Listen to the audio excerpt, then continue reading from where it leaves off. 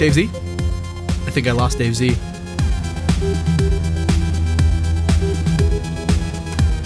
Death on our first show. We were doomed from the start, ladies and gentlemen.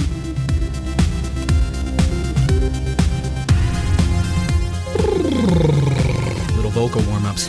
All right.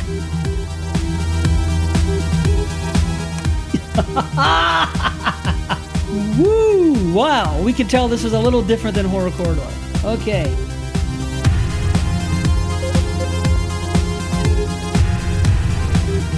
So it's the WAT-ZEE Party Horror Show. Folks, this is what we do. Yo, we're in sync, and that's how it should be.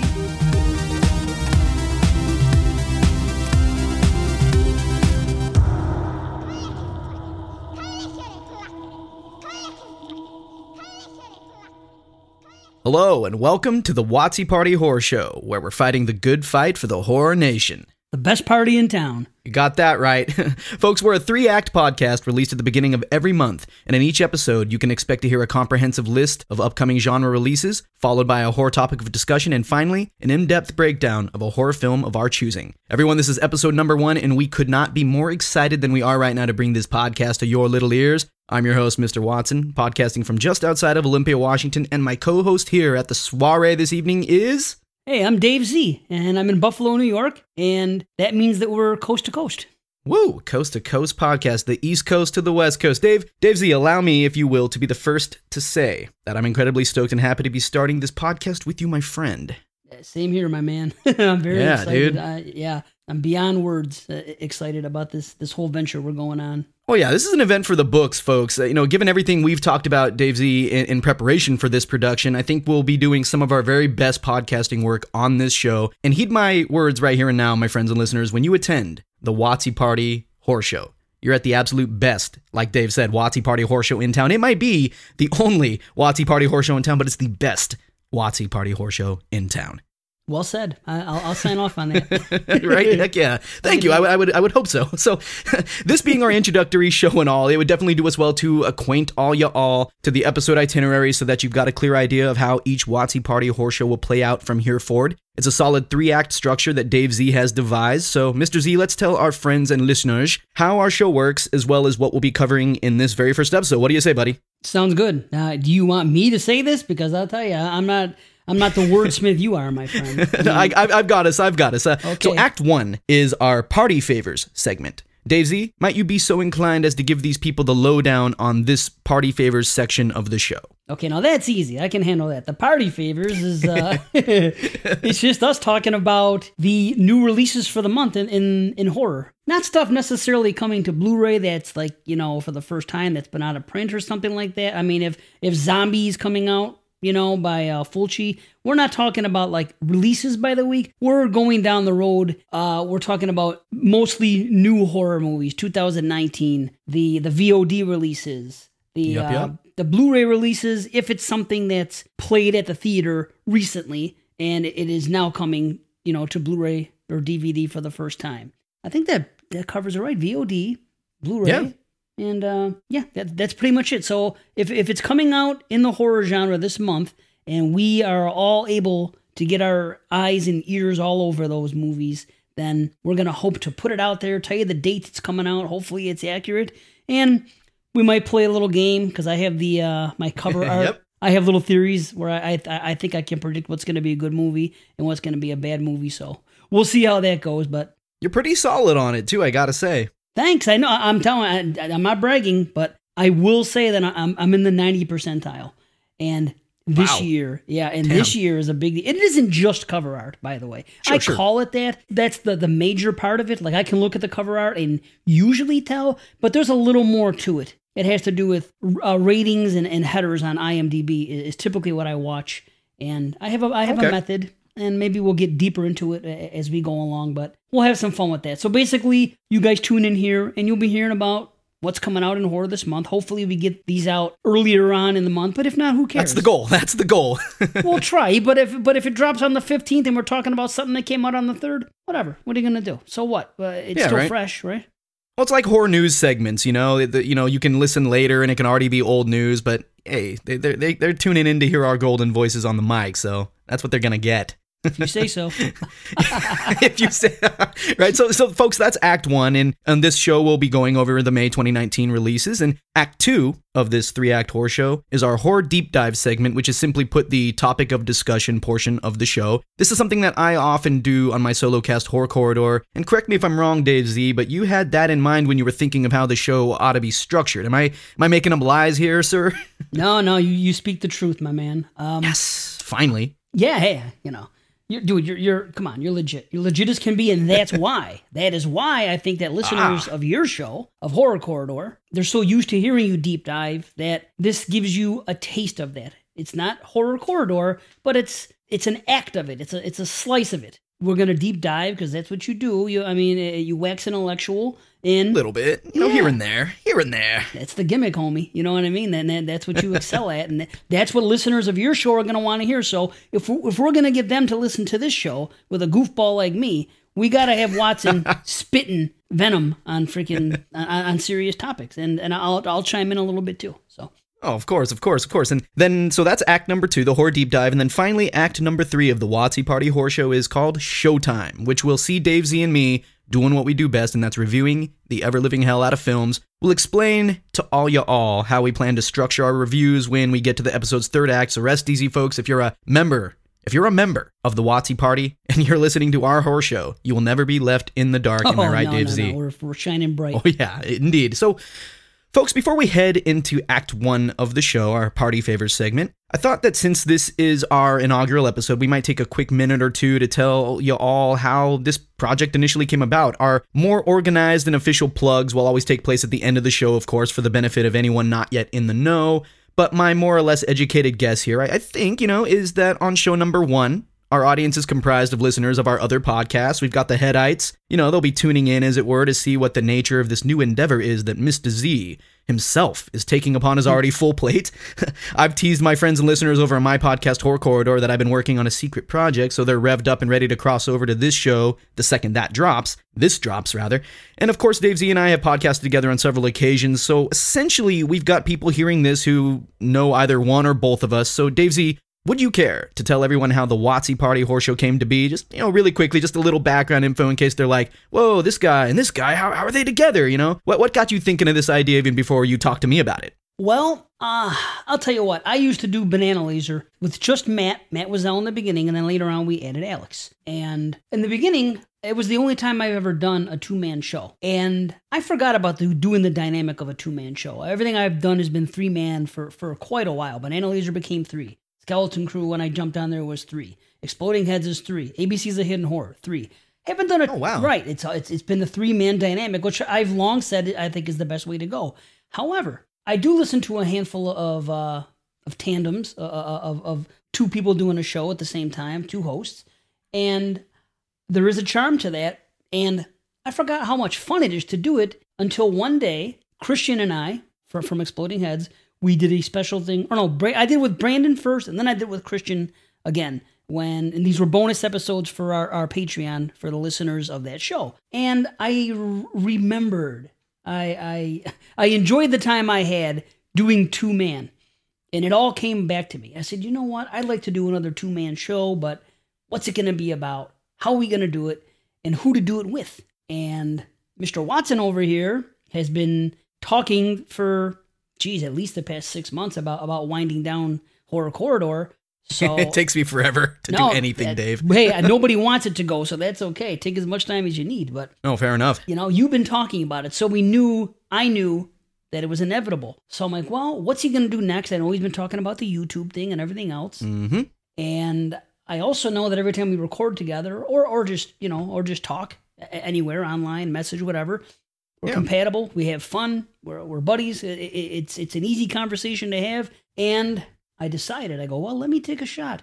Maybe the best guy to do this is going to be Mr. Watson here, because you don't just leave podcasting high and dry, especially after the success of Horror Corridor, and everybody's clamoring for more Watson. So I'm like, well, this guy has to do it. He has to be. This is the perfect guy to do this with. Is he going to be interested in it? I don't know. How do I make him interested in it? And then I don't know. I thought of the 3-act structure. I wanted to come at him a little different, and say, hey, this is what we're going to do. And of course, like we just spoke of, the whole deep dive thing. So it's something that, that you could deep dive in yourself. You're familiar with it. You know what I mean? It's what you like to do. So here we are. Yeah, I'm not the best at explaining everything. That was perfectly succinct, my man. Okay, thank you. All right. I guess like you're just clear. Like, oh, okay. I'll take it. I'll take any compliment. I don't know if how I feel personally, but if other people like it, I raise my glass. Okay. Raise it high. Well, man, for me, joining up with you was a no-brainer because what was so appealing about your proposal was that when you approached me with the idea, you actually had an idea. You had the whole structure of the show laid out for me. I mean, sure, we had to come together to nail down some of the, smaller and finer details, but ultimately, folks, Dave was just like, here's how Act 1's going to work. Here's how Act 2's going to go. Here's Act 3. What do you think? And I couldn't have been more excited to jump aboard because as I'm here bringing, like Dave mentioned, my solo cast to a slow, steady end, I'd always intended to keep podcast even whilst doing YouTube. And Dave Z, you'll appreciate this. My son Skylar, Lil Watt, as the listeners of my show know him as, was telling me maybe a week before you hit me up, he's like, Dad, when Horror Corridor's done, you'll definitely be needing another podcast to coincide with your YouTube channel in order to maximize visibility of both those things. And that's exactly how he worded it, by the way. And I'm just like, yeah, you're right. And then here you come out of nowhere with this idea, Dave Z, and now here we are. So, and here you are, my friends, listening along. So, yeah, I think we just wanted to take a quick moment to let you all know how these two superpowers came to do how we started the WAT-ZEE party. And for anybody who might be drawing some interesting parallels, with something that rhymes with that, all it is just, us kind of combining our names. I'm Mr. Watson. He's Dave Z. I don't know what the big deal is. I don't know. So yeah, it makes sense. WAT-ZEE. WAT-ZEE. Yeah. He can't be Z-Watt. I don't think has the same ring to Z-Watt. Z-Watt. Yeah, I don't know. Z-Watt. Yeah, well, hell yeah. So, all right. I think we've got our initial pleasantries out of the way. You catch that, all right? Mm-hmm. Dave Z, unless there's anything else, what do you say we step into Act 1 of the WAT-ZEE Party Horror Show and give these people some party favors? Yeah, buddy, let's get to stepping. It is now time for the WAT-ZEE Party Horror Show Party Favors segment to commence.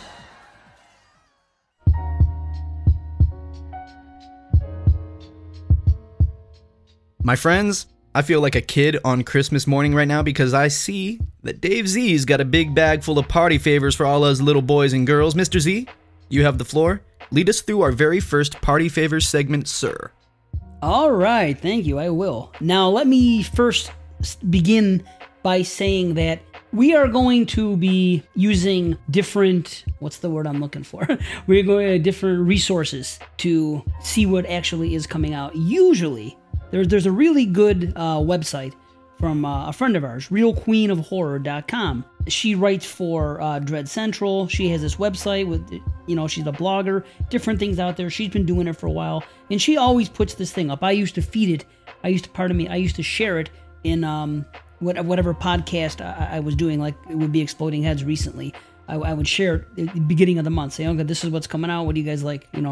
So anyway, now I figured out firsthand how hard this is because, we were getting ready to record this thing, and I had even told her, Xena, that's her name, that I was going to be doing this and that I'd be shouting her out because we're not going to use that's awesome resources and not, give people the props. And, later on, anytime I say anything, if I feel that I heard it from a particular podcast or anything, regardless of what network it is or any of that, I am never the kind to shy away. I know some people do. They don't like to give people promotion. They don't want to throw shade at any other show.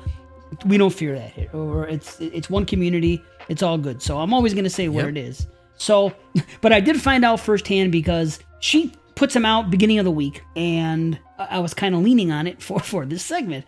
Well, as we're getting closer to the day, today is what, the 5th, the 4th, whatever the hell. It hadn't come out yet. She usually puts them out earlier. So now, yesterday, getting ready to record, I'm saying, well, I may have to do this myself. So now I had to go to 2 or 3 different resources to do it. So now I get a nice list together. Sure enough, of course, she puts her article up a little bit before recording time today, which is great because I don't know how she does it, but she has movies on her list that I didn't have, and vice versa. So now we have a bunch. We have a bunch of movies we're going to talk about really quick. You know, some are just going to be, okay, this is this, and move on. We might have fun with some others if there's going to be a challenge on if it's going to be a good movie or not, based on my cover art theories.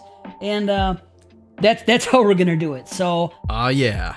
Yeah, it was interesting doing it. I had to go to the iTunes page and see. Was that what you did? That's what I did for some of them. But what was that one site that I sent you, Coming Soon, or what the heck was it? Yeah, I don't have it up right now, but I do. It's called Movies. Oh, is it? I think it's just called Releases. Yes, releases.com.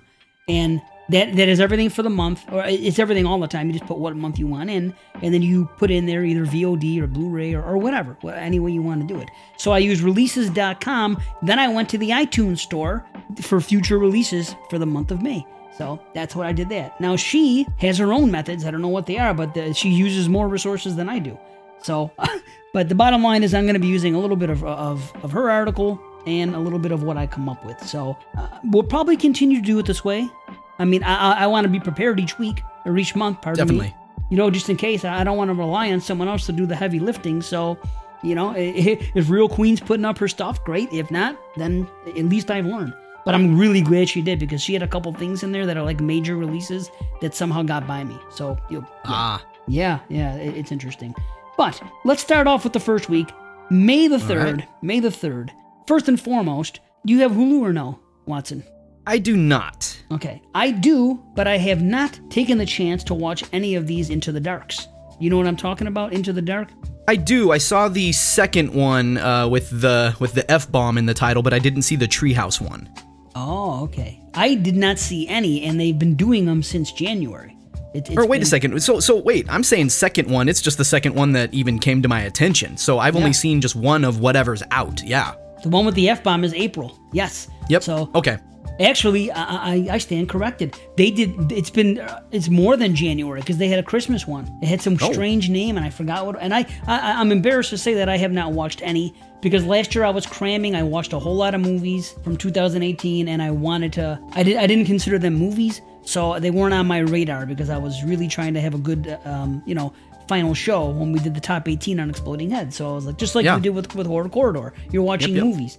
I don't know if these are considered movies or what the deal was, but at the time they are full-length films. Yeah, they are. Okay, well, yep. I better start watching them. Okay. I guess the conceit is that the Into the Dark series highlights what is it? Holidays. Mm-hmm. Yeah, they're a monthly thing, so whatever happens to be going on that month. So, for example, okay, it is monthly. All right. Yes, it's monthly. So, for example, I'm going to say this is about Mother's Day. It's called All That We Destroy. And what it says here is a geneticist who fears her son may be a serial killer creates a group of clones to cure him of his violent tendencies. Oh, okay. All That We Destroy. So, yeah, it is Mother's Day, because it's about, you know what I mean? I'm guessing Father's Day is going to be next month. Well, we'll get there when we get there. But so that is what we have to begin. All That We Destroy, Into the Dark. You know what? I just might catch up on them, and maybe we'll talk about them on a future episode or something. That could be fun. You know, just. What do you think of that cover? What do I think of that cover? Could be good. What is that? Chocolate or what? I don't know. It looks like some kind of primordial slime. But I guess if it's a Mother's Day motif, it could be a bunch of what was it? Amniotic fluid? No, I'm just kidding. I don't know. It kind of makes me a little hungry. Actually, it looks like a chocolate. I'm saying it looks like a chocolate head, kind of. You know? Okay. I shouldn't eat chocolate. I ate a bunch of chocolate last night and I got sick. So yeah, I'm going right past that. Okay. Let's go to this next one. Now this is going to be quick. Right. This is going to be quick. The Convent. This is not a WAT-ZEE movie. No, this looks like a nun. I can tell by that cover. Yeah, folks. it's a nun ripoff. It has that. I don't know what's a nun ripoff, but that's what the cover is speaking to me. It's also speaking that it's a bad movie just by the way the artwork looks, and it's not bad artwork. I am not slamming the artwork. The photo's good. It's fine, but that particular, it's hard to explain. There's a particular kind of artwork and a particular kind of fonts that I see lettering, and I know it sounds real weird, but when I see these on a box cover, they're a turnoff to me. I know that it's not going to be a good movie because they're very overused, and it's a common thing you'll see in movies like this. And sure, somebody must know. See, do you understand what I'm saying? I do, and it's funny, and I think a lot of the friends and listeners listening right now probably kind of understand it in sort of the same way I think I do, where there's sort of this ineffable quality to that kind of gives away. Let's just say when you see a good movie like The Witch or like Hereditary or what have you, those covers, it almost screams this is a good movie, and you sort of know that with the bad ones too. Like I said, there's something that you can't quite describe that sort of spells out bad movie. It kind of shouts it out, and I can see it. It's sort of all in the packaging, and I'd like to maybe in a future episode we'll break it down, we'll analyze it and really find it. Ooh, wow, that maybe that could be about a 2-hour segment. Oh, it definitely could be. And so this one was called The Convent, and what's this one about? Okay, this is on VOD, May the 3rd. It says, during the 17th century, a young woman is saved from execution and led to a priory to repent her sins. Is that the word priory? Priory? I'm not familiar with that word, but okay. Led to a priory to repent her sins, but discovers a greater evil lies within. Oh, so surprise. 17th century. I'm not sure when The Nun took place, although I did actually enjoy The Nun. I know many did not. But I know that it was in the past. I just don't know exactly if it was 17th century or not. I believe it was post-World War II. Thank you. It was post-World War II, wasn't it? Yeah. It's coming back to me. Oh, there has to be. There were scenes that took place farther back in The Nun. And there was a tie-in with The Nun and another movie, so it had to be close to it. Yep, that's true. Yeah, okay, so I'm an idiot for even posing that question. Nah. Okay, moving on. I don't think this movie's going to be good. I don't think there's anything else to say about it. If it is good, I will eat crow. Someone could say, hey, Dave Z, you're wrong. At least give this movie a watch. Stop judging. And I'll say, okay, and I'll give it a watch and I'll give it a rating. So, you're a humble guy. I'm not afraid to be proven wrong, because if I'm proven wrong, that means I've watched a good movie. What's wrong with that? That's win-win. That's win-win right there. That's what I'm saying. Please let me be proven wrong sometimes. It's happened one time with the covers and with my method where I was wrong, and I ended up giving the movie a 7 out of 10. It happened one time, but the funny thing is no one else likes the movie but me. So, but whatever. Okay. Yeah, I wasn't over the moon about it, so I could have lived without seeing it. You know what I mean? So, I don't know. We'll get into that another day. Okay, we'll continue on with the third here. Another VOD. Dolph Lundgren is back in Dead Trigger. Oh. In the near future, a deadly virus has killed billions and turned many others into bloodthirsty zombies.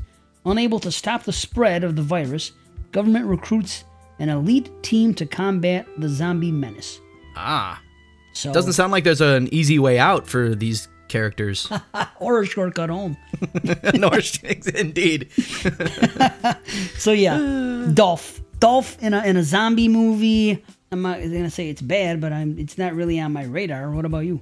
I don't know. It looks like an action horror, and I don't have... What was the name of it again? Dead Trigger. I don't have anything against action horror. I rather like it, actually, but I'm a little iffy, Dave Z. I think if it's positive, it's not going to break a 6 for me. But it could be fun. Dolph Lundgren has a... Is it Lundgren or Lundgren? I don't know how to say his last name. Lundgren? Whatever. Yeah, he seems to put out, interesting movies. He was just in Creed 2, and, I'm with you. And I tell you what, I just thought of something when you were talking about Creed 2. Wouldn't it be cool, or wouldn't it be better if yes, it's still Dolph Lundgren, if that's how you say it. I've only been saying it for 30 years, I don't know. But I could be wrong, whatever. Wouldn't it be great if it was Ivan Drago versus zombies instead? Oh, man. Boy. Why not? Why not do it? Don't you think it has a better chance of success if it's Ivan Drago instead of just some regular freaking jabroni? You know what I mean? One thing is for sure, yeah, we would definitely get a number of training montages, a lot of them. Yeah, we would. Yes. Okay, well, let's move on. This movie is called I'll Take Your Dead. It's another May 3rd. It's VOD/DVD. Lots of May 3rd. Yeah, lots of May 3rd. Okay. A man who disposes of bodies for gangsters in a nearby city faces a difficult decision when one of the corpses turns out to still be alive. Oh, okay. Are we talking Italian gangsters here, or are we talking like gangsters in the hood? I hope it's the second one. Ooh, I don't know. I'm kidding. You never know. It's almost certainly going to be the mafia. Probably. I'll Take Your Dead. I want to get a little more information about this based upon the way the real Queen has it. I want to go to the B and check it out. The B is IMDb, by the way, for people that don't listen to. You call it the B2 on Horror Quarter sometimes, don't you? Or maybe I am you not have. sure what I do on that show, Dave Z. Okay.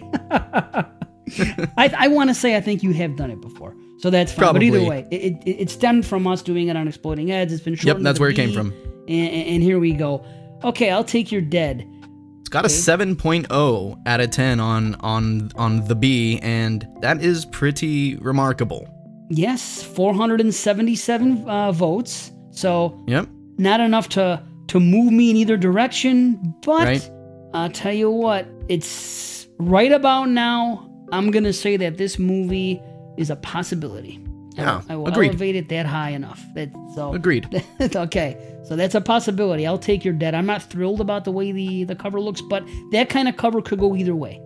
All right, one more we're just going to say this quick because I don't really consider it horror, but it's on the list. Extremely wicked, shockingly evil, and vile. Oh, yep. Netflix, a chronicle of the crimes of Ted Bundy from the perspective of his longtime girlfriend, Elizabeth Klopfer, who refused to believe the truth about him for years. I've heard good things about this. There was a lot of buzz about it, but yeah, I'm not big into the serial killer biopics. I took enough psychology courses in college about the sickos in society, and while they are a psychological sort of outlier, because we don't know why these killers, always in every case why these killers do such things. I'm never big into the serial killer thing when it's nonfiction. There have been some good ones.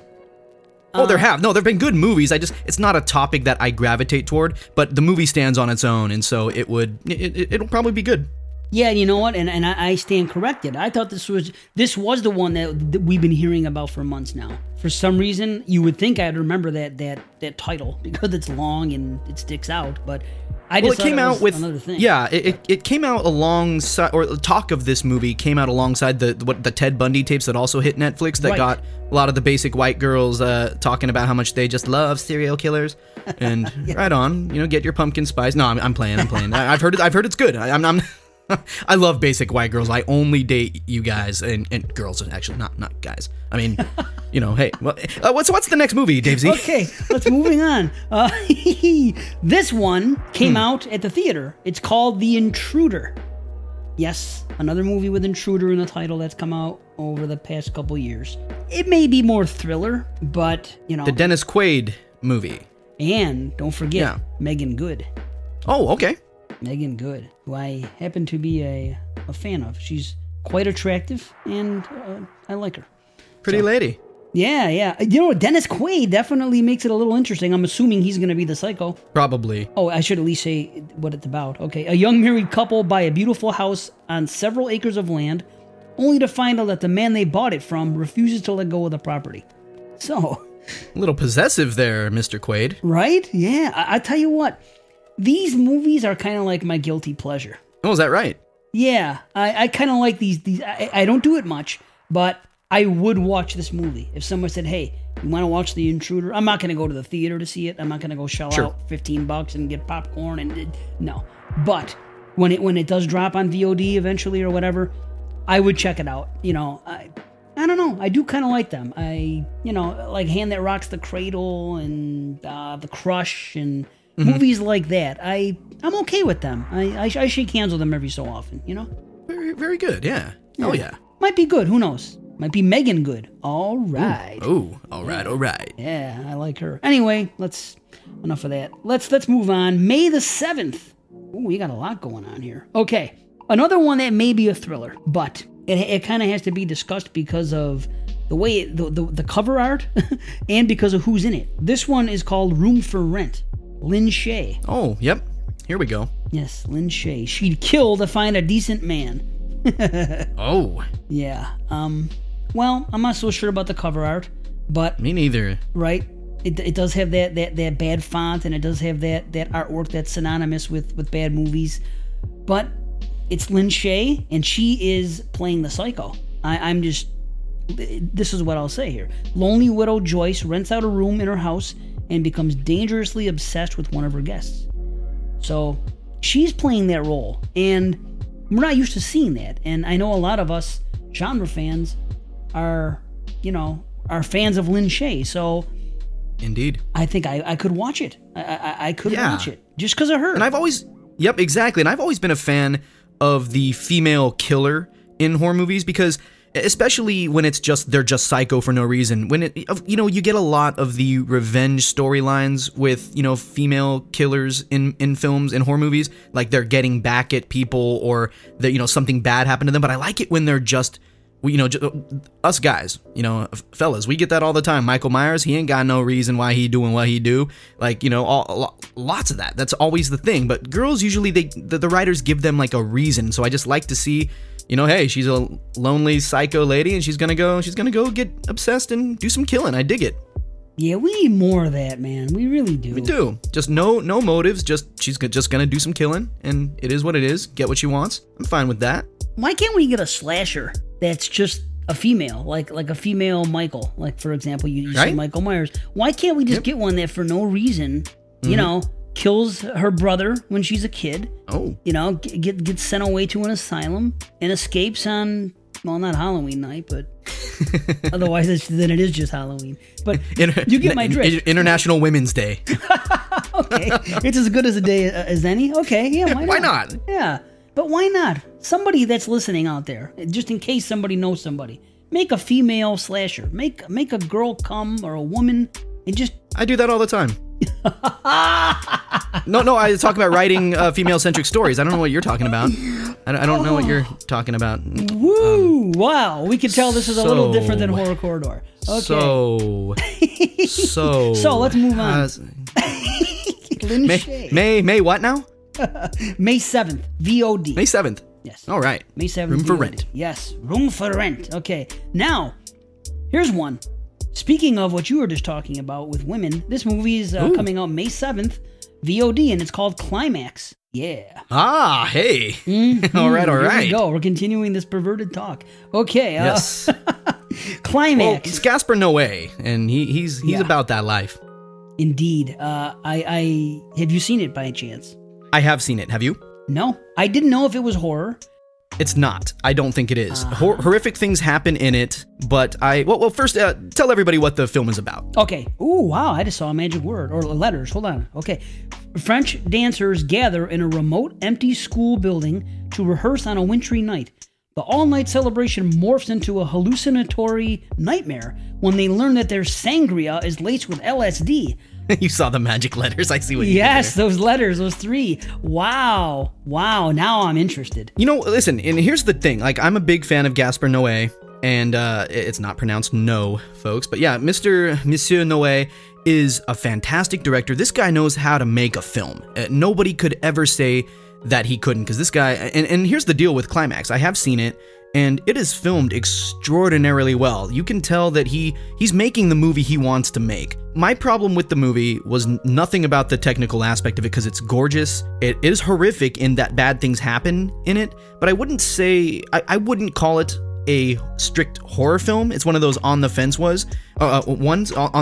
films, or films, and it just, for me, it never rose above the premise. We know just by reading those two lines that, okay, so these dancers get drugged, and we assume, they start freaking out, and it just never goes anywhere but that. So if you're okay with that, if you're just like, hey, I just want to see some people freaking out, and that's all you want to see, if you're fine with the premise being the entire movie, then this and you just want a visual treat of awesome filmmaking, long takes, and some good dance numbers, then this will be a feast for the eyes, and I could see people liking it. It's just not my favorite of his films. Like, it's probably my least favorite of his films. Wow, really? I'll tell you something. Still a decent film. Still a dececent watch, but I've heard some really good things about it. I'm pretty sure that Jeremy and JP and Carly all on shows on our network, by the way, Horrorphilia Network of Podcasts. Thank you, Jason Lloyd, and yes, sir.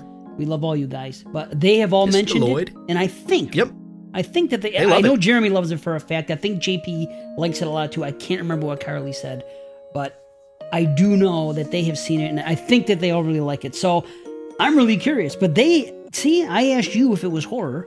I didn't see it, and you're saying it's not. I'm not sure what their take is on it. Looks like it's another Fringe movie, but I'm probably going to watch it. I just wasn't going to go, again, spend the money and go out and do it if I wasn't sure if it was a true horror movie. Not that I don't watch anything but horror. Matter of fact, this year it's been quite the opposite. but still, I wasn't about to commit to that. Definitely intrigued because I he did Irreversible, correct? Oh yeah. Okay. Another movie that's fringe horror and that I think is a good movie. Yep. What else has he done? Enter the Void, which I really like. And, he doesn't do straight up horror. He's very fringe in that he makes dark films. And so, yeah, I can see what would appeal to genre lovers in literally any of his films. Like, horror people, there's the Venn diagram going on, and what Gaspar Noé does definitely falls somewhere within our wheelhouse, and so it's definitely worth a watch at some point before the end of the year. But I think I do believe you won't think of it as horror. You'll think of it as horrible, in not the movie, but in that a lot of horrible things happen. But that's the nature of drama too. A lot of people, and hey, you know what? If your definition of horror is your definition of horror, I'm not out to sway anybody. That's a fool's errand. But my definition of horror requires. Well, I did a whole show on that in Horror Corridor, and that was a 3-hour freaking show. But I'll just say quickly, when it comes to genres, drama can have dark things in it too. Just straight up dramas can have horrible things that happen. And I think this kind of falls more into that, but it is on the darker side. So hey, if you call it horror, more power to you. Right on, and it's trippy. I've heard there's... It is. Yeah, see, that's up my alley. The camera work is stellar. I think that's where lovers of film will recognize. It's kind of like for me, it's kind of like an amazing rap verse where, oh my god, the wordplay is so technical, multisyllabic rhymes, and he did this, or she did this. The rapper just aced it on, but then you kind of step back and you're like, this rap verse isn't about anything. So technically it's wonderful, but there's no soul to it, and I felt this was a very soulless movie. At least for me. Wow, okay. Yeah. All right, so it's pretty to look at. But when you break it down, you weren't into the plot whatsoever and thought that it was... There is no plot. I mean, you just read it all right there. And not to, and there's no spoilers, these people are dancing and they get drugged and that's the movie. And it just keeps playing, never rises above the premise. It's not like that happens and then that leads anywhere. It's still a wonderfully filmed movie, and I can't stress that enough. Gaspar Noé knows what he's doing. So I think it's definite recommend. Okay, I'll probably check it out eventually. Yeah. I don't know. Not in a rush, but yeah, I'll get to it. Okay, another one that played at the theaters that is getting a release on DVD. It says DVD. I don't know if it's just DVD and not blue, but whatever. No need to split hairs on this show. It's The Prodigy, coming out May 7th. Did you see this one? I did not. Did you? No, I did not. No. I'm not rushing just to see everything that comes out this year. I know some people don't like to hear that. I know some people say support every horror movie that comes out to the theaters. That they want to wave that flag of the genre. And listen, we love horror as much as anybody. However, I just cannot support every movie that's horror blindly. I have to go, and I don't watch trailers or even look at synopsis. So I kind of only go by what I hear along the way, mostly on podcast and with some discussions with friends. But anyway, The Prodigy. The Prodigy. Okay, I'll try this again. The Prodigy. Sarah's young son Miles' disturbing behavior signals that an evil force has overtaken him. Fearing for her family's safety, Sarah must grapple with her maternal instinct to protect Miles in favor of investigating what is causing his dark turn. Ah, okay. Okay, so I already knew that it was about a killer kid or a demonic kid or an omen type, whatever, just from hearing people talk about it. And for the most part, I've heard that it's okay. I haven't heard anybody say that it's, great, but, it did its rounds and it has mixed reviews, but I don't know. I'm not going to watch it probably.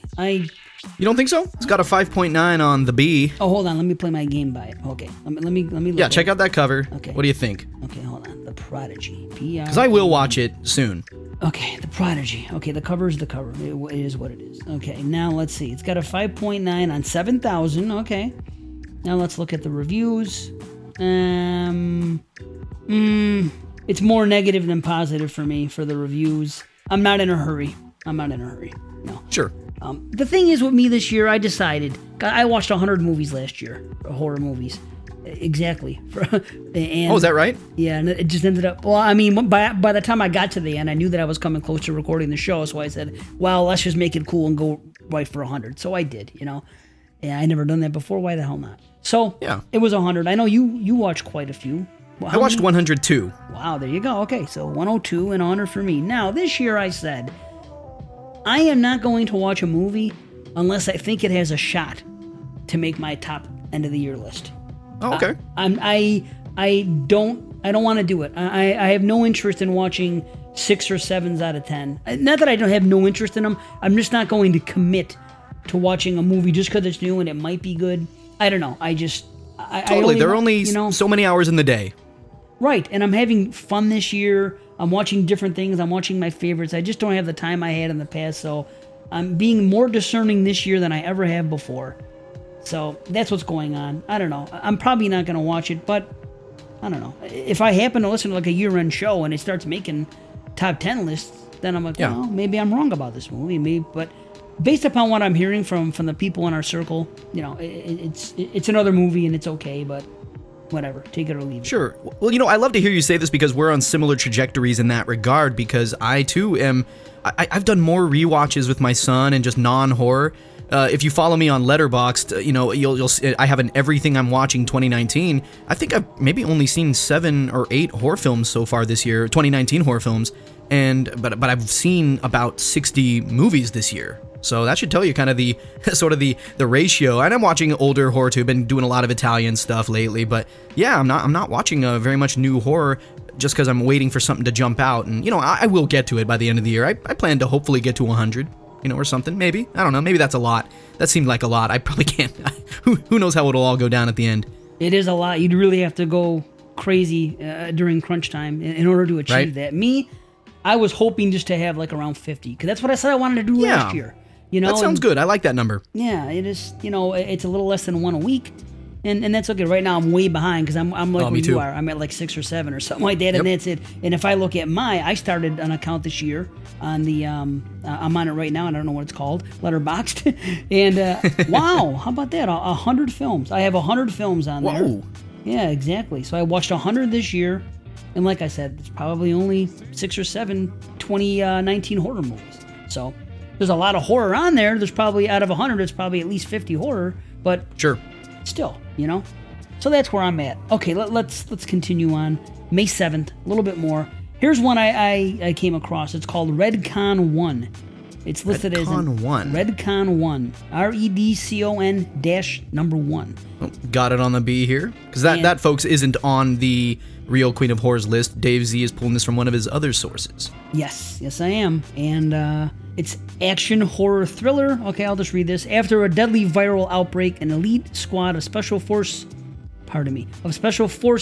soldiers must infiltrate a quarantine zone to rescue a scientist who holds the only cure to save mankind.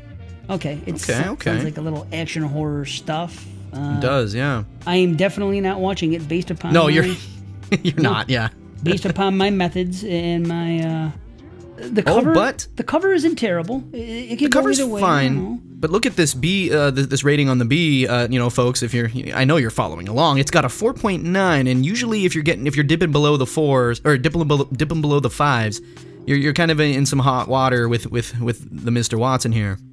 Well, I'll tell you what, I'm okay. My steadfast rule is 4 and up. I will. Okay. No, that's fair. I give a fair shake to 4 and up, because when it comes to horror, they're always rated below other films. So basically, a 4 for horror is like a 5 for anything else. So it's like, I'll do that. The movie I was speaking of before was the only time a movie was below a 4. Oh yeah, what was that? It was called. Hold on. It was either Demonic or Satanic. I get them confused because they both came out within a year of each other. Yeah. Let me see which one it is. Demonic was the one that was produced by James Wan. Okay, that's not it. Then it's Satanic. I didn't particularly love that one. It must have been Satanic. I remember that one. It has a bad cover. It has a bad rating, 3.7, and I ended up giving it a 7. I enjoyed it. It was those 4 kids going to Coachella, and they ended up in this, I don't know. I ended up liking it, but I was one of the few. But that is the only time, except for another movie which I knew I was going to like, because the people that didn't like it because it was described as a trippy fever dream type thing, and that was from last year from Mikey Keating. That was what's that darn movie that I really liked? It was something about was it just called Psychopaths? Correct. I did not see that one. Mickey Keating's great. Yes. Or is it Mikey or Mickey? I think it is Mickey. Okay. Yeah. It was Psychopaths, and it made all of our lists on. Well, I think it just came off mine at the end of the year, but I quite enjoy it, but I completely understood why people didn't like it. It's at a 3.9 now. And, oh, gosh. You know, people don't like it because it's just a trippy fever dream type movie, but if you like his style, you know, it's obviously style over substance, but I knew I would like it because all his movies he's a great director. Yeah, and all his stuff's kind of trippy and stuff, and I'm into that. I understand why someone could look at it and think it's terrible. So movies like that, I don't really acknowledge other people's ratings because I know it's a very subjective type of filmmaking he does. Sure. Yeah. So, well, Darling from 2016 was my number 6 of that year. I was right there. It was in my top 10 somewhere for sure. Yeah. Nice. So, yeah, good old Mikey. Or Mickey. Wait. Good old Mikey. Be like Mike. It is Mickey. I'm sorry. It's Mickey Keating. My gosh. Okay, so anyway, where did we leave off? We went on this tangent about ratings. Oh, yeah. We were talking about that movie, Retcon. Retcon 1. Retcon 1, I'm going to go ahead and skip it according to my rules. Sure. So that's just the way it is. But same hey, here. Maybe it's your thing. Who knows? Okay. Maybe. Now, all right, what else is left here? May 7th. Aha, here's one. I like the title. Strawberry Flavored Plastic. Say what? Yes, Strawberry Flavored Plastic. This one's coming out on VOD on the 7th. It's listed as a crime, drama, horror, thriller. And I'll give you the synopsis.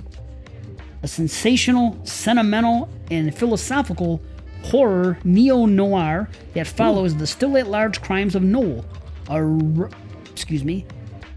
What's that word? Repentant? Is it repentant? Okay, thank you. A repentant, classy, and charming serial killer loose in the suburbs of New York. Ooh, I like this cover.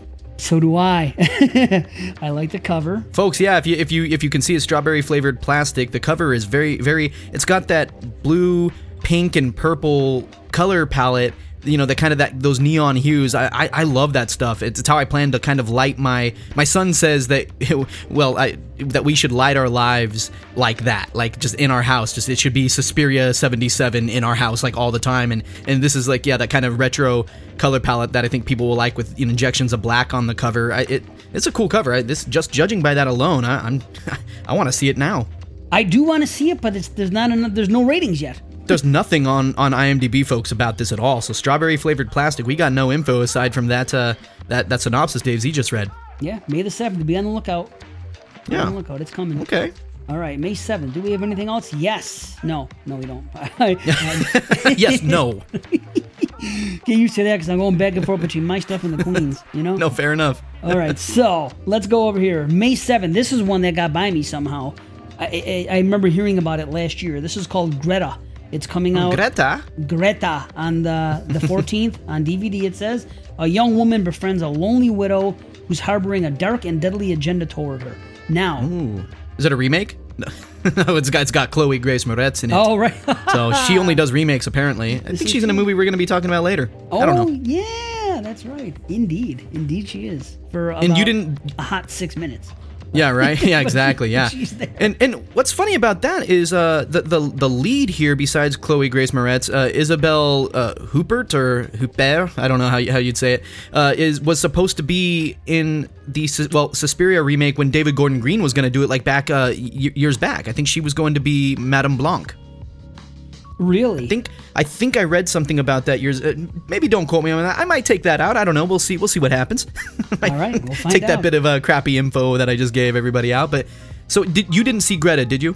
No, because I was Me because it wasn't. It was hard to get a hold of last year. I think it played festivals, and then I whatever it was, I wasn't sure if it was really horror. So this is another fringe one, and I wasn't willing to take the gamble at the time. Did you see it? Same here. No, I didn't. Okay. I had the exact same thoughts you did, but I really do like Chloe Grace Moretz's face. She has a good face. I don't know. I like it. She looks expressive. Yeah. I like her. I like her face. She's always like, well, you know, I mean, it is what it is. Yeah, everyone needs a friend, it says. So. Oh. That's it. Okay, I'll read this quickly. A young woman befriends a lonely widow who's harboring a dark and deadly agenda toward her. So we know. Did you read that already? I hope not. I don't think so. I guess we'll see when I'm editing this. Yeah, I don't think I did, to be honest. Okay. I don't know. But I don't know. Listeners, get back to us. Yeah. I'm probably not going to watch it either, so I don't know. We'll see. Yeah, I might not either. Is it horror? Is it not? Where does it fall for you? Yeah, let us know. Let us know. Give us the recommendation if need be. Yep. But we won't spend any more time on it. Let's move on to this one. Aha! Happy Death Day to you. Happy Death Day to you. I wonder if they sing in there. If they don't, they drop the ball. Yeah. Yep. But anyway, everyone knows what this is. It's the sequel to the wildly successful, at least as far as making money from 2 years ago or whatever, last year, whichever year it was. I think it was 2 years ago now. This comes out on 2017, DVD. yep. Okay, 2017. Thank you. Happy Death Day to You, May 14th, coming out on DVD and Blue, I imagine. College student Tree Gelman becomes the target of a mass killer when she wakes up in an alternate reality.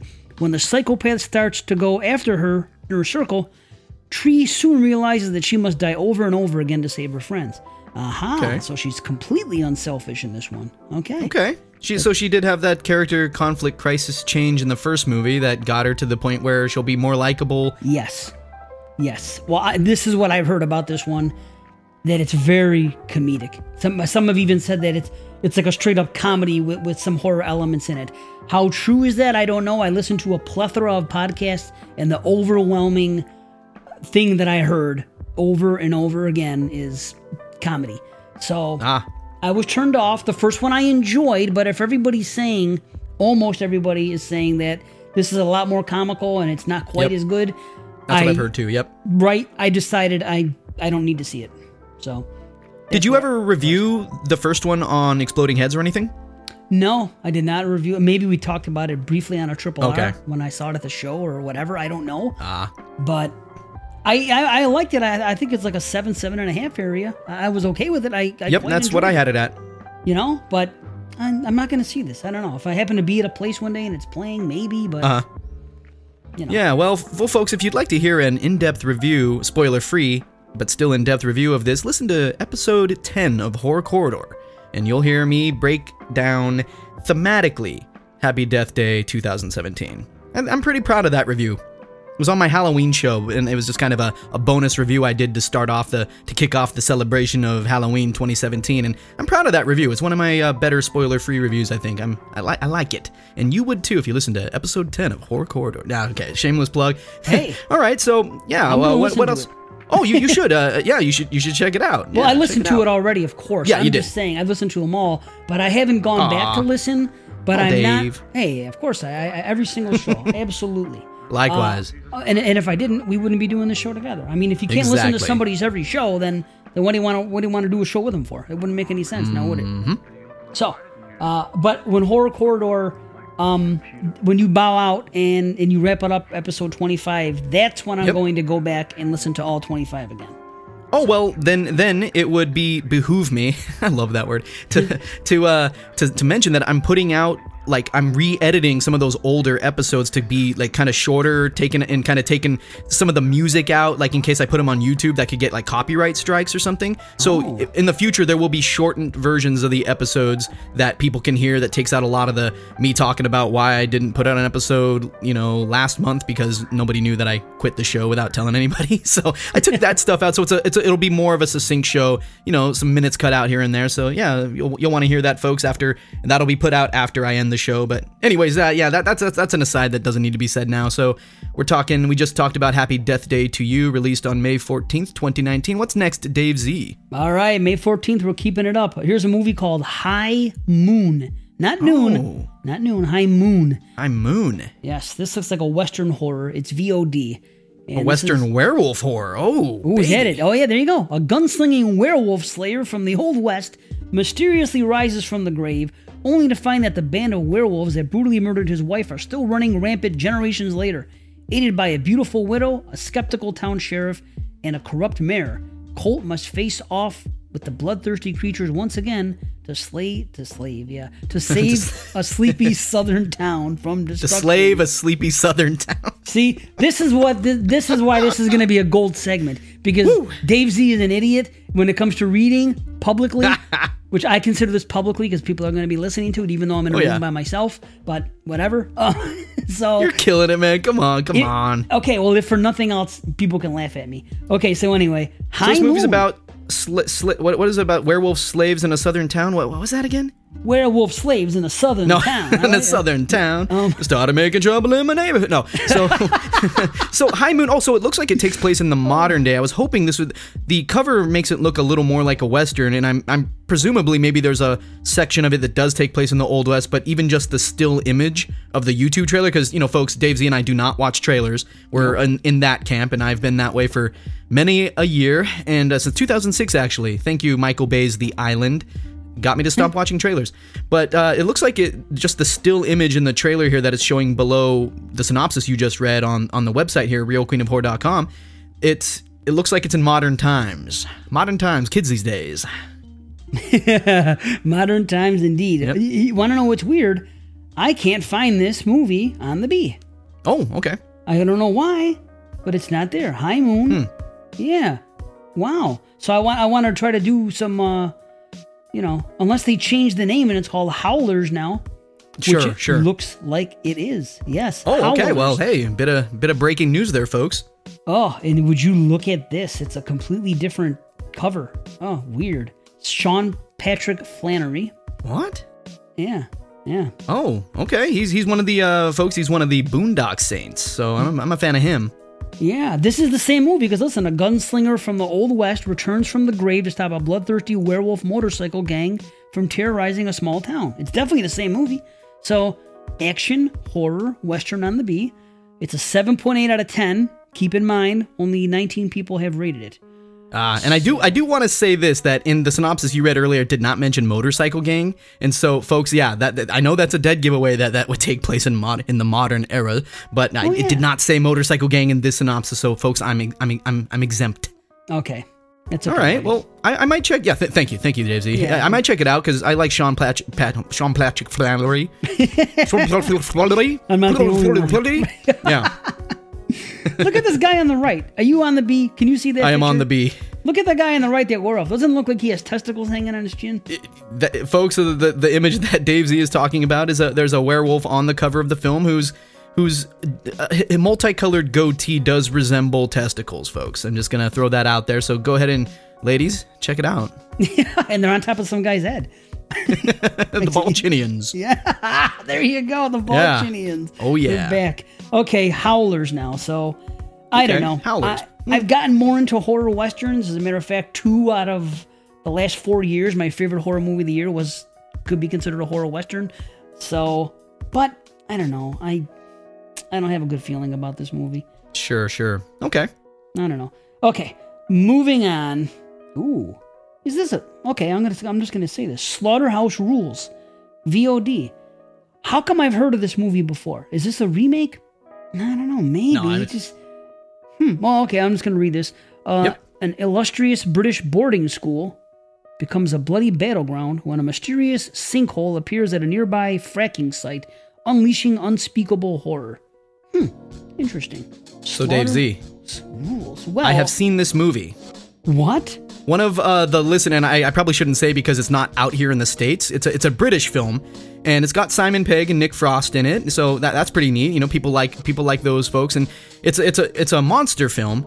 But one of my British listeners, one of my listeners over in the UK, sent me a rip of this movie a couple months ago, and just like, hey, you should check this out. And it's not out here yet, so I don't have it on any lists. So as far as anyone's concerned, I have not seen this, but. Yeah, it's an interesting. It's more of a comedy, kind of a horror comedy, and I think it. What was the movie from earlier this year? It's not a horror movie, kind of a thriller. Rust Creek, is that the name of that? I remember hearing that title. Yes, yeah. The main girl in that, folks. If you've seen Rust Creek, the main girl who's actually a Brit, is in this movie, and she's gorgeous as ever, and it's a fun little movie. I wouldn't say it's gonna make anybody's end of year lists, but if you need just a lighthearted British horror comedy, monster comedy, you could do well to watch this. You could do worse. Fun movie. Right on. Margot Robbie too. I kind of like her. Yeah, she's got a side part in this, and she's a heartbreaker. Indeed. Well, yeah. Well, based on what you said, I'm probably not going to rush out to get it, but it does have a decent. I wouldn't. Okay, there you go. 3,500 people plus have rated this on the B, so it has been seen obviously overseas, and so it has a 5.3 average for horror. That's not bad. That's something to check out if you're into action comedy horror. You know what I mean? And looking at Hermione Corfield, because my goodness, what a pretty lady. And I say that respectfully. We're always respectful when you're dealing with Mr. Watson.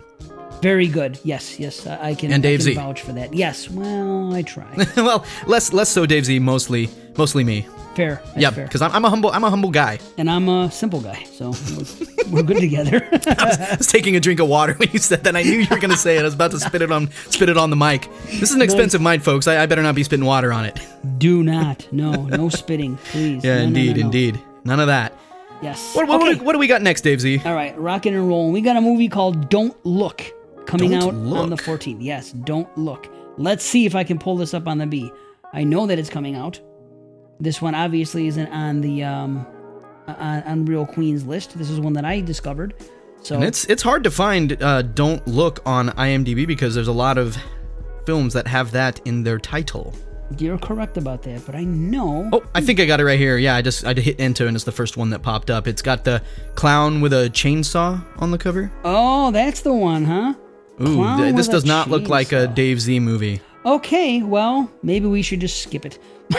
I can't pull it up on my Fair B. enough. I can't pull it up Oh. on my B. I don't get it. Oh, weird. Maybe are you using the apostrophe? Yeah. Okay, that might be. I just hit enter and then put it right in. Oh, there it is. It's the fourth one down. I got it. Check it out. Yeah. It has the bad font. It even has the bad thing at the bottom where they have the tagline where it's white and then it's red there. Everything that you see when you see a crappy asylum movie or some garbage that's at Redbox this is what this box is screaming. You don't have to be a rocket scientist to know that a year from now, this is probably going to say 2.7.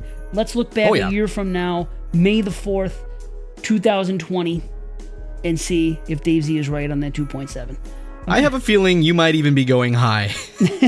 Yeah, I know. I'm trying to just to be safe. But aim high Yes, nonetheless. Aim high. I don't want to shit on a film that that may not be that bad because maybe not. filmmakers and I can't make a film. Well, I can, Right? but well, that's another story. It's the films that you can only see on certain sites, certain hubs. Certain hubs. Yeah, buddy, we can upload them. Absolutely. Well, not you and me, but I can with. I mean, it depends if I ever come to New York or you ever come to the Northwest, and we'll see what movie gets made. That's true. Coast to coast, buddy. All right. Yeah, buddy. East Coast to the West Coast. What do we got next, Dave Z?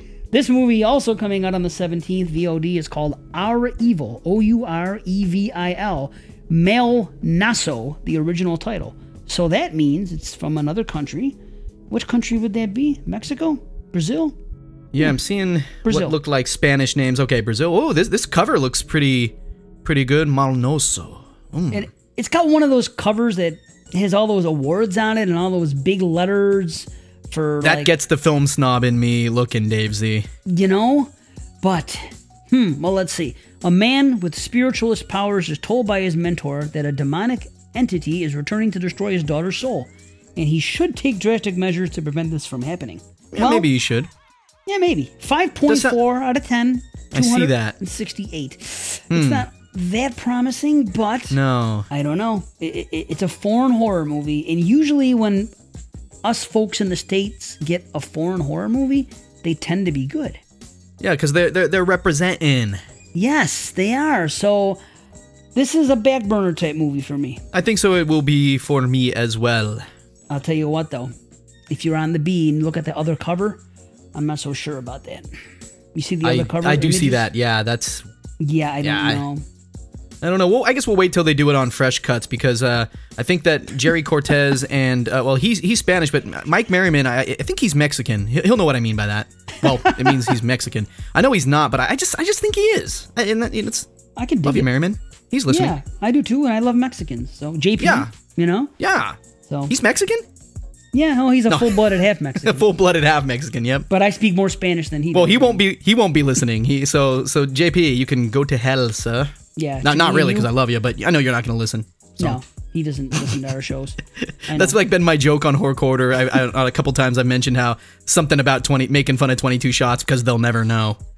Even though they're one of my absolute favorites, it's just friends making fun of friends, folks. Absolutely, that's what we do. Horrorphilia Network, a podcast. Oh, Check us out. Please do. All right. Anyway, horrorphilia.com. Anyway, May 17th to the cinema. Cinema, what a word. Cinema. Yeah, coming to the cinema. A movie called Perfect. Perfect, so eh? Pull this one up on the B. Let's see. Yes, Perfect. It is coming up May 17th. I've got The Perfect Date, which looks like a splendid romantic comedy. No, you don't see it, huh? It looks like another chocolate face. Yep, Perfect.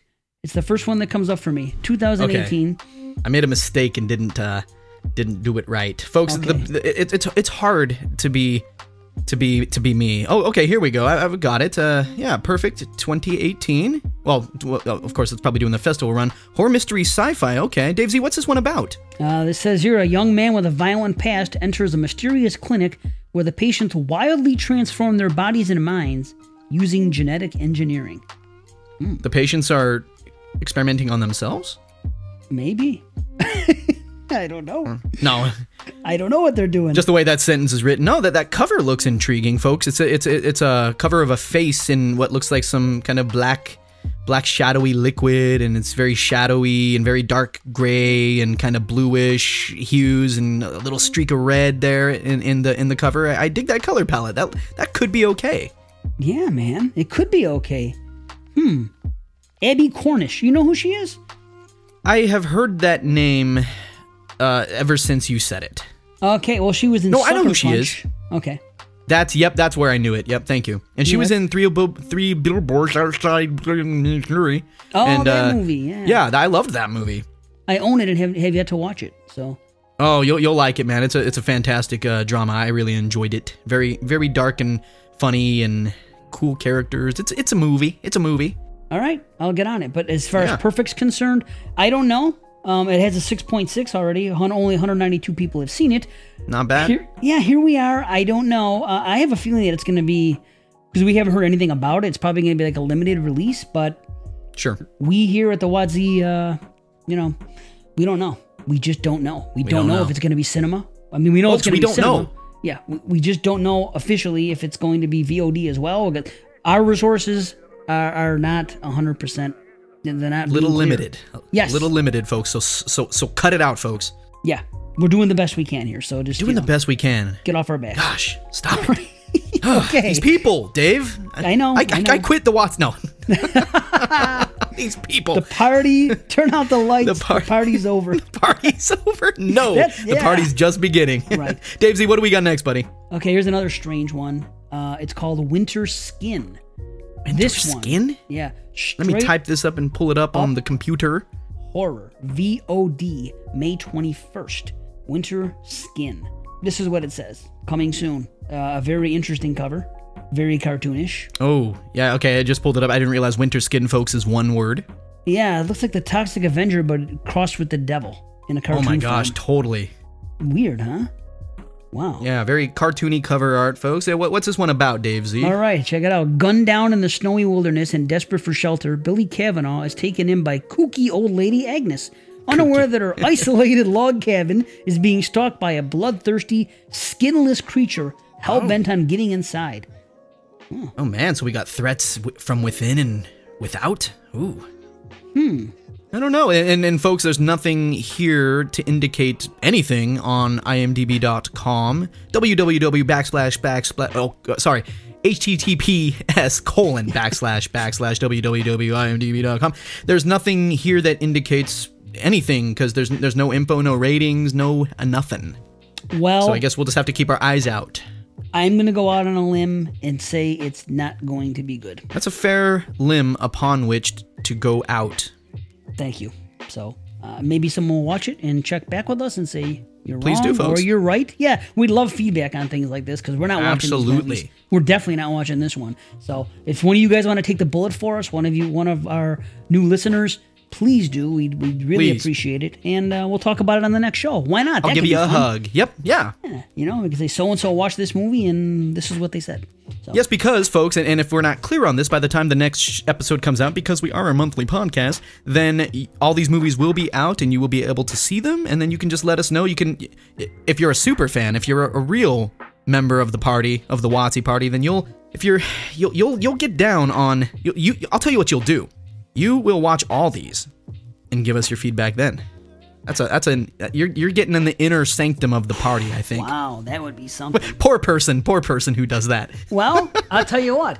I'm going to go out on a limb and say that that our friends over at No More Room in Hell Fresh Cuts might be doing that anyway. I don't know. They will be doing that whether we exist or not, whether the WAT-ZEE party's here for them or not. Whether we're fighting the good fight, they will also be fighting their own good fight. Yes, yeah, good for them. They're taking the bullets, and God bless you. You're yes, doing God bless. over there. Okay, here we go. Here's a big one. May 24th at theaters. Brightburn. Oh, baby. People have been talking about this for a long time. Brightburn. Okay, what if a child from another world crash landed on Earth, but instead of becoming a hero to mankind, he proved to be something far more sinister? Ooh. Well, what are you feeling, WAT-ZEE? Because I love James Gunn, and I believe he is producing this. Yes, he is. And I am down. I don't know. Sadly, I don't know anything about the director, David. I can barely see the print. Yarovsky. But I don't know anything about him. I could pull it up on the B, but folks, I'm a lazy person. I'm a podcaster. And it looks pretty good to me. I like this cover. I like that premise. If Superman were evil, I mean, could you imagine basically a god on Earth that could just do whatever he or she wanted to do, and nobody could do anything against them, and they're all powerful, and they do not like humanity? That's a pretty dark. I would hate to know that Superman were out there somewhere in the world and he's evil and he's doing sadistic stuff. That would be a terrifying thought. You're going to work, you're at work, and then you hear, oh, okay, that city's gone. And be like, oh, yikes. Okay, I guess it's gonna be mine soon. Man, I tell you, I am going to have a wait and see approach. I'm optimistic about it. I'm not going to run right out to the theater to see it, but I know that many of my friends will, and I will get some feedback. And after the first week, if the feedback is good, I will definitely go see that. So probably by no, not by next month, because it's coming out at the end of the month. So who knows? That's true. Yeah, so who knows? True. But I'm definitely open to this idea. I don't know how horror it's going to be, but it seems very superhero-ish kind of to me, except the foil of a superhero, a super villain. Ooh, well said. Yep. Yeah, thank you. It's years of watching the Super Friends, the Legion of Doom, But I don't know. We'll get onto it. We'll see. That's a big one. We don't have to talk too much about it. People know what's coming out, and we'll see what happens. So here's one that nobody knows about. Isabel, May 24th, VOD. Starring Adrian Brody. Or, no, it's not Adrian. I'm sorry, Adam Brody. Adam Brody. He's from the OC. Oh, is he? Yeah. Okay. All right. Wow. He was in the beginning of The Ring, and I know because I just listened to a podcast that reviewed The Ring, and they were talking about Adam Brody in the OC, and I remember when I used to see a young lady back when that show was hot, who liked that show a lot, and I never saw a single episode. Oh, I never saw a single episode either. Yeah, and I just heard somebody do The Ring. Who was it? Who did you listen to that could have been Ring? Night of the Living podcast? Is that what it was? Oh, it was not for me. For me, it was Test Pattern. Okay. Oh, okay. Yeah. Well, there you go. We just shouted out two shows. Shout out, guys and girls. I mean? Yeah. So Isabel. Let's see. Let me get. Yeah. What's this one about? Yeah, I want to get onto the B to read to get a little more into it to see if I'm going to watch it or not. Okay, a young couple's dreams of starting a family shatters as they descend into the depths of paranoia and must struggle to survive an evil presence that wants nothing more than their very own lives. Oh, that's it? Just their lives? Right on. That's all. That's it? Just that? Well, WAT-ZEE, I'm looking at the still image on the trailer that you can see if you're on the on realqueenofhorror.com. Below the synopses here, she also includes links to the trailer if you are a trailer watcher, and just the still image here. And again, that might not be a fair criticism I'm about to say here, but it's not pulling me in, WAT-ZEE. I see what you're talking about, and I agree, and it doesn't help a bit that the cover of this is kind of a ripoff of the Don't Breathe cover. So, it's got another strike against it, and the font of Isabel looks a little, it doesn't look bad. See, when I say it looks bad, I don't mean bad as like the person that created it did a bad job of it. That's not the case, but it's just synonymous with bad movies. And I can't say it any more plainer than that. So But that Sure. font, although that font's kind of in the middle. I've seen that used on good movies too. But Sure. it still already had a couple of things against it. So I don't know. I don't think I'm going to see this. But yeah, that picture is a little suspect with that red, I don't know, CGI that looks like I'm not they have like sure what I'm even looking at. Yeah. Yeah, it's like they have like one of those cat toys with the red light coming out of it, and that's what it reminds me of. I don't know. Yep. Not my thing. Okay, let's move on. Here's a movie called The Perfection. Oh, it's coming to Netflix, actually. See, we do Netflix here. Yeah, we do VOD, folks? Netflix, Hulu. We're doing it all. Thanks, Real. We're getting it all. Thanks, Xena. You know? Yep. Thank you, Xena. This is her WAT-ZEE stuff. Party shout out. Yeah, all day. So, The Perfection. It's time to face the music. Okay, a troubled musical prodigy. See, I said it right that time. Oh, good job. Yeah, seeks out the new star pupil of her former school with shocking consequences in this elegant and terrifying suspense ride. Ooh, it had me at elegant. Because I'm an elegant gentleman, folks. Indeed. I don't know if this is going to be horror.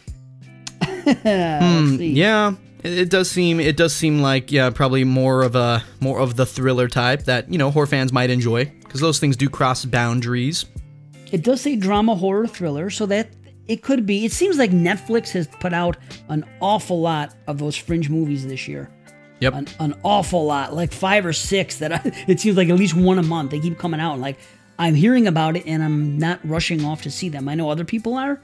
Beginning with Velvet Buzzsaw, that was the first one, and it just seems like there's been one each month, and none of them have drawn me in as to definitely being straight horror and definitely being something that I'm interested in. But Yeah. I don't know. We'll see. I could be proven wrong. Who knows? Maybe this will be on my top 10. The Perfection. People have seen it. 79 people to be exact. 6.4 out of 10 right now. So Okay. I don't know. It's it's not really saying anything. It's got an interesting type of Netflix font. Yeah, it does. There is something to the aesthetics of the Netflix covers. I do enjoy them. Yeah, I do too. Yeah. They're sharp. I like it. They draw in the eyes. Yeah, and they haven't really been. There hasn't been a bad one really. Like these Netflix movies. Like I said, some of them have been fringe horror, and some of them I haven't really a Netflix original. I haven't heard rated terribly. Mm-hmm. Some of them are just kind of there. They come and they go and whatever. But Sure. So who knows? Maybe it'll be okay. It's Netflix, so I know people are going to review it and people are going to be hearing about it. So it's a Dave, WAT-ZEE approach. Oh, WAT-ZEE, folks! You heard that here first. WAT-ZEE. You got to say that more. I'm gonna just point it right now. There we go. Ooh, baby. It's a WAT-ZEE. Okay, we got a couple more here. Wait, it's a WAT-ZEE. Ah, damn it. Oh wow, it is a WAT-ZEE. A WAT-ZEE brother, approach. did Brandon Orlick just join your co-host on Exploding Heads? Just join the podcast here with that?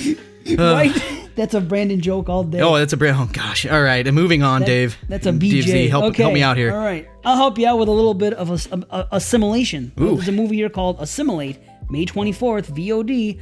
Okay.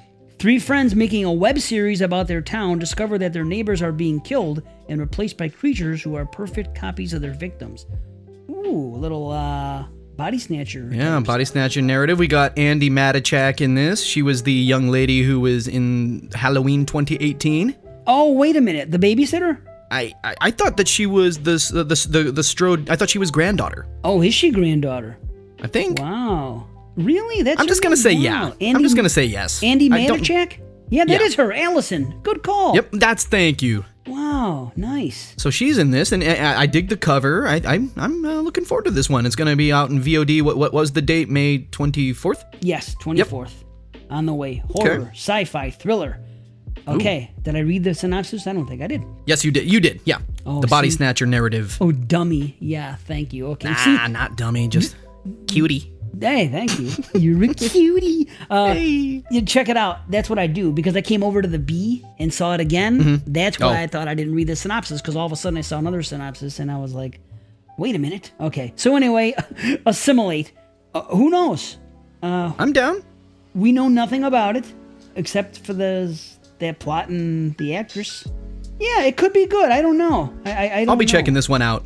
Yeah, I'll let you know. You're on board, huh? All right. Yeah, I'm on board. I'm on board. There you go. There is an official Watson view for the month. Mm-hmm. Okay? Yes, sir. A simile. Maybe I'll jump on one of them just to do it. Oh, there's one for sure, but I'm kind of being unfair because I've been looking forward to this movie for an awfully long time.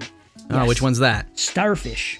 Oh, I have never heard of this. This is I'm first off, I'm digging this cover, folks. A nice black and white of a part of a is that a lady's face, kind of from an odd angle. I really like that. Yeah, I could buy that. A little artsy. Yeah. Yeah. Black and white. We like the artsy film. The WAT-ZEE Party Horror Show endorses artsy films. We generally like them. It's true. So if you're new to the show and new to us, and you don't like that, yeah, I don't know. Sorry. Especially when we get to our review at the end of the evening. Oh boy. That's oh artsy. boy. So we'll see though. But Starfish. Okay. May 28th VOD. A unique, intimate, and honest portrayal of a girl grieving for the loss of her best friend. That just happens to take place on the day the world ends as we know it. And she feels fine. Starfish. The singing.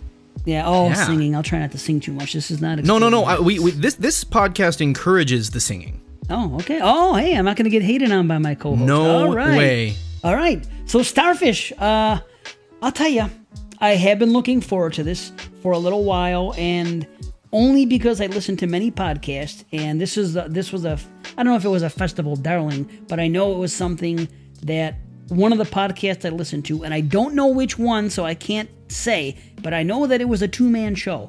Okay. So maybe it was Horror Business. Maybe it was The New Flesh. Maybe it was... Oh, there's a couple others that I don't want. But see, again, we're not afraid to shout out something we listen to. But... Not at all. And the young lady who is in this appears, according to the IMDb, she appears to have been in Halloween 2018 as well. I think this babysitter. It's kind of funny. I think so. And she's a pretty blonde lady. I'm in. Is it her? Pretty lady. She's purty. Vicky, was that her name? She was a doll. Yeah. I'll tell you that. If that's, then I have another reason I want to watch it. Wow. I like dolls. Wow, indeed. I said dolls, not balls. Dave. Dolls. DOLLS. Dolls. Dolls. Yes. Okay. So yes, I'm here for you. 106 Starfish. people have seen it on the B. 6.2 rating. Not bad. Drama, horror, sci-fi. Yes, this is. I'm definitely jumping on this one because, like I said, somebody talked this movie up. I believe that they picked it as their number one of the year for last year.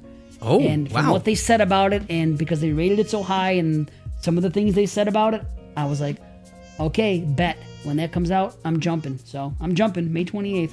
Hells yeah. Yeah, VOD, rock and roll, Starfish. Okay. Oh, see, here's another big one I didn't know about. Thanks, Queen. Godzilla, King of the Monsters. I know people are saying, hey, what's the matter with you? How do you not know about this? Well, I know about it. I just didn't know it was this month.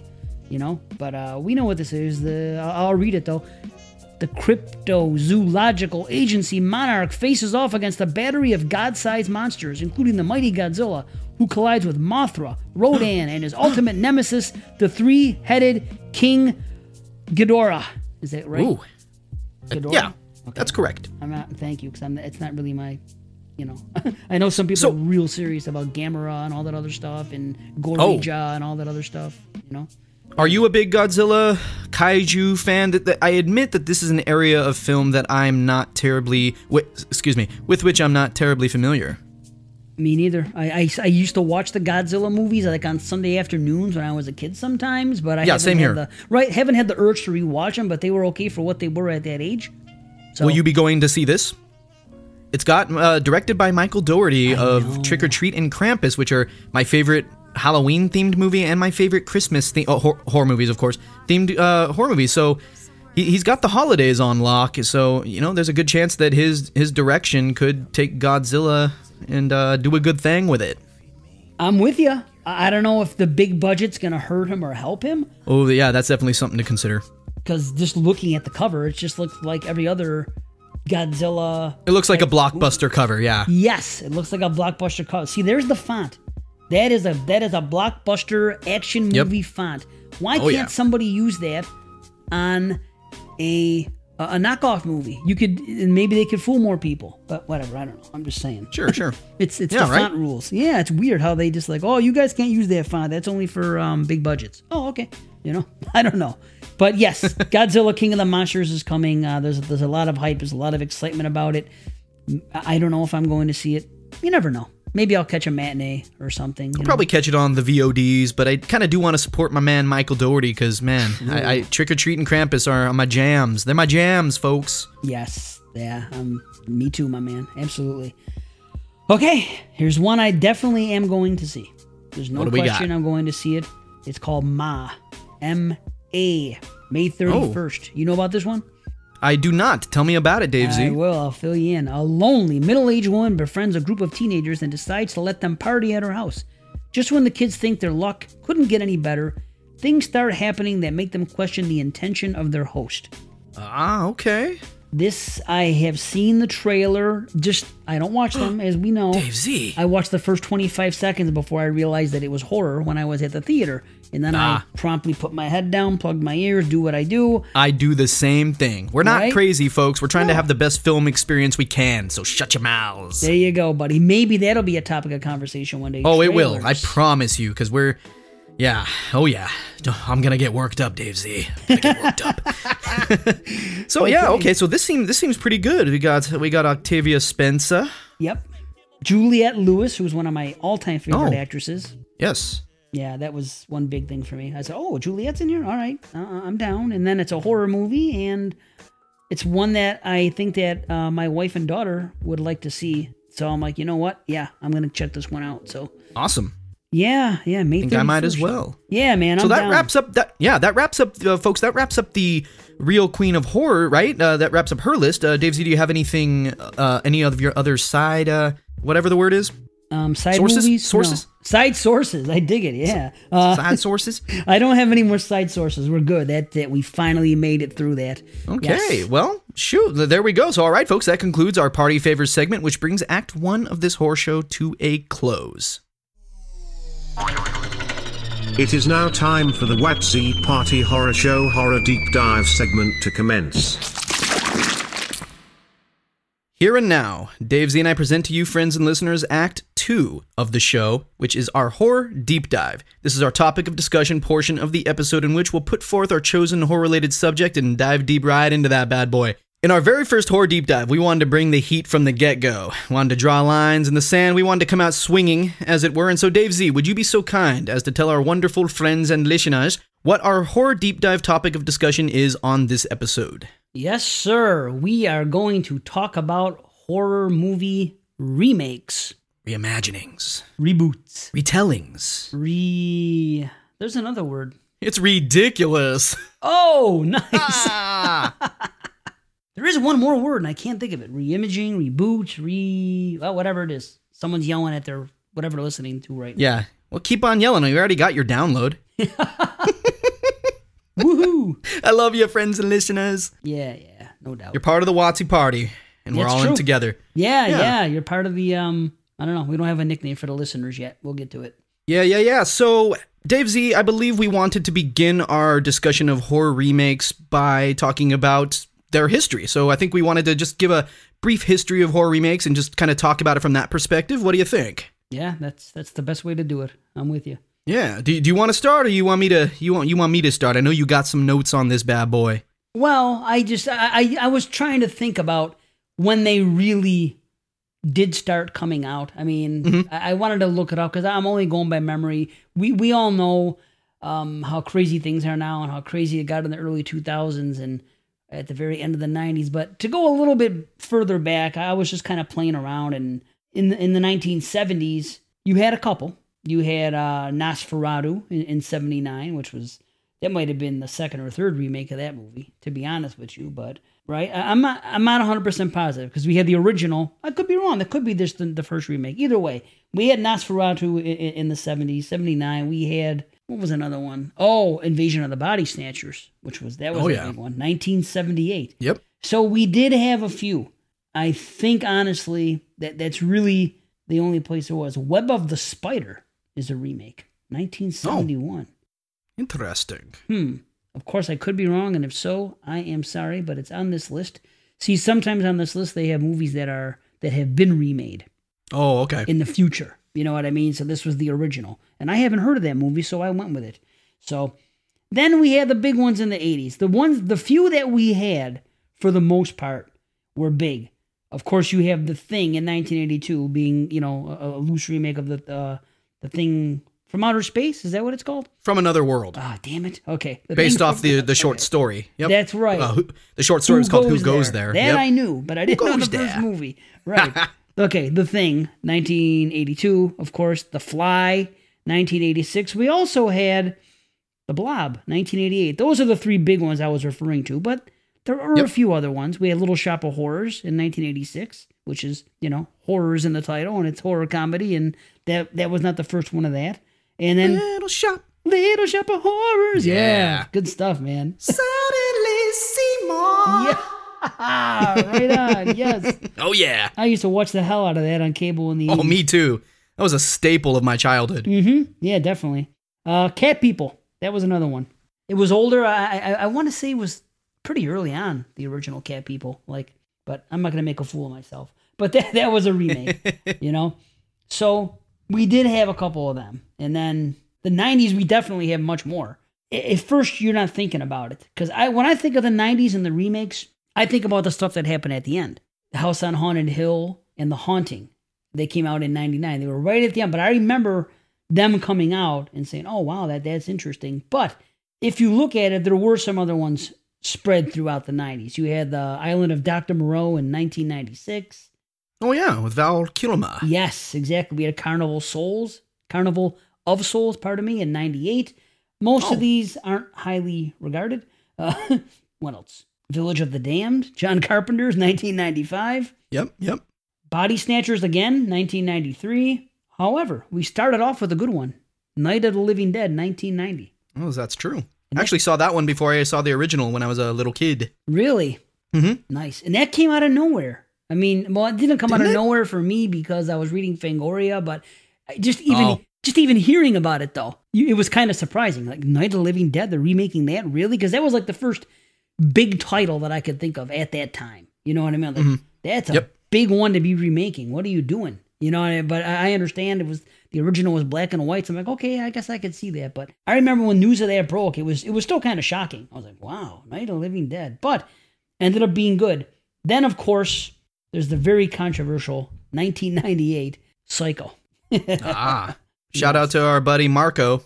Marco Vertanen. Vince Vaughn Nation. He loves him some Psycho 98. Yes, he does. I asked him what his favorite 2018 horror movie was. He said Psycho 98. Yep. It's his favorite movie. His favorite horror movie that came out in 2018 was Psycho 98. Nice. He's such a funny guy.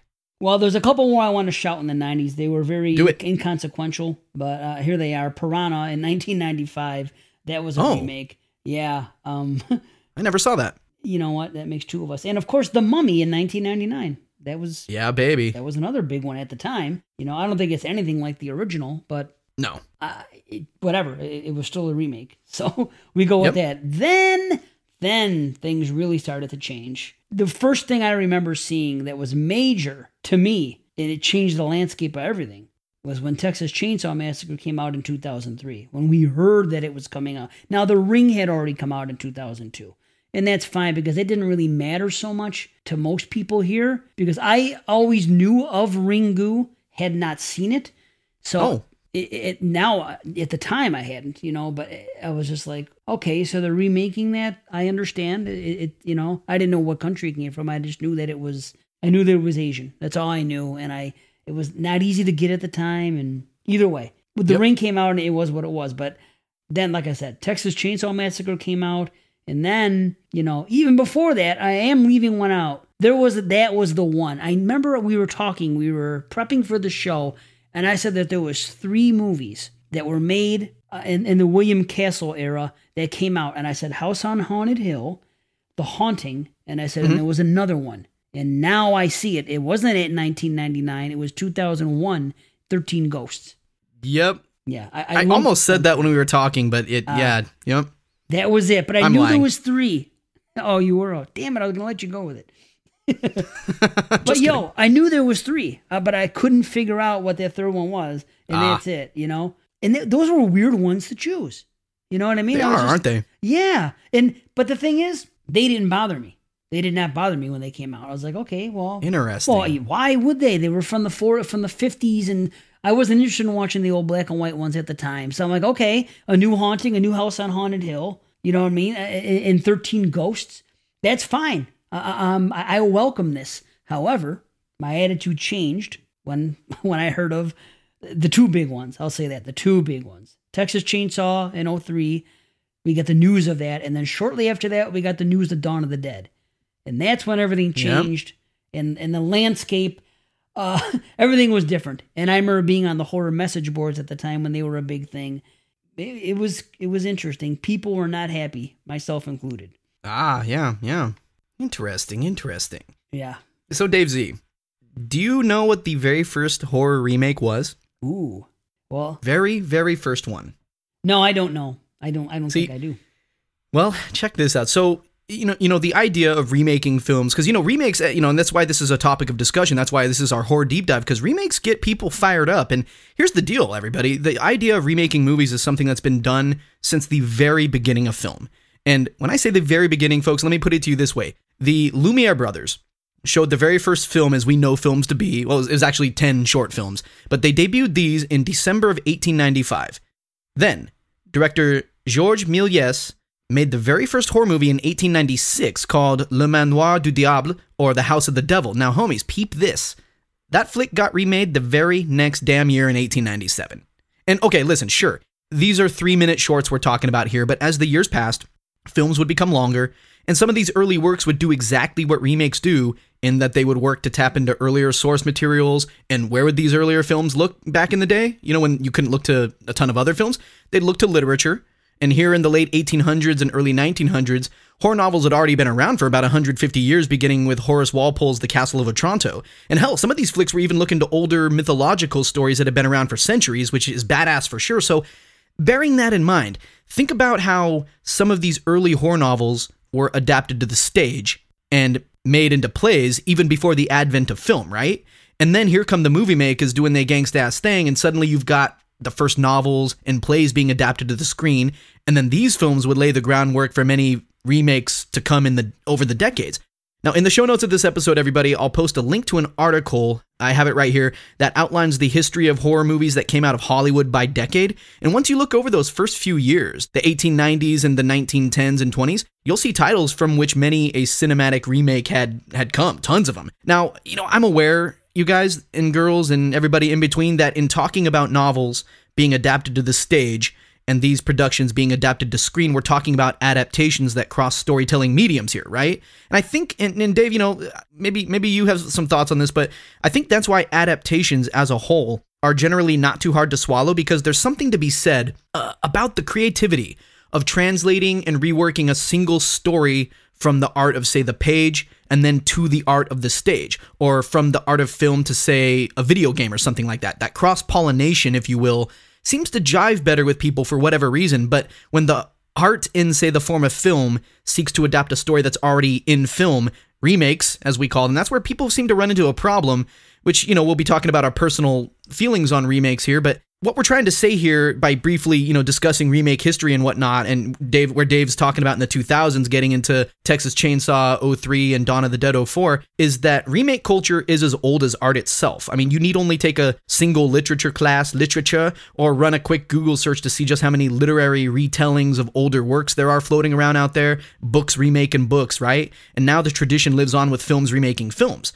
And so, Dave, you were talking about the early 2000s, and you were saying that those remakes that you had more of a connection to the OG movie were affecting you, right? Absolutely, yes. Yeah. Okay. Because, so like you, I'm a lifelong horror fan. I know you were as well. I was baptized into this lifestyle at the age of 3 years old, with the exception of just a few years here and there. Horror has been my lifeblood. But I didn't have any horror fans as friends growing up. Did you? Oh, yeah, absolutely. My friends lucky. and I used to rent them all the time. And oh, man. Yeah. See, I was the biggest horror fan I knew, and I had friends who liked horror, and they'd watch the movies, but we were all kind of casual horror fans. We looked at the mainstream releases is what we did. And so fast forward to the early 2000s, though, and I'm dating my high school sweetheart at the time, and there was this boom of theatrical horror movies, everything Dave just mentioned, and it was this time period here when I'm in my late teens, where I'm beginning to really expand my horizons outside of what I was allowed to see at home with parents lurking about, you know? And it was around this time, too, that Blockbuster unveiled the Freedom Pass. Dave Z, do you remember the Freedom Pass? I remember they did something where you could pay an amount per month and it was like unlimited rentals or something like that. Yep. Oh my God. That's how I got my film knowledge, like for reals. I'd rent so many. It's awful to think about how many damn movies I'd watch in a single day. You know, and these are fond memories for me too, you know, of being really unproductive. You know, I got married at 18, right? Had the boy immediately. Some would say he was already on the way when the wedding took place, but who's keeping track of such things? Anyway, this was during that period of time when the J-horror remakes were heating up, like you said, Texas Chainsaw, Dawn of the Dead 04. It started to become remake city. So what were when those happened, were you on the message boards? Were you mad about them? Were you like, yeah, let's see what they were doing? What was in your head about it? Well, I was a little mad at first because of the choices, because of Texas Chainsaw Massacre and Dawn of the Dead being announced, because you're talking about classics of the genre, big time classics for people our age that grew up on stuff like that were renting these in the 80s on VHS and everything else. These are major movies. They're in my top 20 or top 10 or they're freaking, I'm like, why? At the time it felt like blasphemous. It felt like if you're going to, I understand that you remade those old movies. And that's what I said at the time. I understand you remaking those ones from, the Vincent Price era and everything else. I get that. Yep. Why are you remaking these? I was just like, this makes no damn sense. So that was my problem. I didn't have an issue with the Japanese ones. That made sense, and I understood why. Even though I was on board, and I ended up seeing most of the Americans before the Japanese, but then going back and watching the J-horror and actually preferring them. Oh, okay. But that didn't bother me, but these definitely did. And a couple more came out and I was okay. I wasn't hating. I was like, okay, this is just something we're going to have to deal with now. This is just where the pendulum has swung.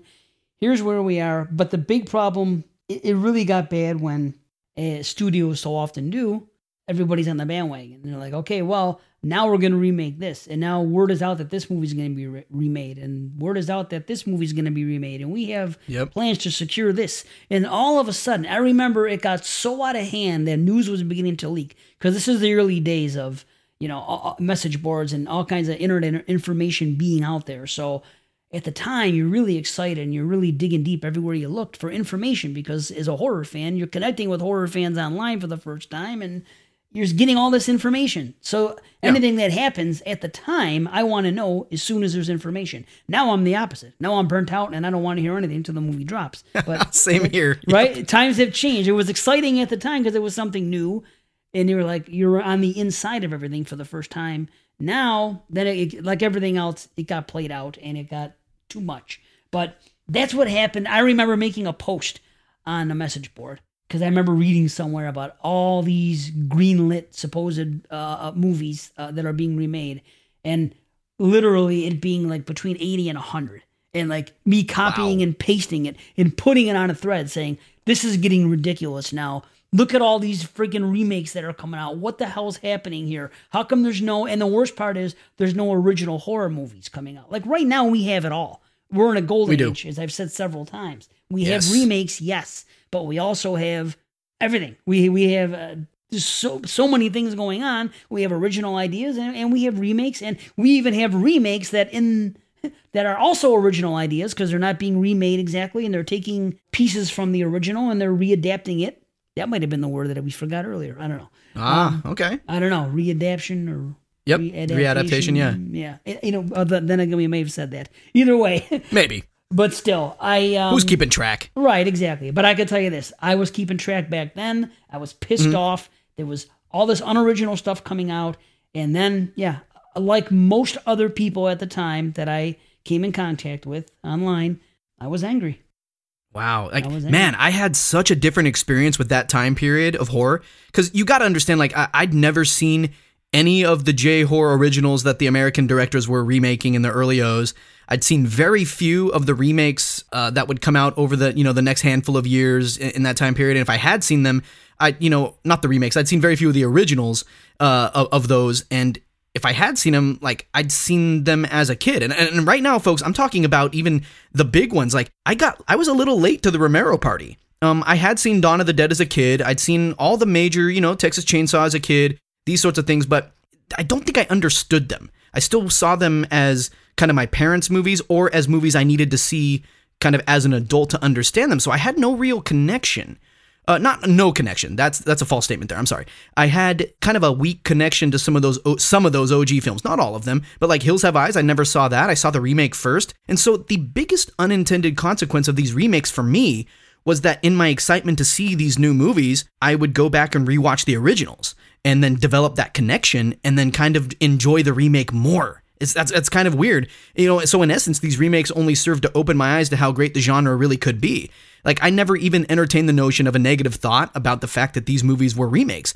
And like I said, maybe it was my lack of a connection to a lot of those OG films, that these newer films were rehashing. Maybe it was the fact that I'd read Dracula, Frankenstein, and all those other novels at a young age, and had seen 10 different iterations of those guys on screen. So in my head, I'm just like, well, why is a single remake of Dawn of the Dead gonna piss me off, And so, I don't know, does that make sense? I kind of think my selective awareness and selective ignorance really helped me see remakes just like any other movie, just kind of like par for the course. Books have done it for centuries, movies have done it since film began. I was kind of like, what's the big deal? But there is something to be said, and I think I plan to talk on this when we get into our personal thoughts on remakes, because right now, folks, we're talking about, how we felt when the remake city started happening in the early O's.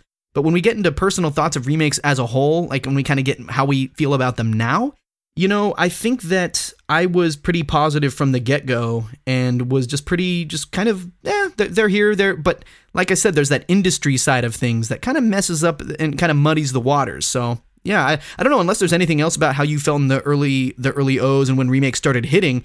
What do you think we move into our own personal thoughts on remakes in general and, just kind of keep that flowing?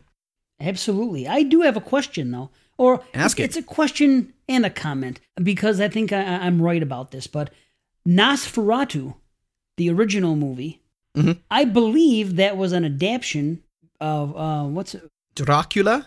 Yes, of Dracula. Who was the writer? It was an unlicensed, more or less, I guess, adaptation of Bram Stoker's novel. Yeah, it's just there was an issue with the rights, and I think the Stoker estate was like, "What are you doing?" And so they had to change some stuff, and yeah, so they went with Nosferatu. So then they did Dracula in 1931, which was shortly after. When was Nosferatu? 23 or something? 22, like that? I believe. Yeah. Okay, it was pretty early, right there in the 20s. So within 10 years.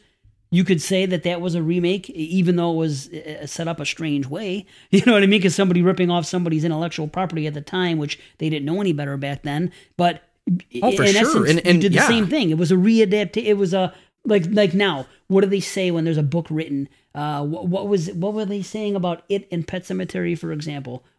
What's the word I'm looking for? Well, a lot of people were just still calling them remakes, but I guess we could say just a readaptation of or another adaptation, or just this adaptation, the updated work. I think people are dancing around that, and I'm fine. I'm fine with the language being more accurate if it wants to be. I'm not hating on anybody, but no. And you know what's crazy about Dracula too? There were stage adaptations of that, and before there was film. So people were, or even maybe while film was still pretty new, and so you had suddenly it being adapted to the stage, the novel being adapted to the stage, and then that going into film. So and so once again we're seeing this same story, this same template. And I'm going to talk about this in just a minute. Kind of being retold, and I think there's something to that. I think we human beings kind of like to do that, and yeah, I don't know. Dave-Z, why do you think people dislike remakes? And of course, and folks, Dave-Z and I don't know. I guess I've kind of said I kind of feel positively about them, and I don't completely know where you stand, Dave. But why do you think people dislike remakes? Just let's shoot a couple quick ideas out there before we get into our own personal stance on it. I'll go with a quick one first. I think the nostalgia for the original. I wouldn't say it's always the case, but I've noticed that the more nostalgic someone tends to be for an original property, the more inclined they are to be skeptical or negative if that original property is remade. Could be an age thing, maybe. I don't know if younger people are as inclined to dislike remakes as much simply because they're remakes, but that just could boil down to, like I was talking earlier, a lack of connection with the older source material in the first place. In any case, I cite nostalgic connection as a big reason some folks dislike remakes, from the outset. And, so, I'm saying neither's a good or bad thing. It's just an observation I made. What do you think? Well, going back to what you just said, I don't think that some younger people know that they are remakes. And I think that alone upsets a lot of older fans. And I don't know if it's justified, but I, in a way, understand where it comes from. However, it's like I said earlier, it does give the opportunity to shed light on the original. You know, there we go. My daughter, of course, knows everything because who her father is, and she's seen it for years and can see the Blu-rays and the DVDs on the shelves and the posters and everything. So, you know, when Evil Dead comes, she knows that's a remake. But you know, that's me. That's my daughter.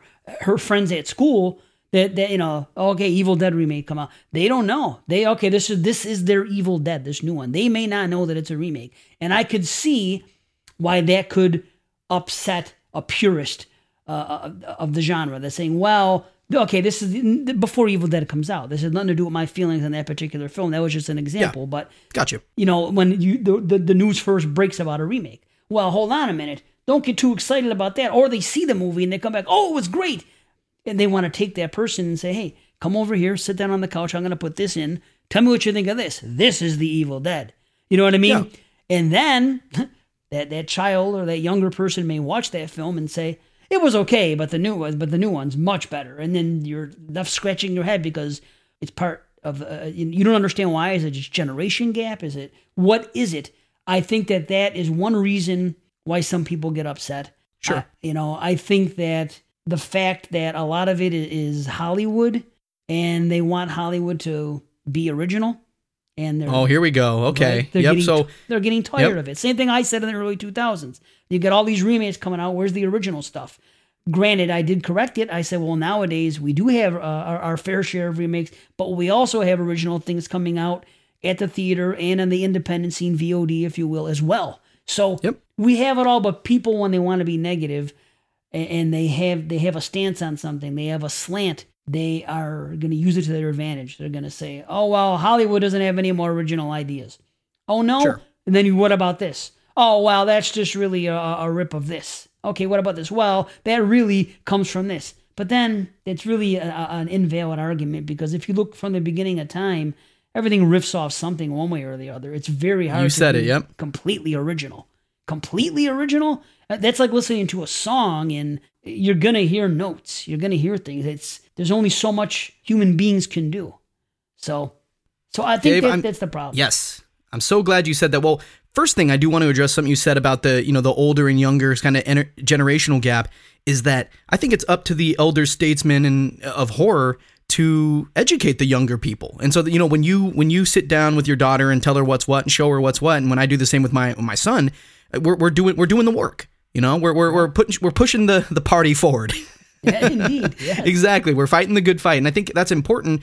And so it's important to do that with, I don't want to say love. I mean, for our kids, yes. But, you know, when you're on the internet and, you know, someone's maybe a little younger and they're uninformed, man, like the internet can be such a cold and disrespectful place. And it'd just be great to have horror fans rallying around one another. The older can come to the youngers. I don't want to say rescue, but, you know, just help educate them. Hey, check this out. And, you know, just respectfully discuss and debate the, you know, the topic at hand, you know, which if somebody's like, a young kid's like, oh, I saw the new Evil Dead in, you know, 2013. Oh, hey, check this out. If you love that, check this out. And, you know, if they don't like it as much as say they like the remake, well, I think some of it boils down to the way films are made. And sometimes a modern audience likes to see the modern ways and methods of filmmaking. And, you know, it's a certain kind of, I don't want to say zeitgeist, but a touchstone that can help people relate to that. And, you know, that updated look, that updated feel, I think it helps for some audiences. And then some people like the retro, and hey, it's all good to me. So what you said about the lack of creativity or originality, I want to speak on that here.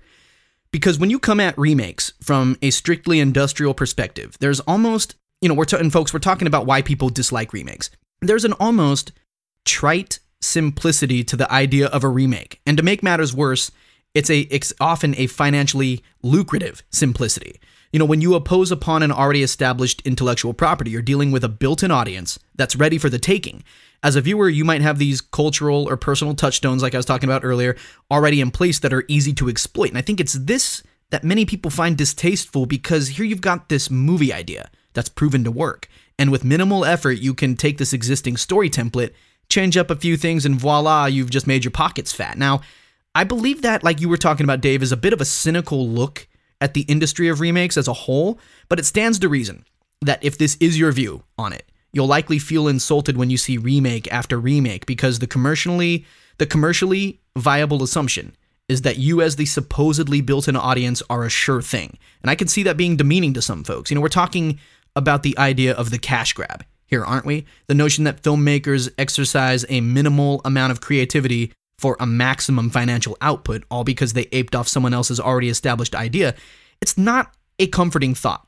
It's hard to put faith in a project like that, right? And so I'm seeing where haters of remakes are coming from there, but I would just like to ask in all respectful sincerity here, and this is not an attack, just a question, and Dave Z, help me out here. Because I'm going to talk about what you talked about how everybody apes off everybody. I got a whole thing, and I got some bullet points here I want to touch on, but here's a question I have. If remakes are problematic because they're perceived as being unoriginal cash grabs, what about sequels? What about our beloved franchises? What about those? Mr. Z, have you any thoughts on that? I know the direction you're going in, and yeah. I'm right there with you. I think that sequels at this point maybe even more blatant cash grabs, because when a movie is remade, there's so many different directions you can go with it. You can go beat for beat like Psycho did, shot for shot, if you will.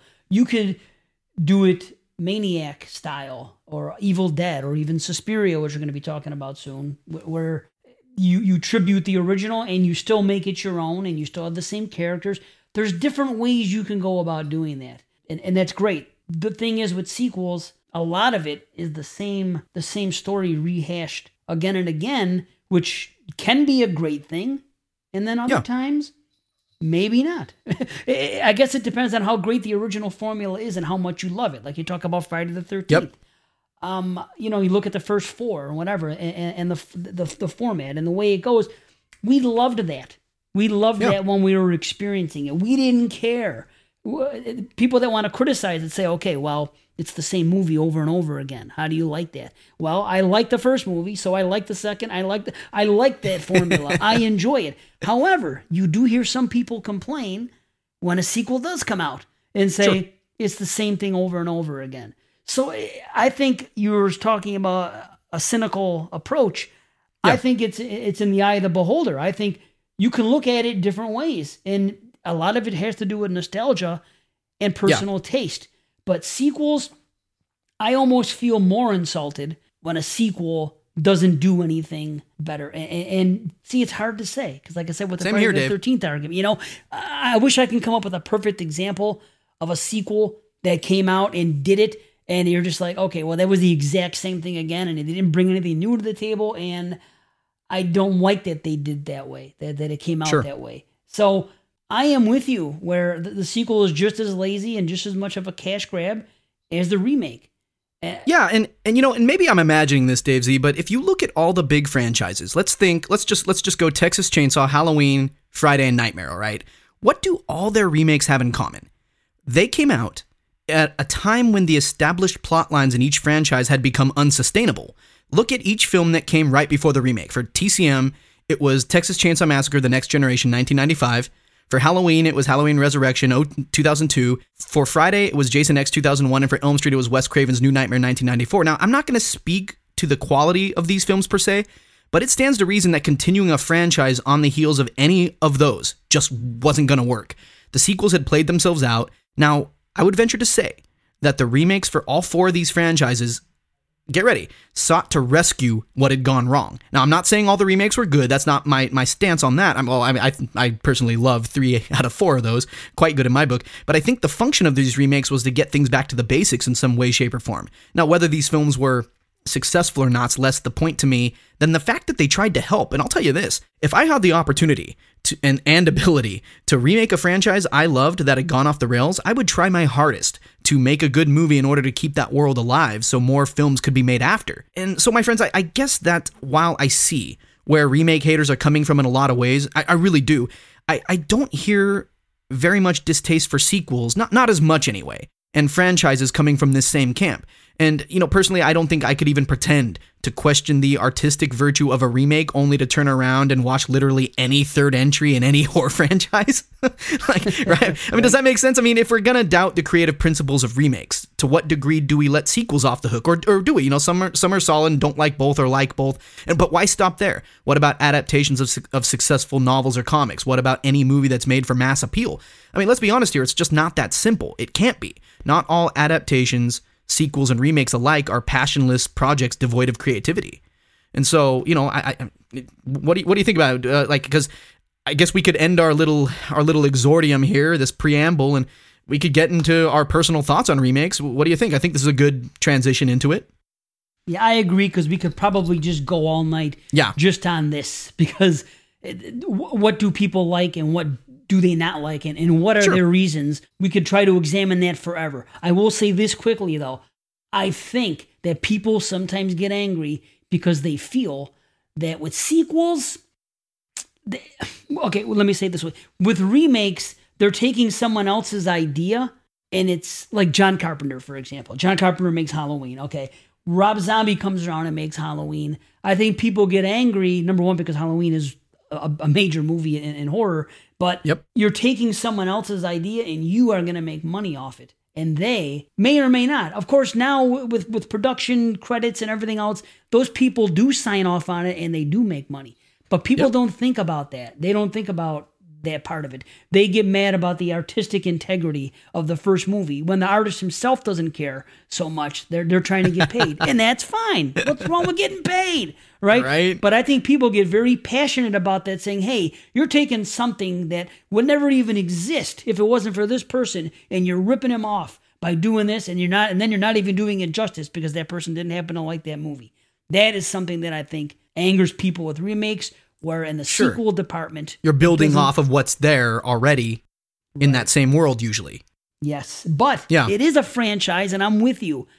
They run out of steam, and they want to do something new. So hey, who's gonna do it? I mean, granted, Child's Play did it. Chucky still makes sequels. They came back with them, but that's the exception to the rule. But in most cases, the trend right now, WAT-ZEE, is for people to start doing direct sequels to the originals. We saw that with Halloween and Leprechaun recently. That's the new thing. Yeah, someone that's clever. Else did it too. Right.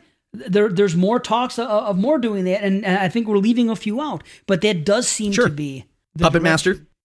There you go, Puppet Master. Yeah. Yep. There may be a couple more, but that seems to be the new thing. And again, we just go in circles in the genre like anything else. So sure. So what do you think of remakes, WAT-ZEE? What's your current stance on them? I tell you what, this is what's happened with me. It's kind of funny that last year we were doing the year of the franchise on Exploding Heads. We were watching all these franchises. And I have had a kind of a strong opinion on Rob Zombie's Halloween for quite a while now. Never hated it. And I guess it was like in the middle of the road for me, like a 5 out of 10. Anyway, by the time I got around to watching it this time, because when we got to the end of the year and we were doing the big franchises, Halloween, Friday, and Nightmare, I really wanted to put my best foot forward in every way for those shows because they've been done so many times before. I wanted to try to separate our show from everybody else's and really tried hard to make that show great. And one of those shows great. One of the ways I did that was trying to look at them a new way and make observations no one had made before. And I decided, I'm ashamed I didn't think of doing this earlier because I probably would have had a lot more fun over the years. But when I sat down to watch Rob Zombie's Halloween, I said to myself before I put that movie in, I said, I'm going to watch this movie and pretend the original never even existed. That's all I'm going to do. I'm just going to watch this as a movie. I'm not going to think about the original. I'm not going to compare to the source material in any way, shape, or form. I'm going to say I walked into a place knowing nothing about movies. This is the first movie I ever saw as a human being. And I put this movie in, and I'm going to watch it, and I'm going to give it a rating at the end, and it's going to make me feel how it's going to make me feel. And that is just what I did, and I went up a little. I gave it a 6.5 out of 10. So I went up a little. You know what I mean? Right. I still have my issues with it, not because of my comparisons to part one, just because of the film as a whole for other reasons, like any other movie. On its own merit, yeah. Yes, on its own merit. Thank you. Well said. That's what I feel that is the way to do it, and that is not why I do not have any problems whatsoever with any remakes now. I will give them all How about that? a fair chance. Yeah. We're surprising each other, folks. Yeah, we didn't talk about what our direct takes were, so I was waiting for that mystery to find out. I'm so glad I changed, and I honestly wish that anyone listening will learn to do the same. It's a real simple thing. It sounds simple. You know what I mean? Because I would watch movies, like when I saw Evil Dead remake, again, we're going back to that, but the first time I saw that, I was kind of distracted because the whole time I'm thinking about the first one. And I'm big on the second view, as listeners of my shows know. So I knew I was going to watch it a second time anyway, and that couldn't be helped the first time watching it. But now, on subsequent views, it is what it is, and I've come up on it. I was never really down on it, but it was still distracting the first time.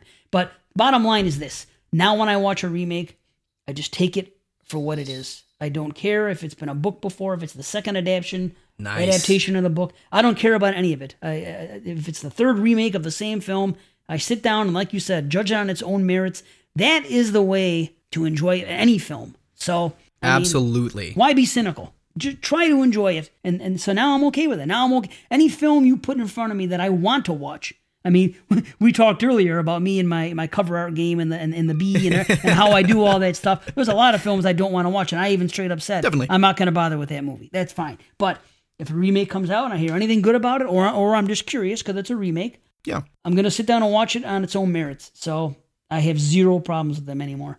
Dave Z, I love it, man. Yep, folks, that's fantastic. You know, I love that you said all that. You know, for me, and this is just my dumb opinion here, not meant to sway anyone. I don't care if you hate or love remakes. This is just old Mr. Watson here talking. It's meant to show you all where I'm coming from in my brain so you can see where we stand in relation to one another as you listen to the show. But up until only a handful of years ago, I was pretty much neutral, just kind of flat neutral on the idea of remakes. You know, given that artists across the board borrow, imitate, steal, retell, reimagine, reinterpret, all these things, you know, they're all in the very fabric of artistic tradition. Pablo Picasso was quoted as saying, "Good artists borrow, great artists steal." And this is how it's always been, how things move forward and even get better. The poet homie T.S. Eliot was always going on back in the day about how referencing other works in your own work is the way to be legit. Eminem outright lifted Cage's dark persona and masked to Ace's flow in the 90s. Shakespeare stole entire plots and scenes from other playwrights. Tarantino is always tipping his hat to the films that have influenced him. Hell, I'm sure the cavemen drawing on cave walls were copying one another like mad. So, homage, folks, that's what we're talking about here. But we're also talking about originality, which is a curious thing in the realm of storytelling, like Dave Z said earlier. Author Christopher Booker wrote a book in 2004 when he was almost 70 years old, by the way, called The 7 Basic Plots Why We Tell Stories. I have referenced this book on podcast before.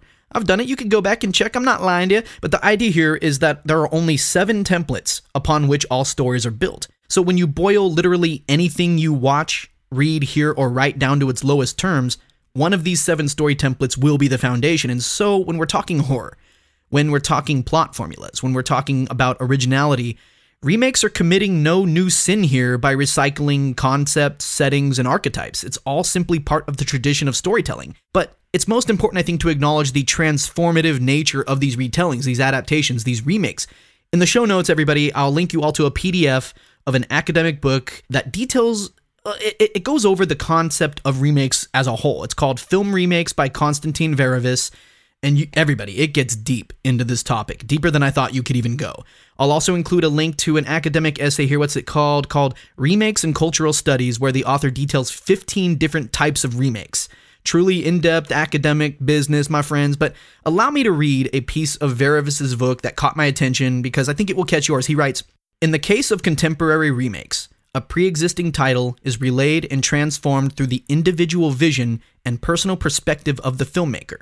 Contemporary film auteurs make aspects of earlier texts their own, overriding them with their own traceable signatures, perhaps reconfiguring them by incorporating references to other rewritten intertexts." And so I could give a lecture on this book alone, but what the author's trying to say in that whole, it's like 200 pages. I read most of it. What the author's trying to say in his text is that our understanding of remakes might do well to open up a little bit, kind of the way Dave was talking about with his psychological exercise of just, hey, I'm going to watch this film on its own merit. But the deal is that remakes are often, you know, they're doing more than creating a lifeless facsimile of an earlier work. There's an artistic metamorphosis taking place sometimes that plays right into ages-old storytelling tradition. Sure, there might only be a handful of story templates to build upon, sure, people keep on retelling the same stories on those same templates.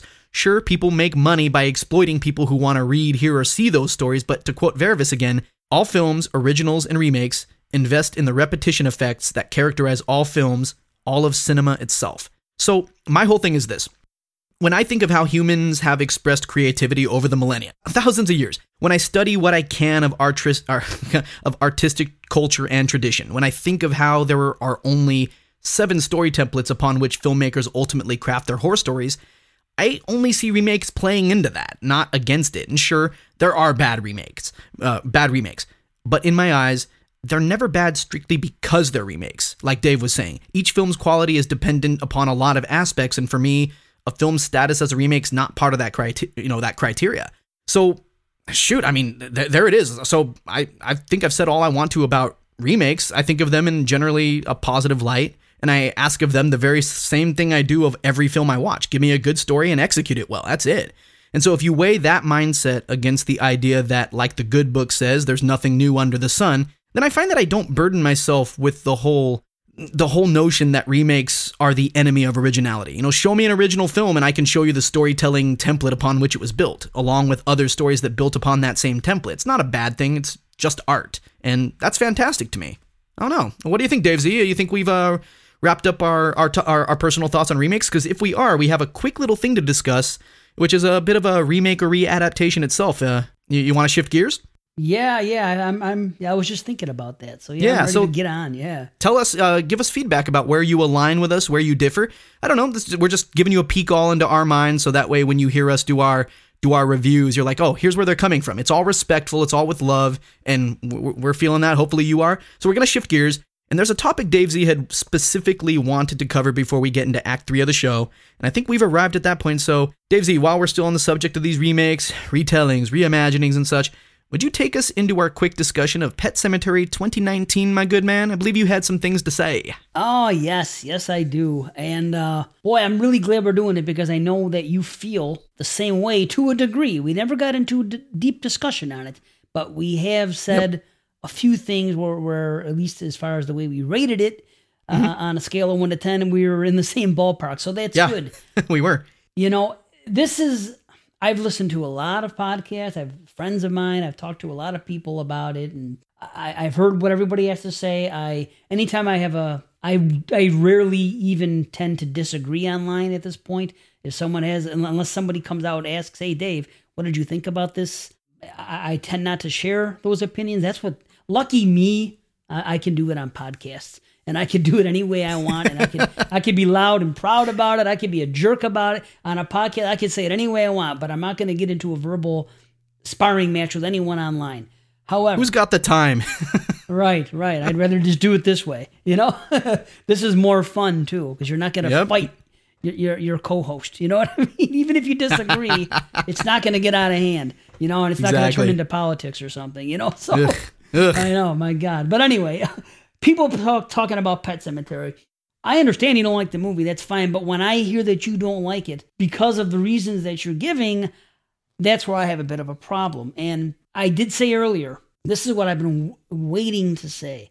Because I watched the original the night before I got the remake. I got the new 4K, the original. Then the next day we went and saw the remake. My family and I, me, my wife, and my daughter, did it all together. Nice. Yeah, had a good time. You know, it was the first time I'd revisited it in a couple years. I think my daughter saw it once before. So it was fine. And the next day we went to see the new one.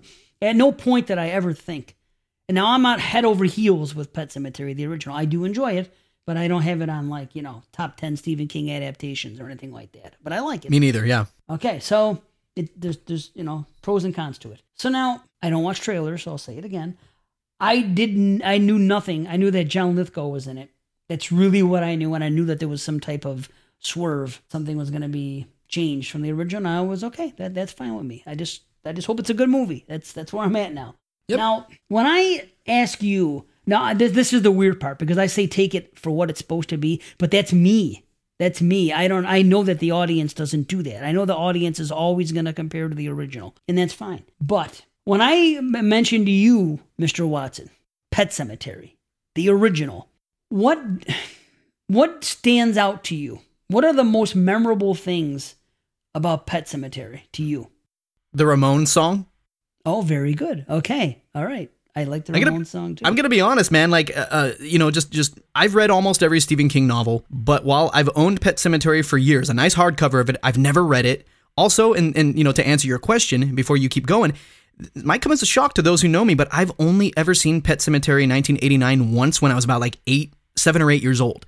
So going into this 2019 adaptation of the story, I can honestly say that the only real connection I had to Pet Sematary was in the fact that I love that Ramones song. It's same with my 15-year-old son as well. So we went into this film like total newbies, and then I watched the original for the first time in my adult life after.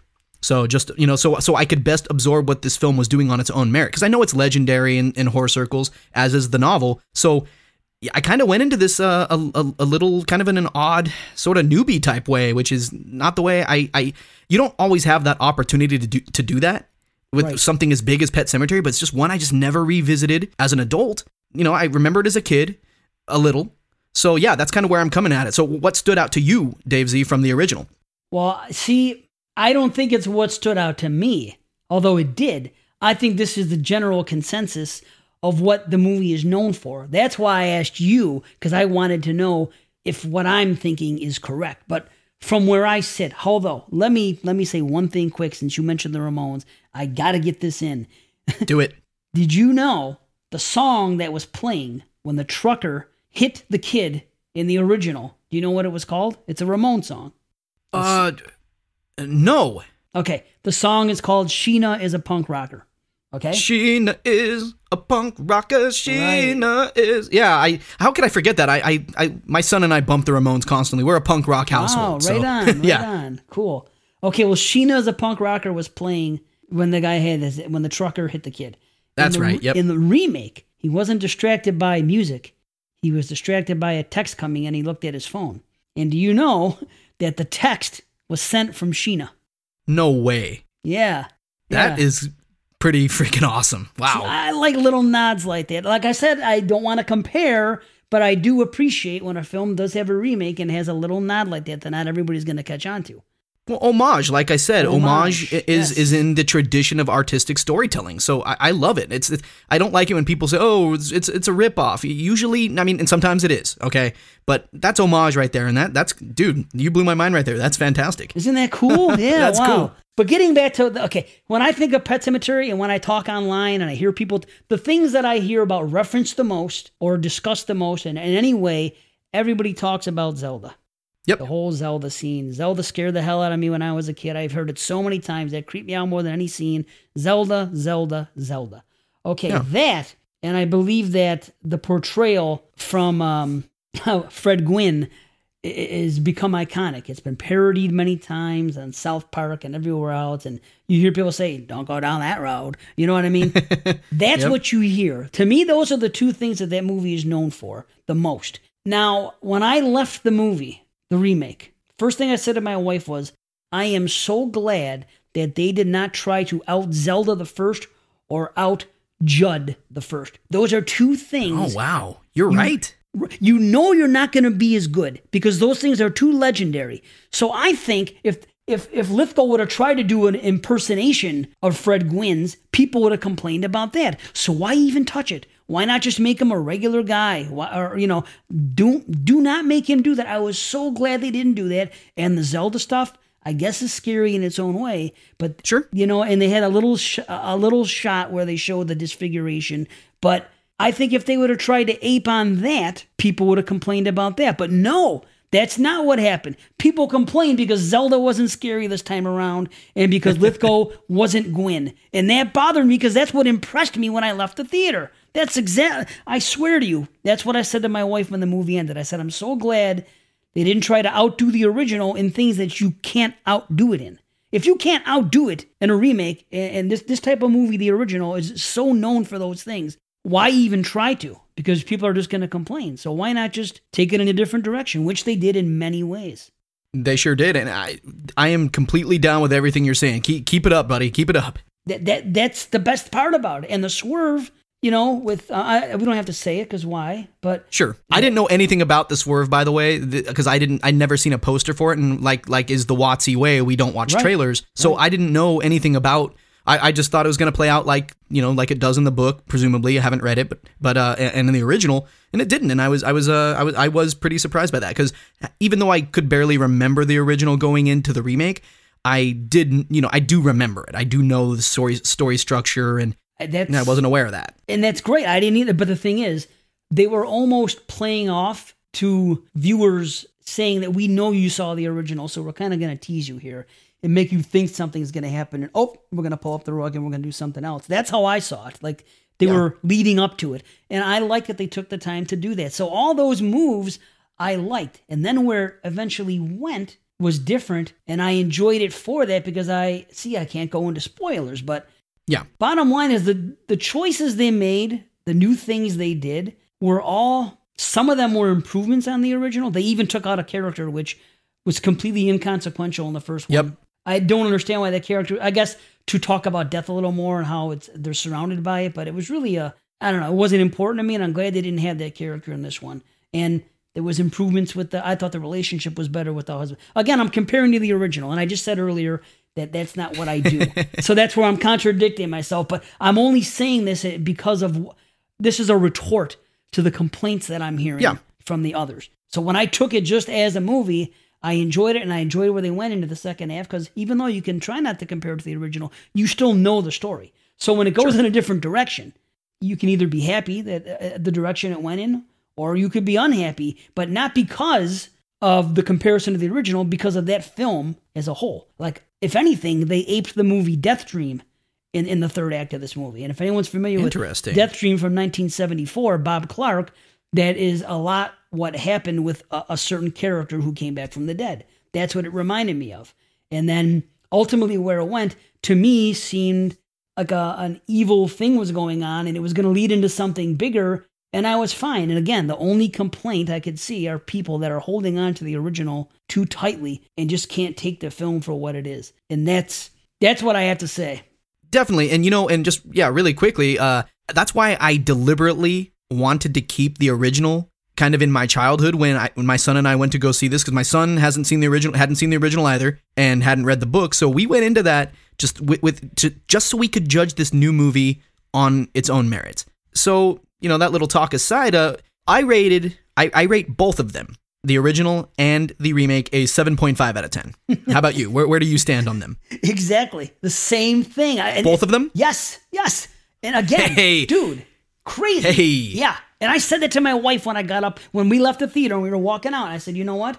I got to tell you, because I've been doing the rating system with everything I'm watching now because of the, what do you call it? The Letterboxd? Letterboxd, thank you. So I have been rating everything. So that's the way I told my wife I left. I said, you know what? The rating I gave that one is the rating I give this one. I feel the same about it. Some things were better in this one. Some things were better in this one. Some things were worse, etc.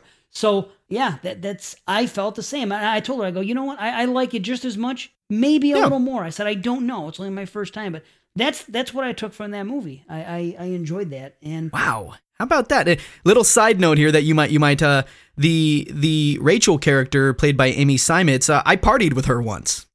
Really? Yeah, I was at. I used to know somebody who was in a movie with her, and where Amy Seimetz was the lead. It was a small independent project that was filmed out here in Washington State and out in the Northwest, up in Seattle. And I knew somebody who was in the movie as well. And so I got to meet Amy Seimetz at the wrap party for the movie at this hotel up in Seattle, and we were drinking and doing karaoke, and I did a Britney Spears song, Womanizer, womanizer, womanizer, you're a womanizer, oh. And then she came up and we were like dancing and stuff. Amy Seimetz is a fun person, and she's super cool. And so, yeah, it's really good to see her being a leading lady in big flicks these days. So and she's definitely a genre fan. So cool lady. Shout out to Amy Seimetz. You won't remember me, but your movie was that I was at the wrap party for was pretty neat. Don't want to say the name of it though, not because of you, but because the person I used to know who was in it. We're not fans of each other these days. So yeah, you know how it is. Don't shortchange yourself. How many times do you think that she sang that song on karaoke? Oh, I don't know, because once I started singing it, she got up from where she was sitting and was like, "All right, it's time to dance." She got up and while I was holding the mic, and it's just a super fun lady. I really like her. She's a cool girl. So I think she'll remember you, is what I'm trying to say. That's an odd thing to happen. You're going to sing that Britney. I don't even know what that Britney Spears song is. So Womanizer. It's my favorite. It's my favorite one. Boy, don't try to front. I don't even just what you are. You know, she's talking about somebody who's being a womanizer. And wow. So, okay, Dave Z, we have one more order of business. Just a quick little order of business before we get into Act 3 of the show, and it's showtime. But I think anyone who has listened to your podcast for very long, any podcast you do, knows that Argento is your favorite horror director, and that you absolutely love Suspiria 1977. So all true. Tell me this, because inquiring minds want to know, what were your initial thoughts? I have two questions. First one is this. What were your initial thoughts when you learned that Suspiria was getting an American remake last year? Okay, well, all this that I'm going to say, you can research it easily. It's documented on Exploding Heads. I talked about it when I heard the news right off the bat that I said I did not want to see it. I said, this is not the type of movie you can remake. I was against the idea. I said, I wish they weren't doing this. And that was my feel. I go, no. Okay. I was against the idea. I definitely was. So how do you feel then, you know, and I don't know if you heard this before you saw the film or after, how do you feel about Argento coming out publicly against Luca Guadagnino's take on Suspiria? I understand where he's coming from, because much like Stephen King doesn't like Stanley Kubrick's Shining. It's the same. The Shining is one of my favorite movies as well. Yep. I could understand why the original, you know, in Stephen King's case, it was different because he wrote a book and this was an adaptation of that. Sure. But still, Argento doing what he did in writing and directing and setting everything up that he did so malicious, so perfect with his first movie, this coming out being the way it is, I could understand why they would have a problem. It's very different than what his movie was. Thing is, what if the remake would have been a lot like his movie, almost too much like his movie, and they did colors and they did this and they did that type of soundtrack? I mean, would he have complained about that, or would he have said, "Bravo"? We don't know. But how about that? I understand it. Of course, I don't agree, but. I mean, obviously, I'm already spoiling the way I feel about the next movie, but what are you going to do? Well, no, for sure. And if you heard, and folks, if you heard Exploding Heads, what was it? Your year-end wrap-up show of 2018, best of 2018. I think you might have an idea of where Dave stands on this film. So I guess listeners of that show might, I'm the mystery here. Ooh. Right. So, well, shoot, Dave Z, unless there's anything else, I think that concludes our horror deep dive segment, which brings Act 2 of this horror show to a close. Hey, Dave Z, do you happen to know what time it is right now? Oh, yeah. Get ready, folks. Coming right up. It is now time for the WAT-ZEE Party Horror Show Showtime segment to commence. Ladies and germs, it's showtime!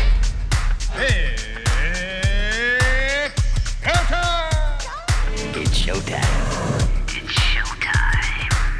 It's showtime. It's showtime. It's showtime. Showtime, kid. Showtime. Showtime! It's showtime! All right. Everyone, we're here in the third and final act of this wonderful horror show. Wonderful horror show. And in case the audio montage you just heard wasn't clear enough, it's showtime, baby. This is the film review portion of the episode, and if this is your first time listening to the WAT-ZEE Party Horror Show, I wonder. Right? Here's how we conduct our reviews. We'll start all our reviews with a synopsis of the film, some quick film setup. We'll give you all our likes, our dislikes, and then we'll conclude with our final thoughts and ratings of the film. We rate from 1 to 10 with quarter points in the mix, so expect that. And it should be noted that when it's showtime here on the WAT-ZEE Party Horror Show, we will keep it spoiler-free, so if we're covering a film you have not yet seen, you are still free to join the WAT-ZEE Party. Here's the deal, though, my friends and listeners. Once showtime is over, once we give our plugs and say our goodbyes, once the outro music has finished playing, should you decide to stick around after all that, you'll find that the party don't stop, because that is when we will go into spoiler-filled talk of the feature film. So as leaders of the WAT-ZEE Party, it's in our manifesto, so to speak, that we don't mix our spoiler-free and our spoiler-filled content. We're serious about keeping these things apart, like those people who don't like their food to touch, or like how elementary school crossing guards shouldn't touch the children, or Dave Z, what are some other things that shouldn't touch?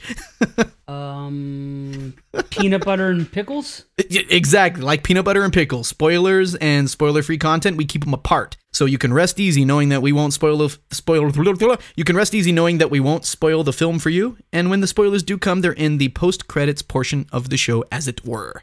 All right, folks, we're covering Luca Guadagnino's 2018 remake or reimagining of Dario Argento's 1977 film Suspiria. I'll read a synopsis for you, all that I've gathered from Rotten Tomatoes, which I think could be the IMDb synopsis. See, there we go. Already with the contradictions here. And then we'll give you all a quick film setup as we see fit, and then launch into them likes and dislikes. How's that sound, Mr. Z? You ready? Oh, very, very much so, yes. All right, synopsis time. A darkness swirls at the center of a world-renowned dance company, one that will engulf the troupe's artistic director, an ambitious young dancer, and a grieving psychotherapist. Some will succumb to the nightmare. Others will finally wake up. That's quite the pleasantly vague synopsis there, right, Dave Z? Yeah, I don't know. It's pretty vague, but all right, film setup. So, shoot, where do we start? I mean, it's just a quick film setup just to get you in the know. American girl shows up to a dance studio in Berlin in 1977, and some bad stuff starts going down. Yeah? Yeah, that's I'll sign off on that, sure. Yeah, I can sign off on that. Yeah, okay. Yeah, quick and easy. So, do you want to start on likes, or do you want me to begin? What you think, Dave Z? Mr. Z? I think you should start, because I have a lot. Although we are going to go back and forth, aren't we? Yeah, we're going to go back and forth on likes, and so, all right, I will go first. So, folks, my first like has everything to do with how director Luca Guadagnino approached Argento's source material here in order to create his own vision, okay? He wasn't going for a carbon copy of Argento's colorful and surreal tale. Nah, gangsters, this is a true reimagining of the world Argento originally created, and it's totally its own thing. Aesthetically speaking, okay? We've got this muted color palette on our hands here, full of darkness and earthy tones, and so when you do get color on the screen, it really pops. I don't think people were expecting such a deviation in this regard. You know, people were expecting this to be a feast of lights and colors, and the fact that it deliberately was not is subversive in all the best ways, because whereas Argento's film is visually driven, this is story driven, and I think the look of the film reinforces that. Folks, this world feels so delightfully and dreadfully lived in, and it's all because this approach to the story allows us to follow all of our characters, good and bad, on their journeys toward what they want. This allows for complete character arcs, right? Character conflict, crisis, change, which is the hallmark of a good story, and also by setting the movie against the backdrop of the East and West Germany conflicts of the time, the whole Baader-Meinhof Red Army faction struggle, it makes this world and all of its fantastical elements feel so authentic. You know, we've got this fractured Germany in political turmoil, which mirrors the division and political strife going on in the world of our antagonists. There's a vying for power that's going on at the core of this plot on several fronts that drives the story forward nicely, I think. And it's all complemented by the fact that Argento was going for surrealism in his film to drive things, whereas Guadagnino here is going for realism. And I appreciate a remake or reimagining, as I kind of want to word it, that dares to play it like that. I don't know, so that's just that whole, everything I just said is under the umbrella of I like Guadagnino's approach to Argento's source material. And that might be controversial, but I know you do agree with that. So, yeah, Dave Z, what are you thinking? Yes, of course I do agree with that. I initially was going to not do any comparisons to the original, mostly because of the things that we've been talking about and what I said earlier about not thinking about the original. But yeah, I have to stay true to myself and what I did think the first time I saw it, because that was before I learned to not think about it. But again, like I said, also, it's almost impossible not to the first time. It's just, if you've seen a movie so many times, it's how are you not going to think about it when you know that it's a remake? So, oh yeah, I will say this. I like that in this film, what he did with the characters. We know Miss Tanner from the first one. We know Madame Blanc. We know, as a matter of fact, this is the strength of this film in comparison to the original, is that I pretty much like what he did with I think every character is written better in this movie than the original. I agree. And I don't enjoy saying it because of my love for the original. And at the end of the day, I still prefer the original.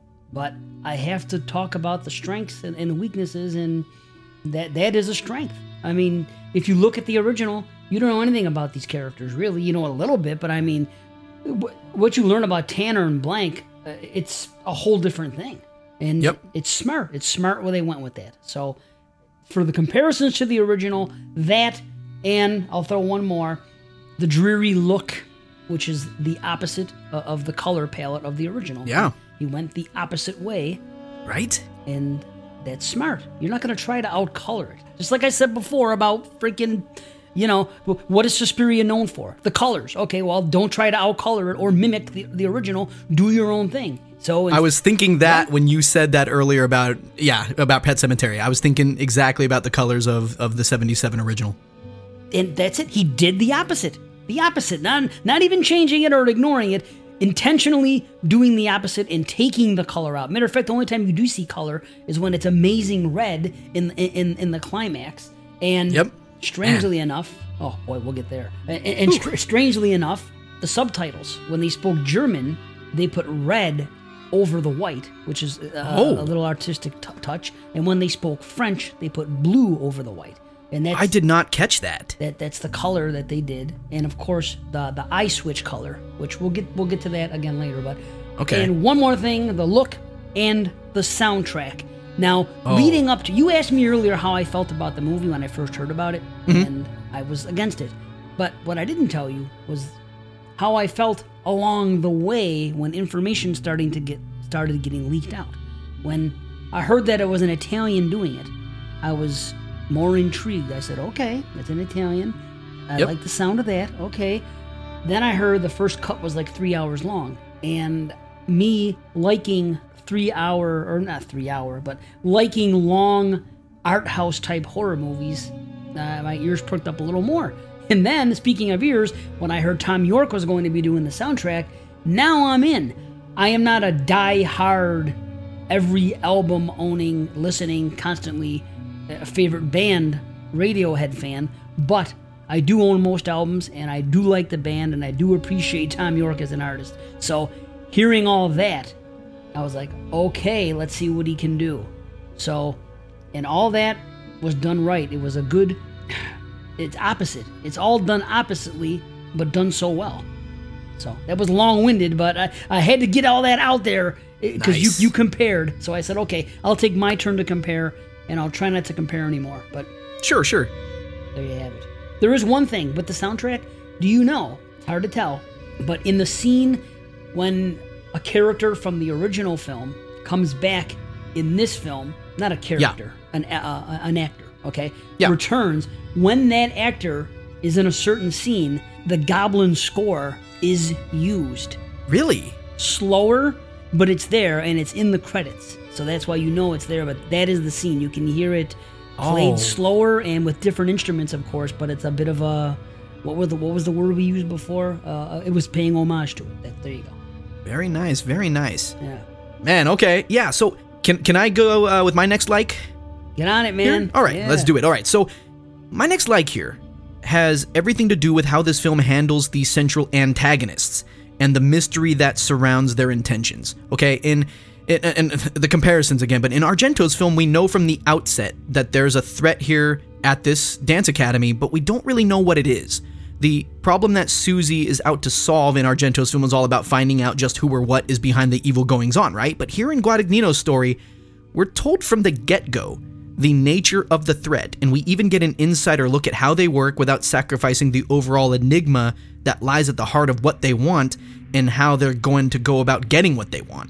It's a bold move, I think, to shed so much light on Madame Blanc and her cohorts, but I rather enjoyed that approach because in focusing on our antagonists, we get a good sense of them as opposed to them merely being some faceless evil. Yet another example of how this film works to keep things character-driven and story-driven. What do you think?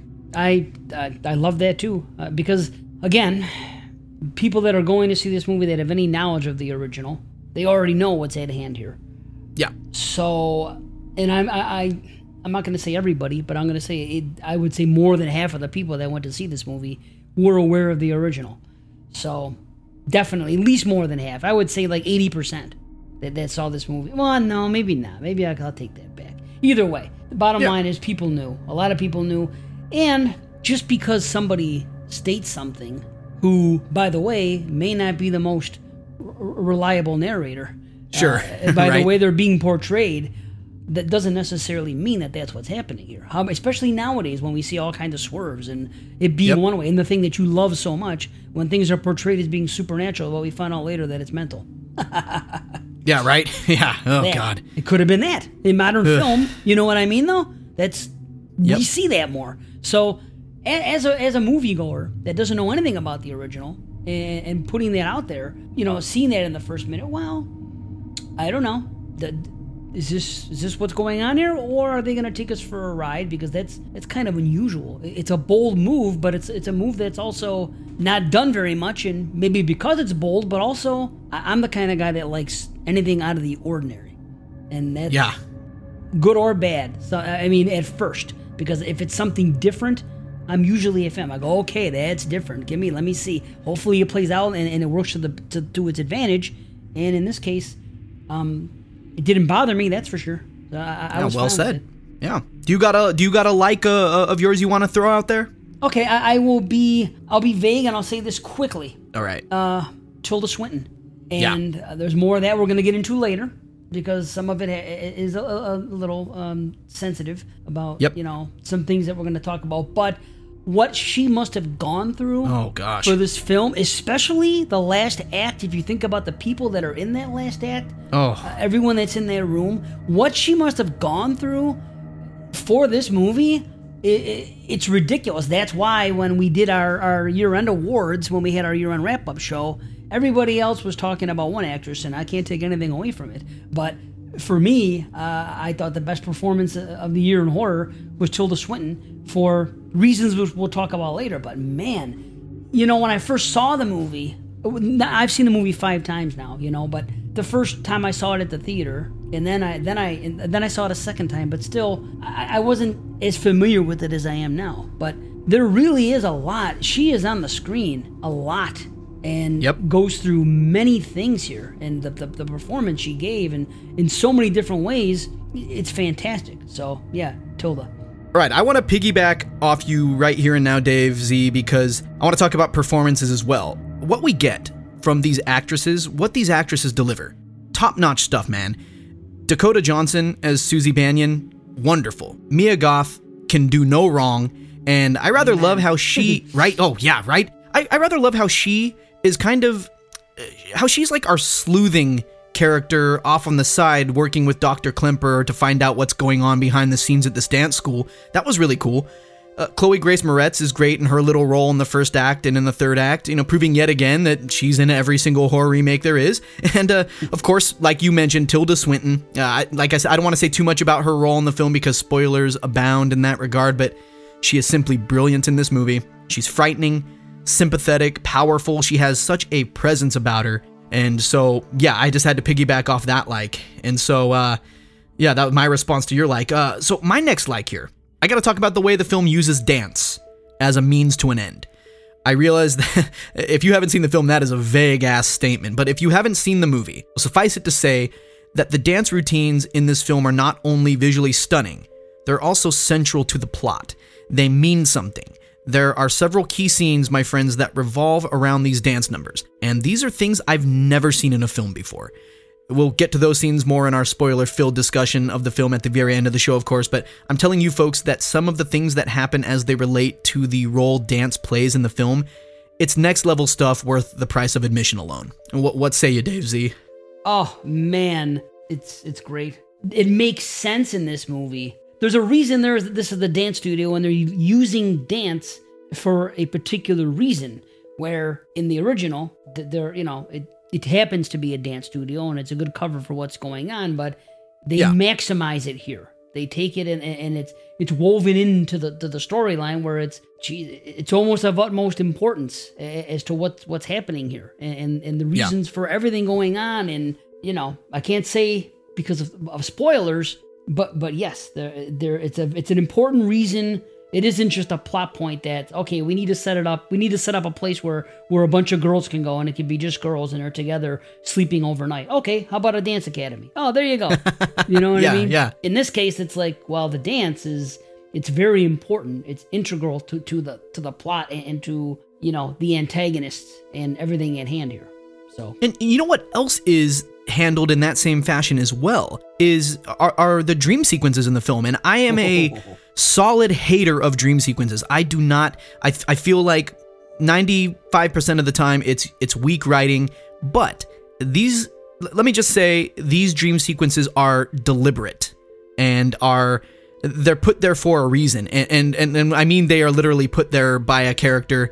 And so, I mean, that's such a vague statement. If you haven't seen the movie, you're like, wait, what does he mean? A dream sequence is put there by a character. You'll know when you see the film.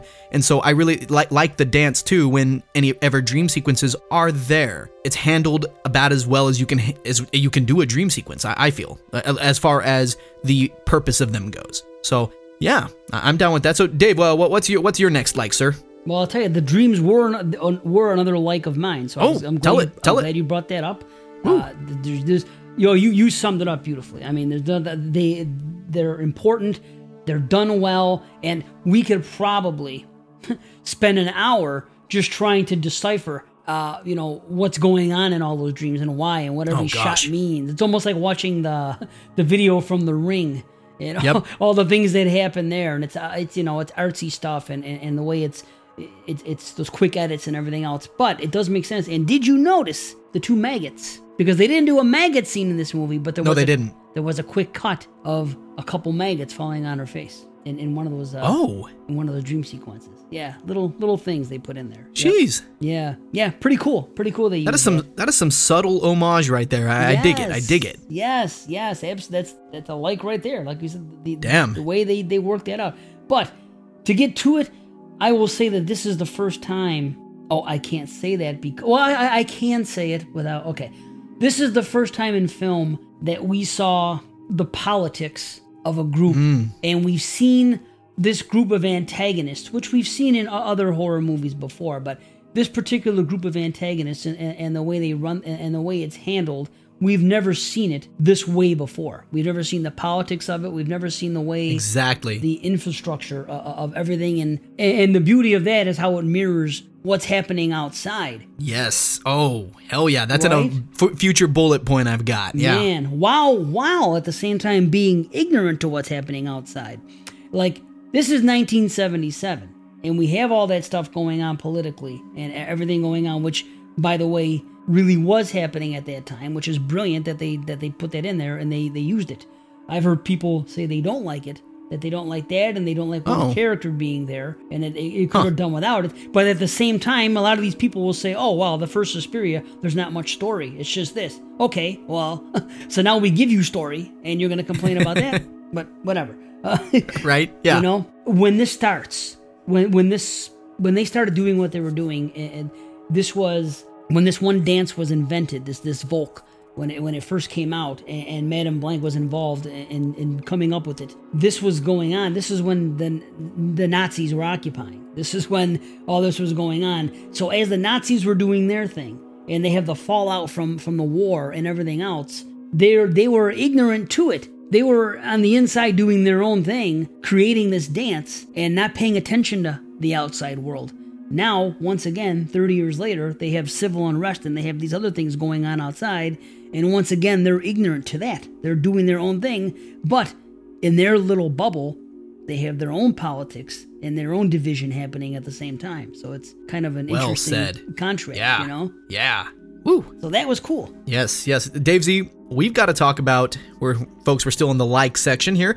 We got to talk about gore and kills as a like here. Folks, there's a scene involving a character where she is twisted and broken up in a peculiar fashion.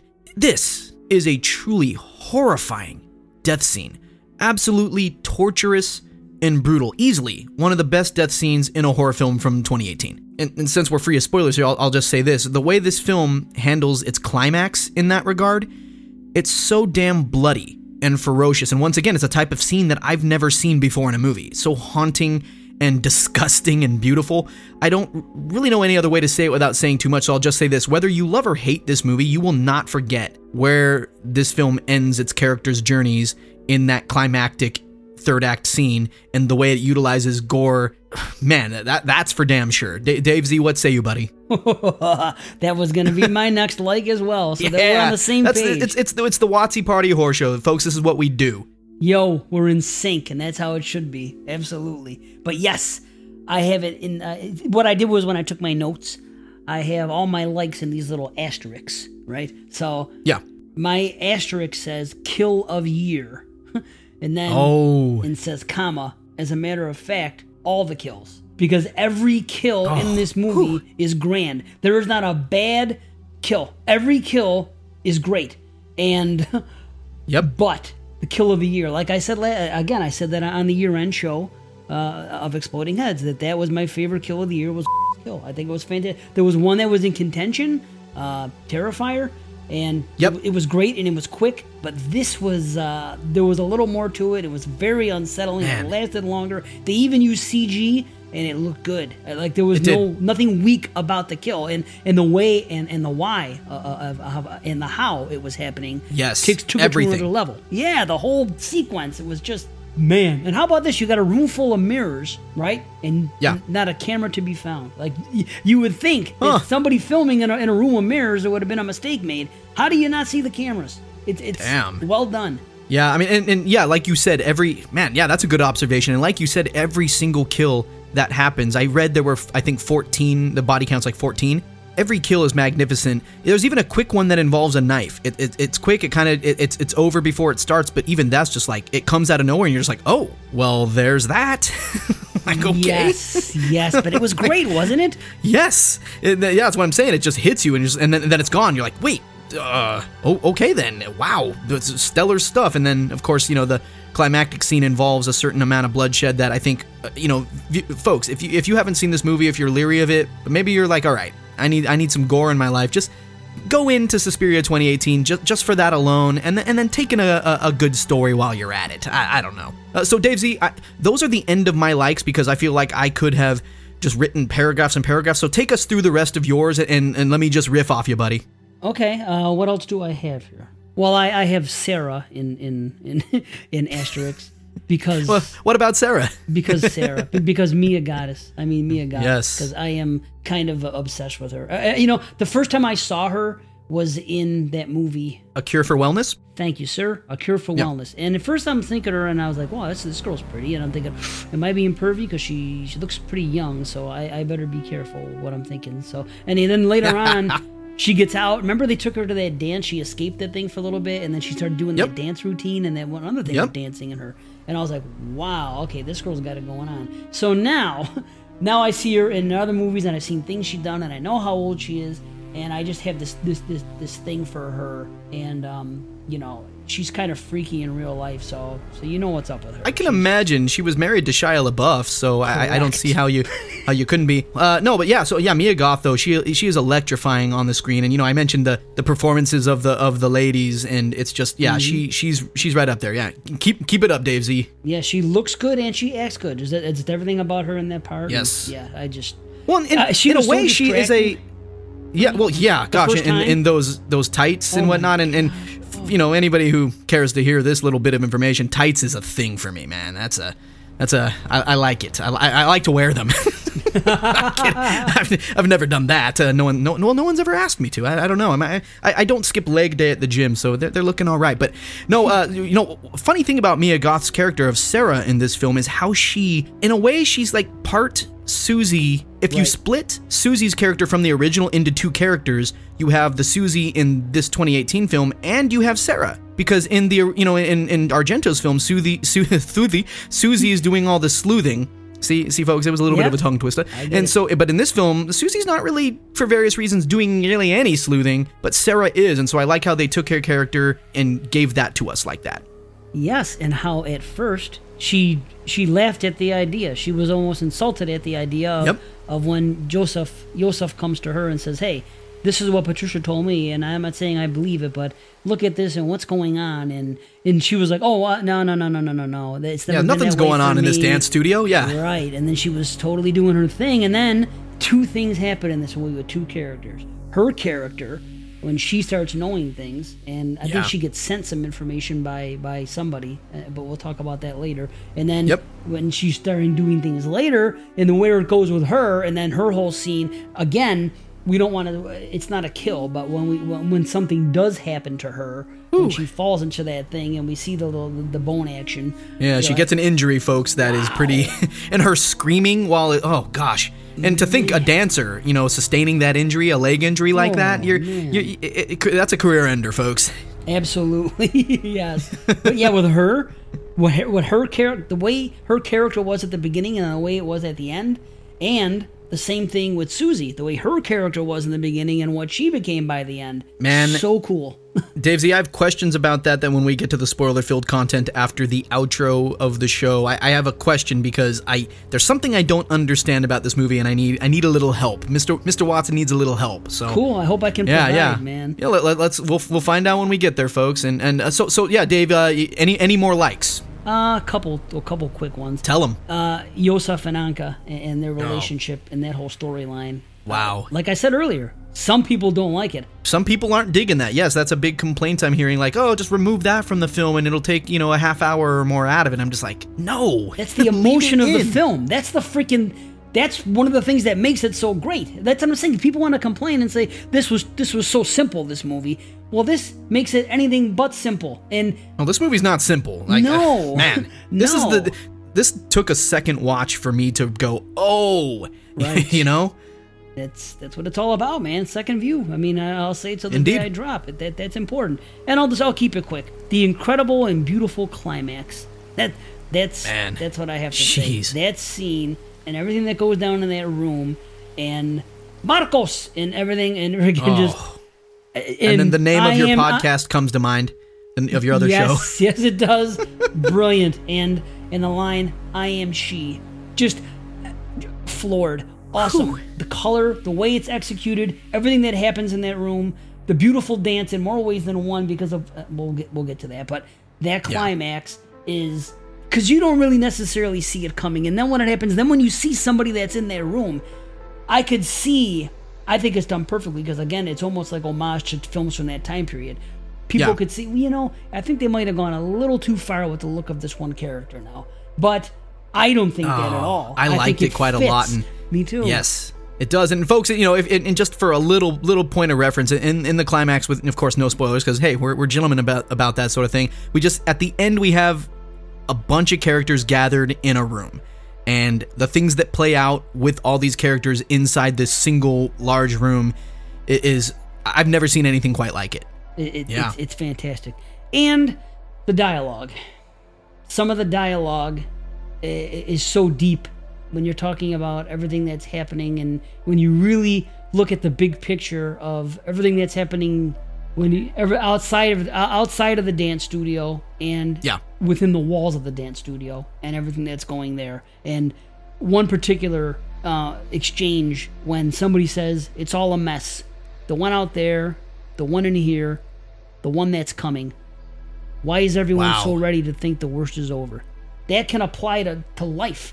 You know what I mean? And the way we view things, Beautiful, Dave. Well said, Dave Z. Man, thank you. Folks. What a line that was. Man. Yes. Oh my gosh. So yeah, Suspiria. Yeah. Okay. Well, if that finishes up our likes segment, regarding dislikes, let me go first here. I think there will be viewers who will see this movie's 2.5 hour runtime as daunting. Okay, that's one.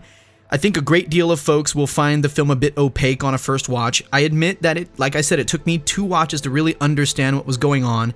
I honestly felt a bit lost on that first watch, and I can see that being a popular complaint against the film.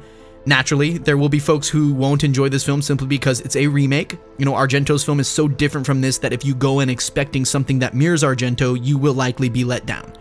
But that's all I have to say about dislikes. If you noticed, I didn't mention any personal dislikes of my own because I don't know that I have anything glaring. So, Dave, if what say you, man? Well, I did not want to not have any dislikes whatsoever. I didn't want to seem like I was just blowing everything too hard. So Sure. I did put a couple very minuscule things in there just to have them. And one... I almost did that too, and maybe I should have. Just to have little things. Plus, I figured you would have something. You know what I mean? So I didn't want to sit here. I mean, what I mentioned was, what I mentioned was something that viewers are saying and have said, and I don't think that hey, have them. Yeah, that's fine. I mean, everybody's different. But I'll single these two tiny little things out. The step counting situation. Okay. I don't know if it was homage to the first, but I think the way it was handled here, that's one thing they did better in the first. And I'm not comparing because of what I said before. I'm just putting it out there that is one thing they handled better in the first. But in this movie, it just kind of happened. So it comes out of nowhere, doesn't it? Yes, it comes out of nowhere. She's sitting there and she's counting steps, apparently, and then all of a sudden she's doing it and she's right on the money to the exact step to right there. And I was like, well, I don't know. I think that could have been handled differently. So that was the only blemish. That and something at the end where somebody is resuscitated for a few seconds, and then you know what I'm talking about? Yes, I do. It seemed a little bit hokey for this kind of a movie. It almost seemed like it was meant for a laugh. I don't think it was, but the way it came out, I was like, if they would not have shown that scene, it wouldn't have made a damn bit of difference in the movie, and I could have cared less. So that's it. Are you talking at the very end? The very end when they said that somebody left the company and something. Yes. Yeah. That and there's a pullback of a. Yep. You know what I'm talking about.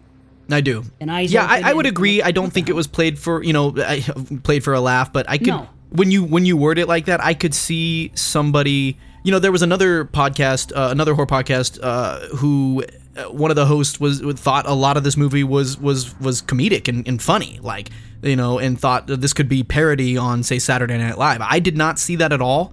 No. But hey, to each they own. Yeah. Yes, sir. Yeah. But so that's it. Okay. Well, shoot. Shoot, Dave. I think I'm ready to move into my final thoughts and my rating. So why don't you take us into that? All right. You want me to get on that, huh? Well, do it, buddy. Well, as I said on Exploding Heads, this was my favorite movie of the year.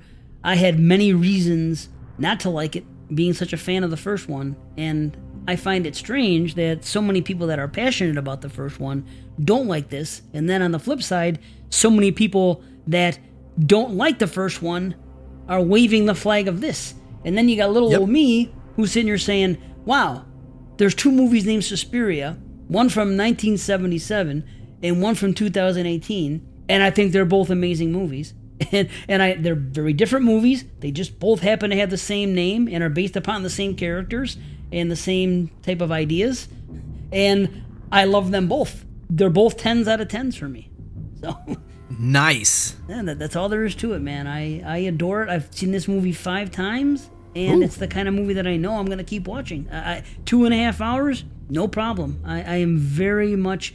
I'm already in the position right now where it's the kind of movie that I know, even though it's long, it's the kind of movie that I feel I could sit down at any time and watch and be comfortable, like it's a comfort movie. And that's odd. It's only happened once in recent memory before, and that was for The Witch. The Witch is still my favorite movie of the millennium, but I'm going to say that this is right below it. Oh, beautiful. Yeah. Wow, 10 out of 10. So I know. All right, shoot. I know. It sounds weird on our first show, but it is what it is. Maybe I'll offset it a little bit. Final thoughts and rating here from your old buddy, Mr. Watson. Folks, okay, this is a gorgeously realized and wonderfully executed film that moves perfectly within its own framework to give us a great experience. It's like a dance, really, in its own way, and like a dance, it's dependent on several factors to work well. A dance might be choreographed amazingly, but if the song is wrong, if the stage upon which the dance is set isn't right, it all falls apart. Well, this movie's choreography, its technical aspects could not be better. The movie's song and stage, that's to say its tone and atmosphere, dark, oppressive, disturbing, and pretty. And it's so much of that it stays with you long after you see it. It etches itself upon your mind if you allow it to. The film's female-centric themes of motherhood, of companionship, of birth, of death. It's truly heavy stuff, my friends. I want to thank a member of the Horror Corridor group page, that's my other show, folks, Mr. Johnny Pendergast, for gifting me his digital download link back in December, or I think January, that came with his Blu-ray of the film. He wanted to know my thoughts on this film, and he's been wanting to know for months, and now here we go. So I hope you're pleased, my friend. As for my rating, on my first watch, I was in the neighborhood of about an 8.5 out of 10, and I also had a massive interruption that took place while my son and I were watching this movie. We'd watched the original, which I've seen a bunch of times, love it, and we had a snowstorm here in Washington State, so we were snowed in for an entire week. That's what happened. We didn't leave the house for 7 days. And all of a sudden, midway through the film, this car gets stuck in our front yard in the snow and nearly hit my work van that's out there. And so for the next hour or so, maybe hour and 10 minutes, I was helping this couple dig themselves out of the snow. We got them out of my driveway, but for the next hour, I was helping them push their Jeep to the main highway. And it was just, and one neighbor came out at some point, started helping for about 5 minutes, then went back inside because snow's falling and it's already thick, and it was just crazy. But, I don't know, my son was really proud of me. He's like, Dad, you did a really good thing. And I was like, hell yeah, and poured a few whiskeys after that at 1 a.m. before we finished the film. So I had a massive interruption that didn't taint my viewing of the first, of this film, but it did get in the way. So, like I said, I was in the neighborhood of an 8.5 out of 10, but here and now, after a second watch, and after more careful consideration, I'm coming in at a 10. Whoa. If I had seen this in 2018, which I didn't, it would have been my number 2 of the year, only after Hereditary, and it would have edged out The House That Jack Built, which I absolutely loved. But this movie would have got the number 2 spot, and Hereditary might have been like, you're a little too close. What are you doing? Folks, we don't necessarily have a Hall of Fame here on the WAT-ZEE Party Horror Show, but when our combined ratings are above a 19, we celebrate that film by giving it a little bit of the click and clack, a little bit of that clickety-clackety. Clickety-clackety. Clickety-clackety. A click and a clack. It's all about that click, all about that clack. You're about to hear Mercy in just a second. Mercy?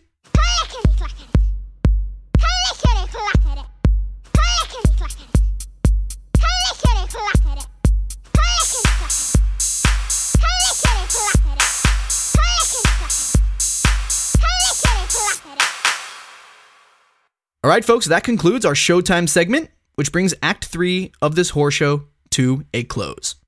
Well, damn, my friends, we did it. First episode of the WAT-ZEE Party Horror Show is in the bag, Dave Z. How you feeling about that, my friend? You think we should do another episode after this? Should we keep on with it? Yeah, man, the party's just begun. Yeah, boy. Yeah. Well, shoot, why don't we take a second here to give the listeners our plugs. Dave Z, where can listeners find more of you, sir? All my stuff is on the Horrorphilia Network, horrorphilia.com. All my shows are on iTunes and Spotify and all those places you can find podcasts. And all my shows are Exploding Heads Horror Movie Podcast. Ooh. And the ABCs of Hidden Horror. And Banana Laser when we put an episode out, which isn't often, but it's still a living, breathing thing, just breathing slowly. But yes, there. Banana Laser wins every time. Yes, if they ever perform. Yes. Very good. And and of course, folks can find you on certain episodes of the Skeleton Crew Horror Podcast. And so, there's a lot of Dave Z floating around out there. And folks, I couldn't be happier that that's the case. Well, thank you, sir. Shucks. I think it's too much Dave Z sometimes, but hey. Not me. All right. I can live with that. Then I got the right guy to do the show with. All right. Oh, you absolutely do. I mean, the WAT-ZEE party wouldn't be anything without the Z. It'd just be the WAT party. And speaking of the WAT party, I'd be honored, as for my plugs, I'd be honored if you'd check out my solo cast, Horror Corridor. Type that bad boy into your Google box or your podcast catching app. Give it a go. It's in all the same places as Dave's podcast because I'm about that horrorphilia.com life myself. And I do what I can on that show to deliver a well-produced, pseudo-intellectual show, so if that's what you need to get the old juices flowing, give that show a listen. And a little bit of news, it's coming to a close here in a handful of episodes, so get it while it's hot. Get it while you still can, my friends. I mean, it'll be still going after I'm done, but ostensibly, I have 2 podcasts going right now. How about that? As for the WAT-ZEE Party Horror Show here, be sure to check out the show notes of the episode where we will have links posted to the articles and studies that we used here in our talk. We cite our sources. We're gentlemen. You'll want to give that a look-see. Folks, we love your feedback, and you can find this show on social media in the following places. On Facebook, we've got a group page for the show that you can join. Just type in WAT-ZEE Party Horror Show and get in on the fun we'll be having over there. Find us on Instagram by searching for WAT-ZEE Party Horror Show. All one word, that's WATZEE PARTY HORRORSHOW. All one word, WAT-ZEE Party Horror Show. And lastly, we're on Twitter, so follow us there. We're at WAT-ZEE Party. WATZEE PARTY. I've never done Twitter before. I'm excited to see what that's about. So yeah, I guess that's how that's gonna go. We'll try to be active over there. My friends, be sure to stay tuned after the outro music has played, so you can hear Dave and I in our spoiler-filled discussion of Suspiria 2018. And unless there's anything else, that about does it. Dave Z, what do you think, sir?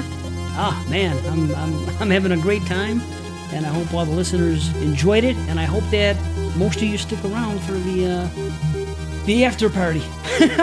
Oh, that's okay, folks. That's what the segment is called. We coined it right here now in front of you all, because that's where we are. We're in front of you. Well, the after party. So stay tuned for that. Well, folks, that concludes episode number 1. I'm the Watt, Dave's the Z, and we thank you very much for attending our horror show. So please join the party and celebrate the genre with us. See you next time.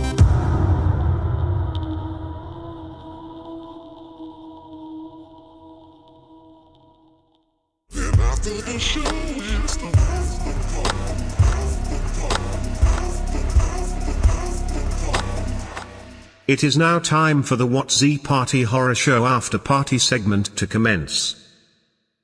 All right, folks. If you're listening to this portion of the episode, shout out to my friend Dave Z over there.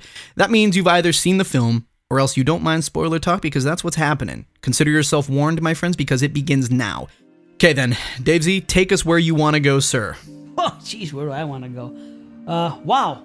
What a great idea to set it in 1977. The First year and foremost. that the original film, came out. Came out. That's who knew? I didn't know going into it. When I went into the movie, I thought it was just going to be modern times. I had no idea because I keep myself blinded when it comes to movies, and so do I. Yeah. Wow. And I like that about us too. That we both, folks listening, Dave Z and I are both of the same mind. That we avoid trailers. We don't, the horror news sites, God bless them, they're keeping, they keep people informed, but we just kind of keep our heads down in the sand, that's just kind of how we do it. It helps for us maximize the experience, I think. Yeah, I couldn't agree more. That's what I always say. I take my film watching seriously. I want to have the best experience I could have, and I think the best way to do that is know as little as possible going in. So, that's an episode in and of itself, I think. Yes, I was just thinking that as I was saying it. That's going to be a deep dive, one of the deepest. Yeah. So, yeah. Did you know the song she was singing in the beginning when we saw Patricia going up the stairs? Chloe Grace? No, what was the song? It's a song from Nico from the Velvet Underground, 1967, The Fairest of the Seasons. Oh. And, it fit right in, because if you look at the lyrics to Fairest of the Seasons, the last part of that song, when she actually says the lines, she says, because she's happy because she's trying to get the hell out of where she is. And she says, she doesn't say this part. All she says is, and it is finally I decide that I'll be leaving in the fairest of the seasons. That's the last line of the song. Oh, man. So that sums up what's happening in her head, because she says the verse is quick. It's, now that I smile, now that I'm laughing even deeper inside, now that I see, now that I finally found the one thing I denied. It's now I know, do I stay or do I go? And it is finally I decide that I'll be leaving in the fairest of the seasons. So damn poetic for her situation, It is. Lou Reed, of the Velvet Underground is a badass. I did not catch that. Yeah, good old Nico. Because I was watching with subtitles and I'm seeing the lyrics and I'm like, you know what? I'm gonna Google those damn lyrics and see if this is what it means. Sure enough, it made perfect sense. The decisions that were made were made with good reason. So you gotta like that when you see a movie. I like the fact that I didn't really understand it exactly the first time I saw it, but when Susie gets to the school, it's almost like a little bit discouraging at first that she gets to audition, because it just kind of happened. And what Miss Tanner said to her is, she's like, your insistence on an audition happened to catch Madame Blanc on a good day. So it's like a fluke. But knowing what we now know, it's almost like Madame Blanc may have felt something just from the way they contact each other. I'm assuming back in those days it was either by phone or by a letter. You know what I mean? But caught her on a good day because this is a prestigious school, not just anybody. She has no formal training or references, yet she's allowed to come in and audition, to go to another country, to go from Ohio to Berlin to audition at this prestigious company. And it's... I guess I'm just going to ask my big question now. This is my one burning question that I can't quite figure out, and the reason is, so whenever I rate a movie a 10 out of 10, it's because I don't have it's not like I'm saying, oh, these are the best movies ever made. It's kind of a personal statement to myself that I wouldn't really change a thing. That's kind of what separates a 9.5 or a 9.75, because that's how we rate here, folks. That's what separates it from me. If I don't have any glaring issues, or if it just works and does what it needs to do within the framework of its whole structure and everything, then I'm down. That's a 10 when I have no complaints, and I wouldn't change anything. So, but I have one question, and this doesn't dock anything from the film in my eyes, because I know the filmmakers know. Just because I don't doesn't mean the filmmakers don't, and so that's a key distinction for me. So here's my question, Dave Z, and listeners, if you have any input, go for it. But let's talk this out. Was Susie always Mother Suspirium, or did something happen along the way in the film or before the film that suddenly made her the vessel for the mother? I mean, we do see her Mennonite background to some degree as she's growing up, so we know that she was once just a normal girl. So at what point in this character's history does she take on the mantle of one of the three great mothers? Like, did she showed up to the Marcos Academy as Mother Suspirium? Did it happen there? What do you think? I think that she always knew something was there. That's why she was always driven to it from the beginning. We see the flashbacks of her with childhood being obsessed with Berlin and constantly wanting to go there. So something was drawing her there. Now, I think that she's basically the second coming of Mother Suspirium. It's almost like, to go to the Catholicism, and because that's what I was raised on, it's almost like the Father, the Son, and the Holy Spirit being one. You know what I mean? Different, okay? It's like that. She is part of that, of the three mothers. She is Mother Suspirium. Now, she doesn't know that. She knows she has to go there. Oh. She knows she knows she wants to go there. She's obsessed with dance, so obviously that's what intrigues her. So she goes and she sees Madame Blanc doing the dances when she sneaks into New York. She's obsessed with dance, but first she's obsessed with Berlin, and she doesn't know why. She's just a child. There she is. Yeah, we see this in flashbacks, Yeah, so she's just obsessed with there. So she doesn't know. She just knows she's drawn there. Doesn't know why, but the way I feel is once she gets there, it's like I said earlier, you see her progress throughout the film. The beginning of the film, all she is excited to be there, and she's bubbly, and she's closer to the Susie from the original movie in a matter of speaking, where she's stranger in a strange land and excited and maybe a little bit nervous, but bouncing because I live in Berlin now and I'm gonna get in, and I don't have to go back home and get permission. You guys accepted me. I'm here. I'm all set. I'm gonna stay. You're not charging me to stay in the place. You guys are great. She just wanted to be there. So she got in. This was her dream, to go to this academy and to get in there. Then she gets there. The way I see it is it's because of everything going on and because of what Marcos is trying to do. Yes. Being a false prophet, if you will, when she wasn't the chosen one. I think because that's going on, and the division of power and the voting happening then and there, and all the unrest on the outside, and everything happening at this place at this time, coinciding with her arrival, that she is going to be the chosen one. She just doesn't know yet. She first has to learn. I mean, like Blank knows that there's going to be something up. She just doesn't know because she's not even convinced at first. She's like, well, Patricia was the one, but look what happened. We rushed it. Sarah, I think, might be the one, but this girl is a natural, and Tanner notices it. They all notice what's going on with her dancing, and right off the bat, Blank touches her, and she puts those shiny things on her hand, and she does for the ritual, and she wants to see what's going to happen with Olga, who runs off, and does this girl have power? So right away, she has her feelings. She's not sold, just like she's not sold that Marcos is Mother Suspirium. You know what I mean? But I take it as she gets there, something was always calling her. She's learning things, but it's not obvious to her. It's being placed in dreams, and her surroundings and her connection with Blank. and then she's waking up. You know what I mean? And then she's slowly becoming Mother. And it doesn't happen to the end.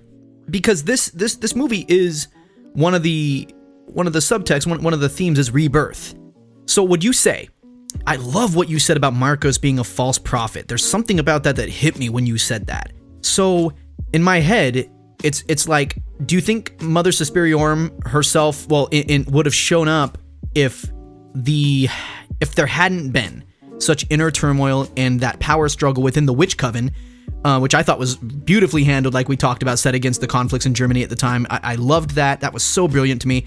But do you think that if they had all sided with Blanc and gone that way, that Mother Suspirium, that Susie would have ever even needed to be the vessel for Mother Suspirium to even show up in the first place to do what she did? Or do you think it because of Marcos's, I guess, status as a false prophet about to, keep on taking this coven to where it's going to go, that Mother Suspirium had to intervene, and Susie was the best way to do that? Is that a fair interpretation, you think? Yes, because I think that but the thing is, she had already arrived there. So I believe that the vote happened after she arrived there, the way it was portrayed in the film. So maybe at the time they didn't even know, because I'm thinking that if Blanc would have won the vote, she just would have carried on as business as usual. And Marcos would have passed away because she had disease upon disease. Yeah. And she would have passed, and Marcos would have won. And that would have been it. They wouldn't even been thinking about Vessel. But they do have to think about where the coven is going when they can no longer function, when they pass on. Because obviously they're human. They are going to pass on. Yes. And she never claimed to be one of the three mothers or to even consider herself as one of the three mothers. I'm talking about Blanc. You know what I mean? She was just running the game. She was running the show, and Marcos was too sick to do anything. So I just think it would have carried on, but that the thing that contradicts that is that from the way I see the film, the vote didn't happen until after Susie came there. So Susie there's a predetermination, or there's a reason that she has to go there. She is being summoned. I believe so too. I don't think that's an accident from what we know from her childhood and her desire to go to Berlin for some reason. Furthermore, the fact that I was about to say that Mother Suspirium could have used another vessel if she needed to intervene if Susie hadn't gone, but I do think there's a predetermined, a sort of supernatural, a bigger picture going on with Susie's appearance there when she showed up, so that way Mother Susperiorum could do what she needed to do by inhabiting that vessel if need be. And so I feel like if I can... did Marcos ever claim to be Mother Suspirium? Is that what her claim was? Like, I'm the big boss?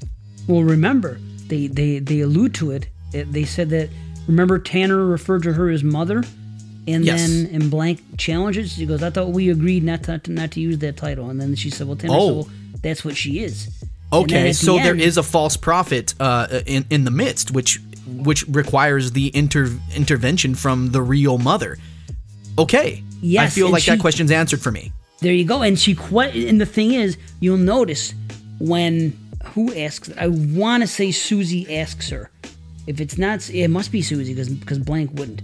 Susie asks her something about which of the three mothers do you? I don't know if it was represent. I forgot the word. And then you see Marcos look like almost like a hesitation. She looks away as almost you could tell she's kind of bullshitting, and she hesitates for like a half a second, and she goes, Mother Suspiriorum, and okay, and then we hear what we hear. I am she. She's okay. Well, you. You're trying to pass yourself that's me. Off. You know what I mean? Yeah. Well, what are you trying to do? And then this is not only am I not the vessel that you're going to be taking over. I'm actually who you are claiming to be. So, so go to hell, and I'm going to send you there.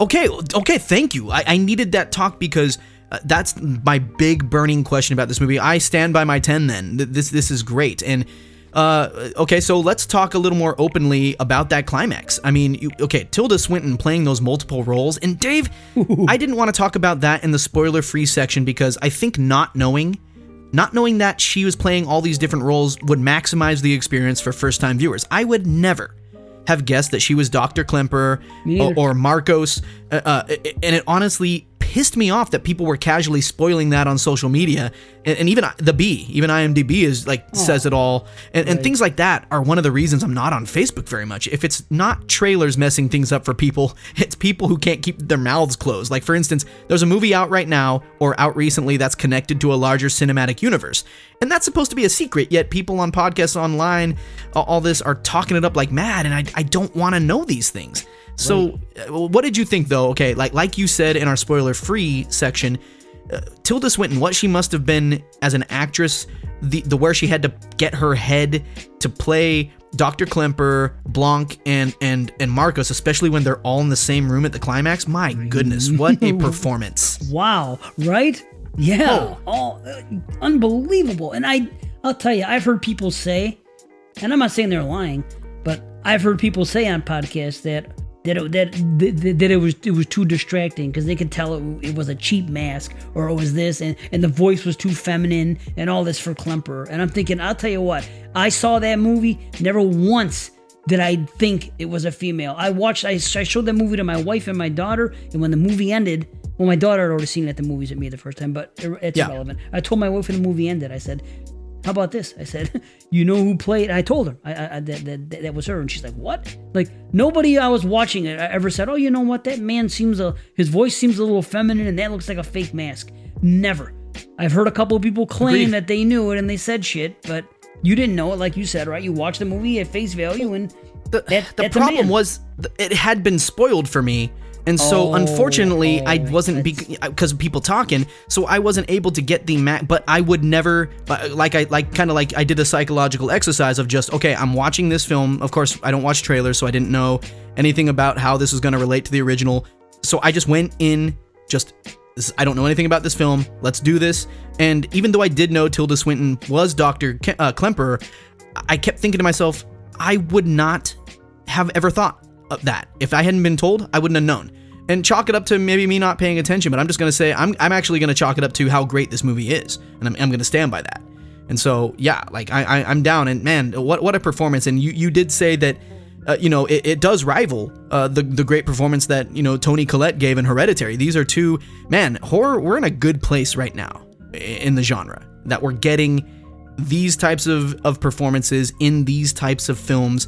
And who doesn't love a good mindless? I mean, we talked about Terrifier earlier. I love that movie. I love brainless movies where you can just turn off the whole head and just and have a good time. But man, when we get films like this, it validates everything I love about where the genre can be, and so do slashers too. I mean, but just in another way. And man, what a performance! How about the kills? Oh man, we talked a little bit about Olga's death. And the way that goes down with the ritualistic way that dance is used in this, with the way it's the whereas spells that witches cast are usually spoken, this was acted out. The movements were the spell. That is next level writing to me. Yeah, yes it is. I never would have thought to use dance in that manner, but how perfect to make the movie knowing that it's going to be set at a dance academy, and somebody making the conscious choice to say, hey, you know what? Why don't we incorporate the dance into the craft and have meaning behind it, and everything they're doing is it mattered so much. Boy, oh boy, that. Yeah. And let's talk about exploding heads for a minute. It's a podcast I really like, and it's also Dave's like, I'm not a fan. It's also something that happens quite a bit in that climax there, when we see Dakota Johnson. She's now stepped into the mantle, or maybe the mantle stepped into her, however you want to take that. She's Mother Suspirium now, and she's taken out all of the people who are loyal to Marcos, who, as Dave, you blew my mind when you likened Marcos to a false prophet. So when Mother Suspirium, the real one, that is now Dakota Johnson, that's now Susie, when she goes about destroying all of the Marcos supporters, whoa. Mm-hmm. Oh, so great. And so the way they did it too, they made sure that they once again showed that scene, because you never actually see them say it. The first time they show it, I love the way it's shot, where they're sitting down to have that meeting, or maybe just to eat, whatever it is, when you have the whole coven there, and they're talking about you hear the vote, and you hear what went down, just being played in the background. You know what I mean? The dialogue of who you gonna vote for. No, blank, Marcos, the whole thing, and going on. And then they bring it back at the end, and then you see Marcos, and then boom, yeah, freaking explosion. Gosh. So beautifully bloody because it was devoid of color.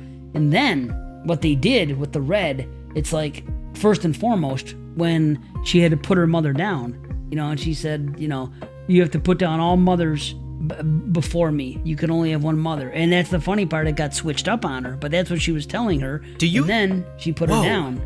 So do you think that was the moment that... no, well, okay, maybe that wasn't the moment that she became Mother Suspiriorum, but I did like that imagery when suddenly the film takes on the red cast as the false prophet Marcos is telling her, basically, deny any other mothers but me, and now let me be your vessel. And then we find that she's already the vessel for the real Mother Suspirium, and that was such a surprise, such a plot twist that I've heard complaints about, like, but I also have never heard anybody talk about it like we just have, and kind of an understanding that, okay, this is Marcos's role trying to fill that mantle that is not hers to fill, and Susie, who is the perfect vessel, turns out is more perfect of a vessel than anybody thought, and she is now so primed and so open, so willing that now she's the head, and it's just... I haven't heard people talk about it in those terms. And I've heard people talk intelligently about this movie. I've read a couple reviews. I try to stay out of that if I know I'm going to do a podcast episode on a movie. I will limit any exposure I have to other people's opinions until I state mine. And then probably after this, once we wrap up recording, I'll start listening to other people's shows. I do have one thing I want to ask, another thing I want to ask. Do you feel like the reveal that we got witches from the get-go took away from the tension of the film now that our threat is basically exposed from the start?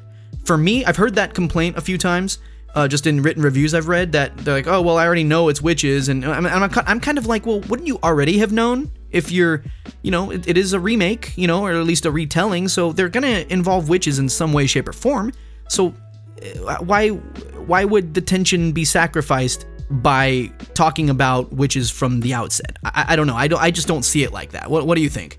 Well, for horror fans that are familiar with the original, that criticism doesn't really make any sense because like you said, they already know what the antagonists are here. It doesn't make a lick of sense. So I don't know if they're expecting to go on a ride and pretend they don't know. I mean, thinking that they're going to be swerved. I don't know. But I mean, what kind of movie would that have been? Well, it's actually werewolves. People would have bitched about that too. You know what I mean? What the hell? Could you imagine? Yeah, right. No. Kinda. Yeah, it'd be like Trick or Treat, Just all of a sudden right. Hey, that's got a cool dance scene, that werewolf transformation in Trick or Treat. There you have it. See. Yeah. But I mean, okay. But check it out. If you think of the original movie, they don't say that. There's mystery, but there's plenty of hints. I mean, something's up. That something supernatural is happening. So what's the difference? Yep. And then you hear earlier on in the film when you see Patricia running through the woods, and you hear the whoosh, you get the sound clip right away. So I mean, it doesn't take that much longer before you see something at hand. If they're not witches, what the hell are they? They're just gonna poison Susie and do this to and do that to her, and there's supernatural things happening here. Why does a dog attack a blind man? His dog. Why do things happen? Of course there's something. So what's the difference if it's supernatural for the sake of just, I don't know, if you're under the guise of witchcraft or Satan, or you're just doing it because you have, I don't know. I don't get it. I don't get why that's such a big deal. No, as far as taking away tension, could the movie have been better served if it was more mysterious? Honestly, maybe. Maybe it could have been. Maybe it could have been better as a reveal. But like I said earlier, why are you going to take this girl going to see this psychiatrist, bouncing around the room and pushing freaking things down and pushing a picture down and pushing a book and talking in riddles because she says they're witches? Why are you going to believe that? Sure. She's unhinged. You see the way she's acting. So if a girl comes in the beginning shot of a movie in a psychiatrist's office and she's babbling and singing and doing all this nonsensical shit, why is she a reliable narrator? Why? No, fair enough. You know what I mean? I mean, it could have swerved. She could have said witches and it could have gone somewhere else. Who knows? I mean, I don't know. It didn't make a bit of difference to me. I knew it was witches, and I wasn't watching the movie and saying, "Oh my God, They said that already? Yeah. I'm you shocked. Spoiled it. Yeah, what worked for me was the twist at the end was I am she. I was not expecting that. I don't know what I was expecting. I was expecting something. I just didn't know what.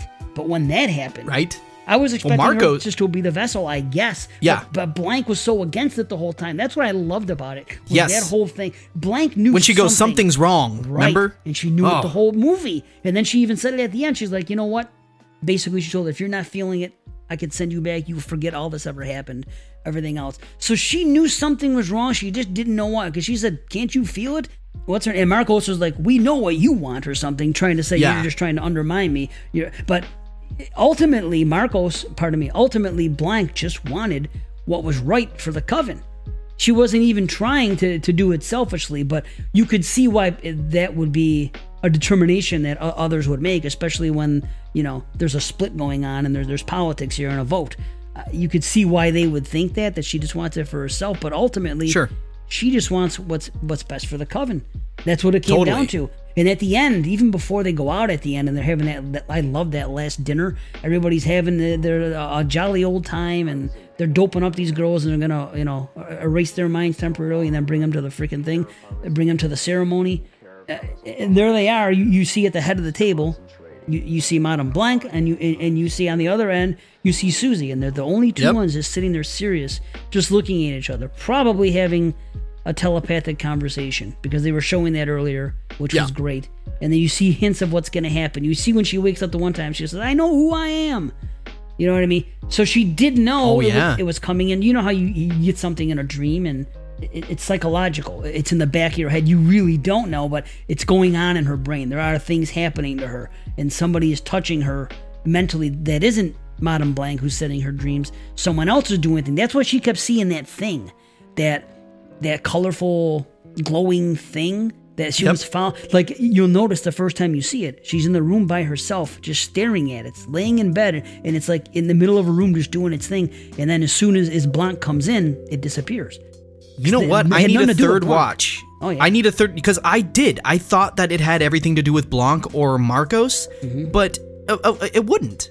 Of course it wouldn't. No. It's totally, it's the I guess the ethereal representation of Mother Suspirium, guiding things and sort of showing its presence as foreshadowing. Damn. Okay. Yeah. I guess third time that I watch this, I'm gonna be kind of keying in on those points, and as well as the back the flashbacks to really kind of unravel this more. I mean, folks, this is a film that is that kind of like the click and the clack. It keeps giving. Yes, it does. And the more you watch it, the more you'll see. Like, I noticed more things today. And you see she follows it again at the end of the film for the final ceremony. She walks in and it's really weird. She walks into the school and she just starts disrobing. She takes off a glove and throws it on the floor. She takes off her jacket and she throws it on the floor, the whole time following that glowing thing, which ultimately leads her to that room at the end. She's the last one to show up. Oh my gosh, I forgot about that. Yeah, she's being guided by it. And the whole time, that's the weirdest part. She's Mother, and she shows up last when everybody else is already there in the dance. All the other girls are already butt-ass naked, freaking on the ground, doing all their freaking performances. And she's supposed to be, she plays the role of the antagonist in Volk. That whole thing was great, and teaching her to dance. And then she gets there, she shows up last, and nobody seems to care, and she's being guided by that thing. She's on a whole other level.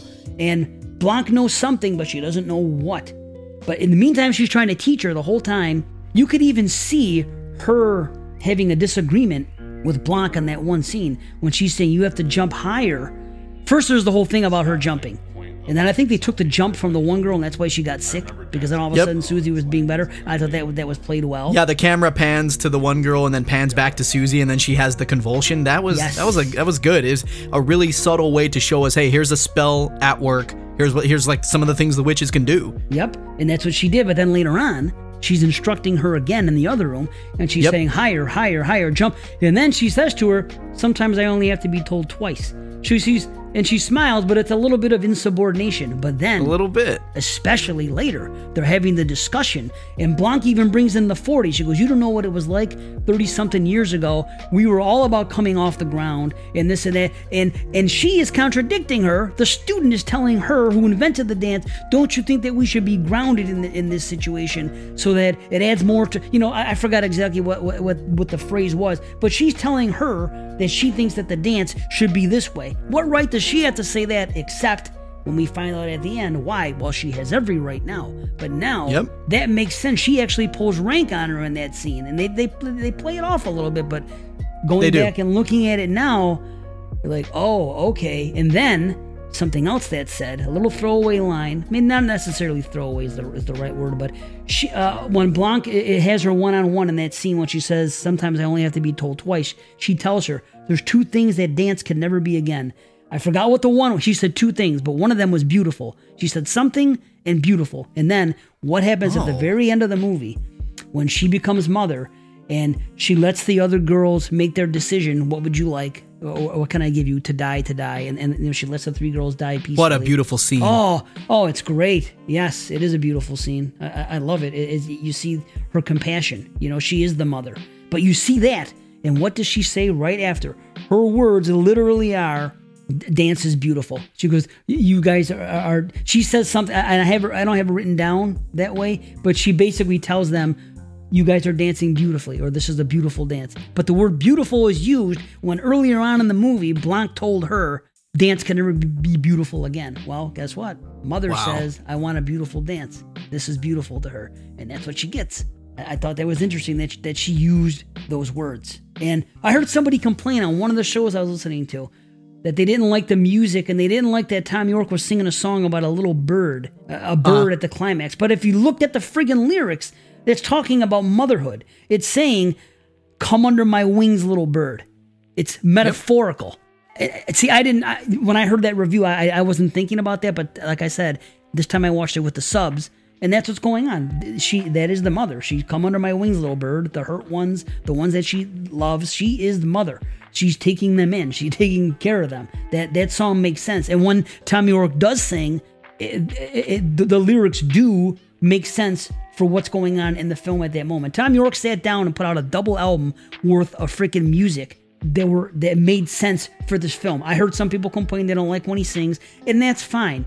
But it does seem to me, that makes it seem like a regular movie and not a horror movie. And that's okay with me. This makes it seem like fine film, because this movie to me does represent fine film. And it was shot, the word film, this was shot on 35 millimeter stock like the original. And it's yes, and it's a well-made movie. That's what, if you go to the movie and see a freaking thing like Amadeus or something, or whatever, granted, I'm dating myself, but that was just, I was thinking of a fantastically shot and scored movie. When you see that, in a real movie, you will see vocals in a scene. Horror movies typically do not have vocals when they have a score. It's something about Tom York's musicianship there, the way he composes things. It brought some kind of class to that scene. Yes, even with the lyrics. I have this strange fascination with how oddly placed music or songs can change the way we interpret something we're seeing, the audio component of a scene, and something about that on this second watch and especially when they're saying, they want to die, when Patricia and Sarah are saying that, it's heartbreaking. It is. It feels so, I don't know, something in my insides just was like, just kind of, there's no word. I felt it to die, man. And so Tom York's music there really reinforced fine film to me. That's the word. It is a fine film. Some people might say it sounds freaking, I don't know, pretentious or pompous or something, but this is a damn good movie. This is what real movies do. That's not a big deal to have vocals in a song. People said it deterred them. But back to compassion. That's something else. That the compassion that she has for Sarah almost cost all kinds of shit, because earlier on in the movie, when Sarah does her thing and she's investigating and her bone snaps and then the witches heal it, then she comes back upstairs and you can tell she's in some zone. the dance ends up being blown and her leg re-broken because of the exchange between Susie and Sarah. Susie sees Sarah knows something's wrong. Yep. And there was her compassion. She said, well, wait a minute. I know something's going on here. And I'm not exactly sure what it is, but I know something's at hand. But Sarah's been questioning me about what's going on. And now I'm like, I don't want my friend hurt. This is not what this is supposed to be about. I don't like this. You could see the motherly compassion already. And then, right before it happens, their eyes change colors. Because you notice that as well? Okay. Yes. Because again, you're talking about Mia Goth. I know what color her eyes are. And I see that. I go, wait a minute. And they did look pretty on her. So I was like, well, what's this all about? And then they switched the eye color. I'm like, okay, so that's what's happening there. So she's very compassionate. And then at the end, once again, with Yosef and that whole thing, that's another thing. I'm not sure how to take the very end. That was a question I was going to pose you. But I do see compassion in that scene, and when she is mother, and she doesn't even refer to herself as mother. She says she mentions all the women that he might have guilt for, and he mentions Susanna Banyan herself, but not her anymore. So she's not saying me. She's saying Susanna Banyan. I'm Mother Suspiriorum. I'm not Susanna Banyan. That's somebody from the past. And once again, I'll throw this out there. Her mother knew. She said, that's what I smeared onto the world. That was my final sin. The sin. Yep. Yeah, so she knew it. So that could have already answered your question.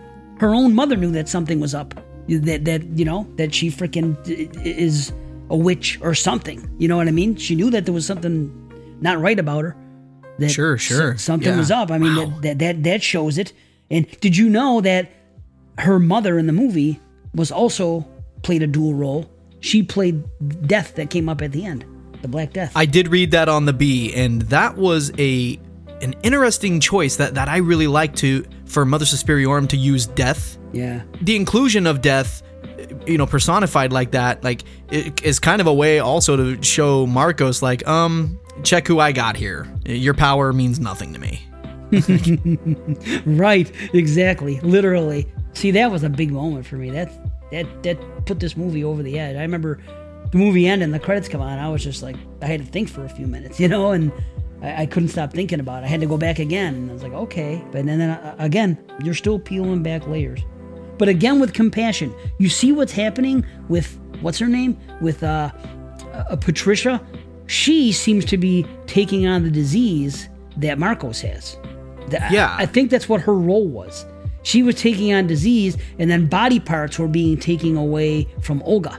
Because remember when you saw her earlier on, she was that missing freaking limbs in that room? Yep. When Sarah saw her. So I was thinking that was part of her ritual. Otherwise, it's just kind of there for no reason. So, me, I try to make sense of things that I like. So I'm watching, I'm like, okay, well, I think she's absorbing some of her disease, and she's taking some of her body parts. They are all going to be used in this, this vessel. Or was it freaking something else was at play the whole time? And you know what I mean? Marcos really didn't really have anything going on. Huh. But it's something, because why would you look that way if you were normal? There has to be something supernatural at play here. Yeah, they did something to those girls. They did something to them that must have, at least in the case of Patricia, she was being primed before Susie to be Marco's vessel.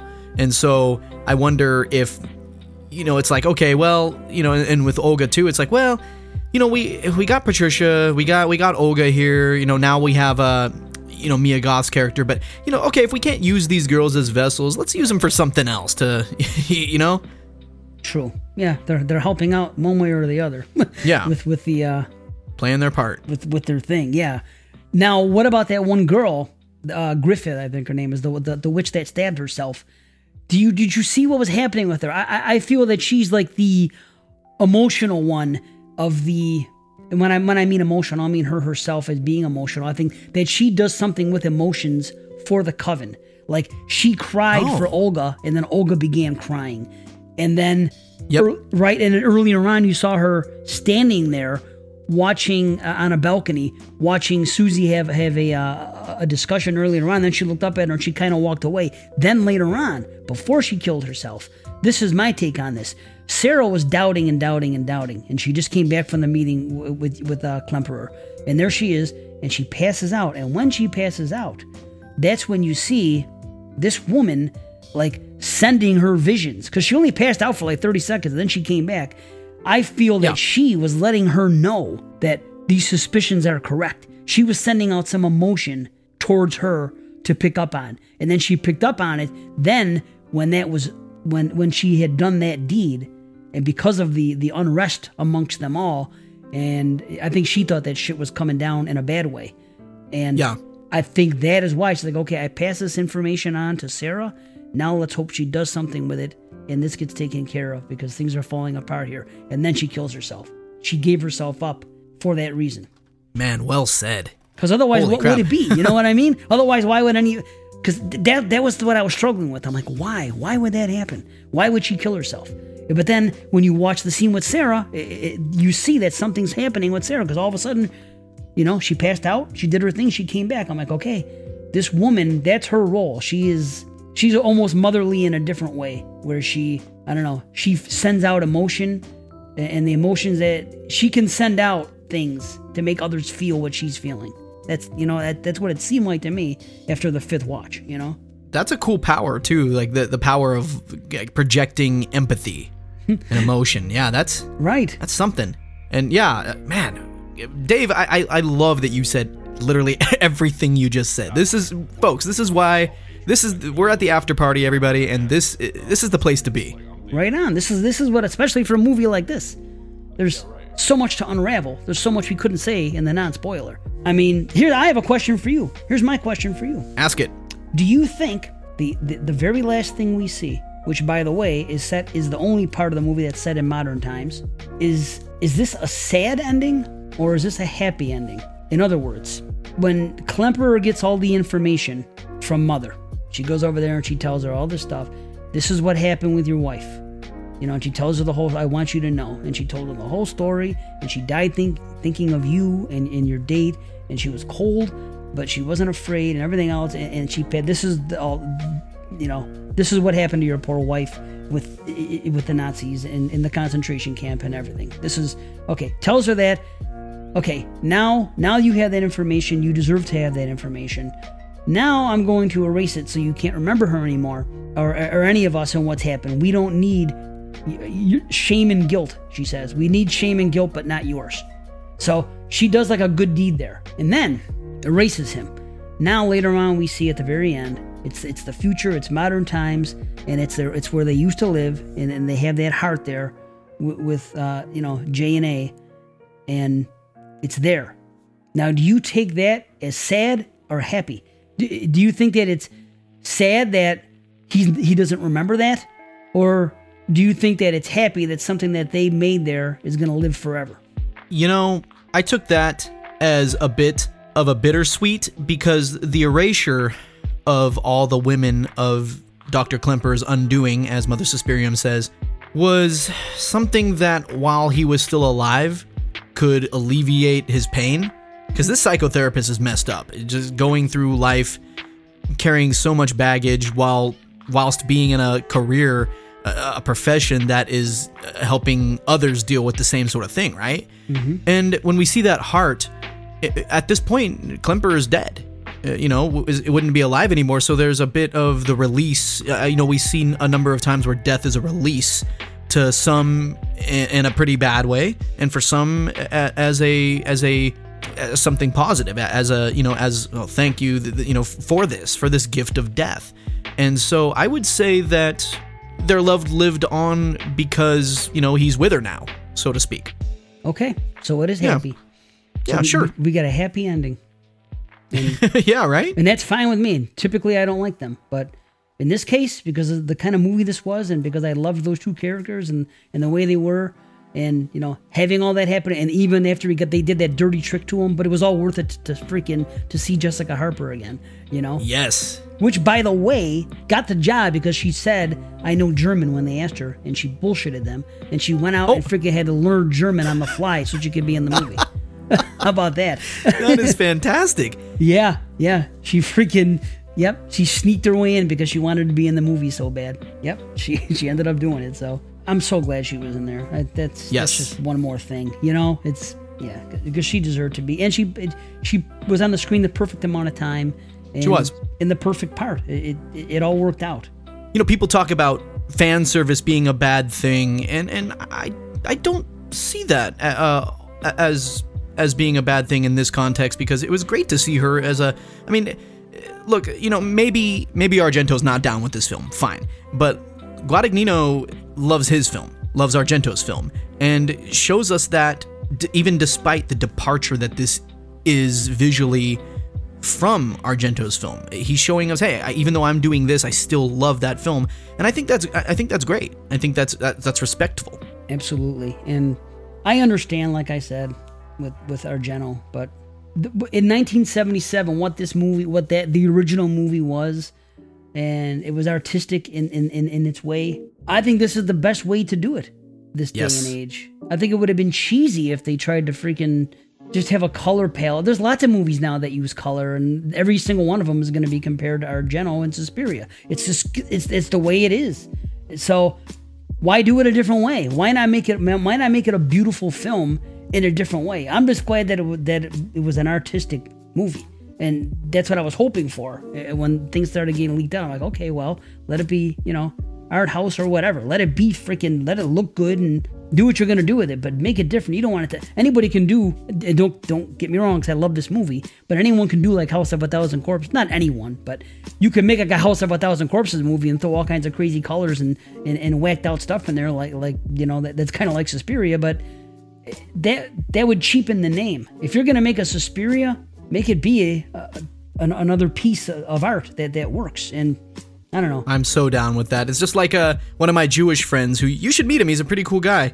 He said, he famously said, if you're gonna, what do you say? If you're gonna remake a movie, remake it. Remake it, and that's what they did. Right, exactly. Yep. That's indeed. Why, dude. That's why I put it on the Exploding Heads page that day. I said that, and I'm gonna add Evil Dead to the mix because we talked about it on the show with you, and we said Evil Dead, Maniac, and Suspiria are the best examples of what a horror remake should be. I'm not saying that they are the best horror remakes. I'm saying they're the best examples of how a remake should be done. I am so down with everything you just said in that sentence, sir. I'm glad you are, because we're in the minority, I think. That people... that's true. That's true. Yeah, I don't understand why people want... I don't know what they want. They complain when it's shot by shot. Yeah. They complain when it... I don't know. How are you going to please them? I'm down with it. It sounds like the WAT-ZEE party is down with how this went. 10 out of 10s. It got the click and the clack. We gotta make a name for that, by the way. It's not a Hall of Fame, but when a film gets the honor of Mercy bestowing upon the click and the clack to it, that's high praise. It doesn't get higher than clickety clackety. That's for damn sure. It sure doesn't. Man, that's serious. So, I'm gonna say one more thing about Argento. Say it. One quick thing about Argento. Argento, and I hate to badmouth him, and I'm not really badmouthing, I'm just making a statement that... Hey, he's your favorite director. He is my favorite director, and I did enjoy the movie I'm going to bring up. Not in the level of this, but I'm okay with that movie. But what he did, when he went from Suspiria to Inferno, when he made Inferno, he still put colors in there, and he made it dreamlike and did some things. That's fine, so it was in the vein of Suspiria. I get that. Yeah. Right? But when he made Mother of Tears... If you would rather see Mother of Tears in this family of the three mothers over this new Suspiria, I don't know what to tell you, because that was just as far a departure from Suspiria 77 as this was. Absolutely. Mother of Tears was nothing like Suspiria, and that's part of the same freaking trilogy. So how does that make any sense? Right? Well said. I remember, I got so trashed the first time I saw Mother of Tears. I think it was like, I saw it kind of late in the game, but yeah, I'm right there with you, man. It was one of those movies where I was watching, and I did like it. Me too. But just kind of where I was when I was watching, I was like, this is a movie where I'm just going to keep drinking and see where this goes. And consequently, I think my memory could use a bit of an update one of these days. Yeah, dude. Yeah, check it out again. It's not a bad movie at all. It's not great. It's good though. I do enjoy it. But the point was the departure that took from its original. I guess you could say from the family in which it is. And so I'm feeling you completely. And I think this discussion has been fantastic because. And my hope is to all you friends and listeners who are still with us that maybe if you haven't thought about it too much, about remakes or about the way storytelling tradition goes, maybe it'll help open your mind a little. Hey, if you don't like the remakes, if you don't like movies that, when they're remade, the departure, when it departs too much, fine, artistic tastes vary, cool, right on. You will always get a respectful response from the WAT-ZEE party. That's how we do here. But if indeed anything we said maybe resonated and can get you thinking, okay, maybe I'll open my mind a little and maybe, I think I could step into Dave's and Watson's shoes here and maybe try to see it like they are. Try it out. See if it works for you. That's what we're here for. That's what this soapbox is, and we hope you've enjoyed it. Absolutely. And yeah, continue to look at movies. Not continue, but hopefully learn to ignore any and all source material. Just forget if there was a book written, who cares? It's just like a cover song. Look at it like a cover song. My favorite band, Fish, they cover all kinds of freaking other bands, and I don't care. Some of them are better. Some of them are better than the originals. Others are not. I still enjoy when they do it because I enjoy the band, and they do Fish is great. Good work. Thank you. See, so think of it like a cover song. Who cares? Who cares? Like, that was the big problem with It, and I'm not going to soapbox it again. I'm just saying that was the big problem some people had with It Chapter 1, is that they were looking at the book, and they were looking at the first miniseries and saying, well, this wasn't that. Imagine if The Shining was made nowadays for the first time. It's nothing like the book. And people know that The Shining is a classic movie. People love The Shining. Not everybody, but it's regarded as one of the best horror movies. Even look on the B and look how high it's rated. You know what I mean? I mean, look at that. So that's not like the source material. Why don't you have a problem with that? And that's all I'll say. Well said. Well said. Well, folks, I think that does it for the after party. We're going to have to ask you to, Dave Z and I are closing down the WAT-ZEE party headquarters, so you're going to have to vacate, or if you're a little too drunk to drive, go ahead and sleep over on the couch there. It's big enough for everybody. Dave Z, would you like to lead us out here? Thank you for listening. If you're driving, don't drink. If you're drinking, don't drive.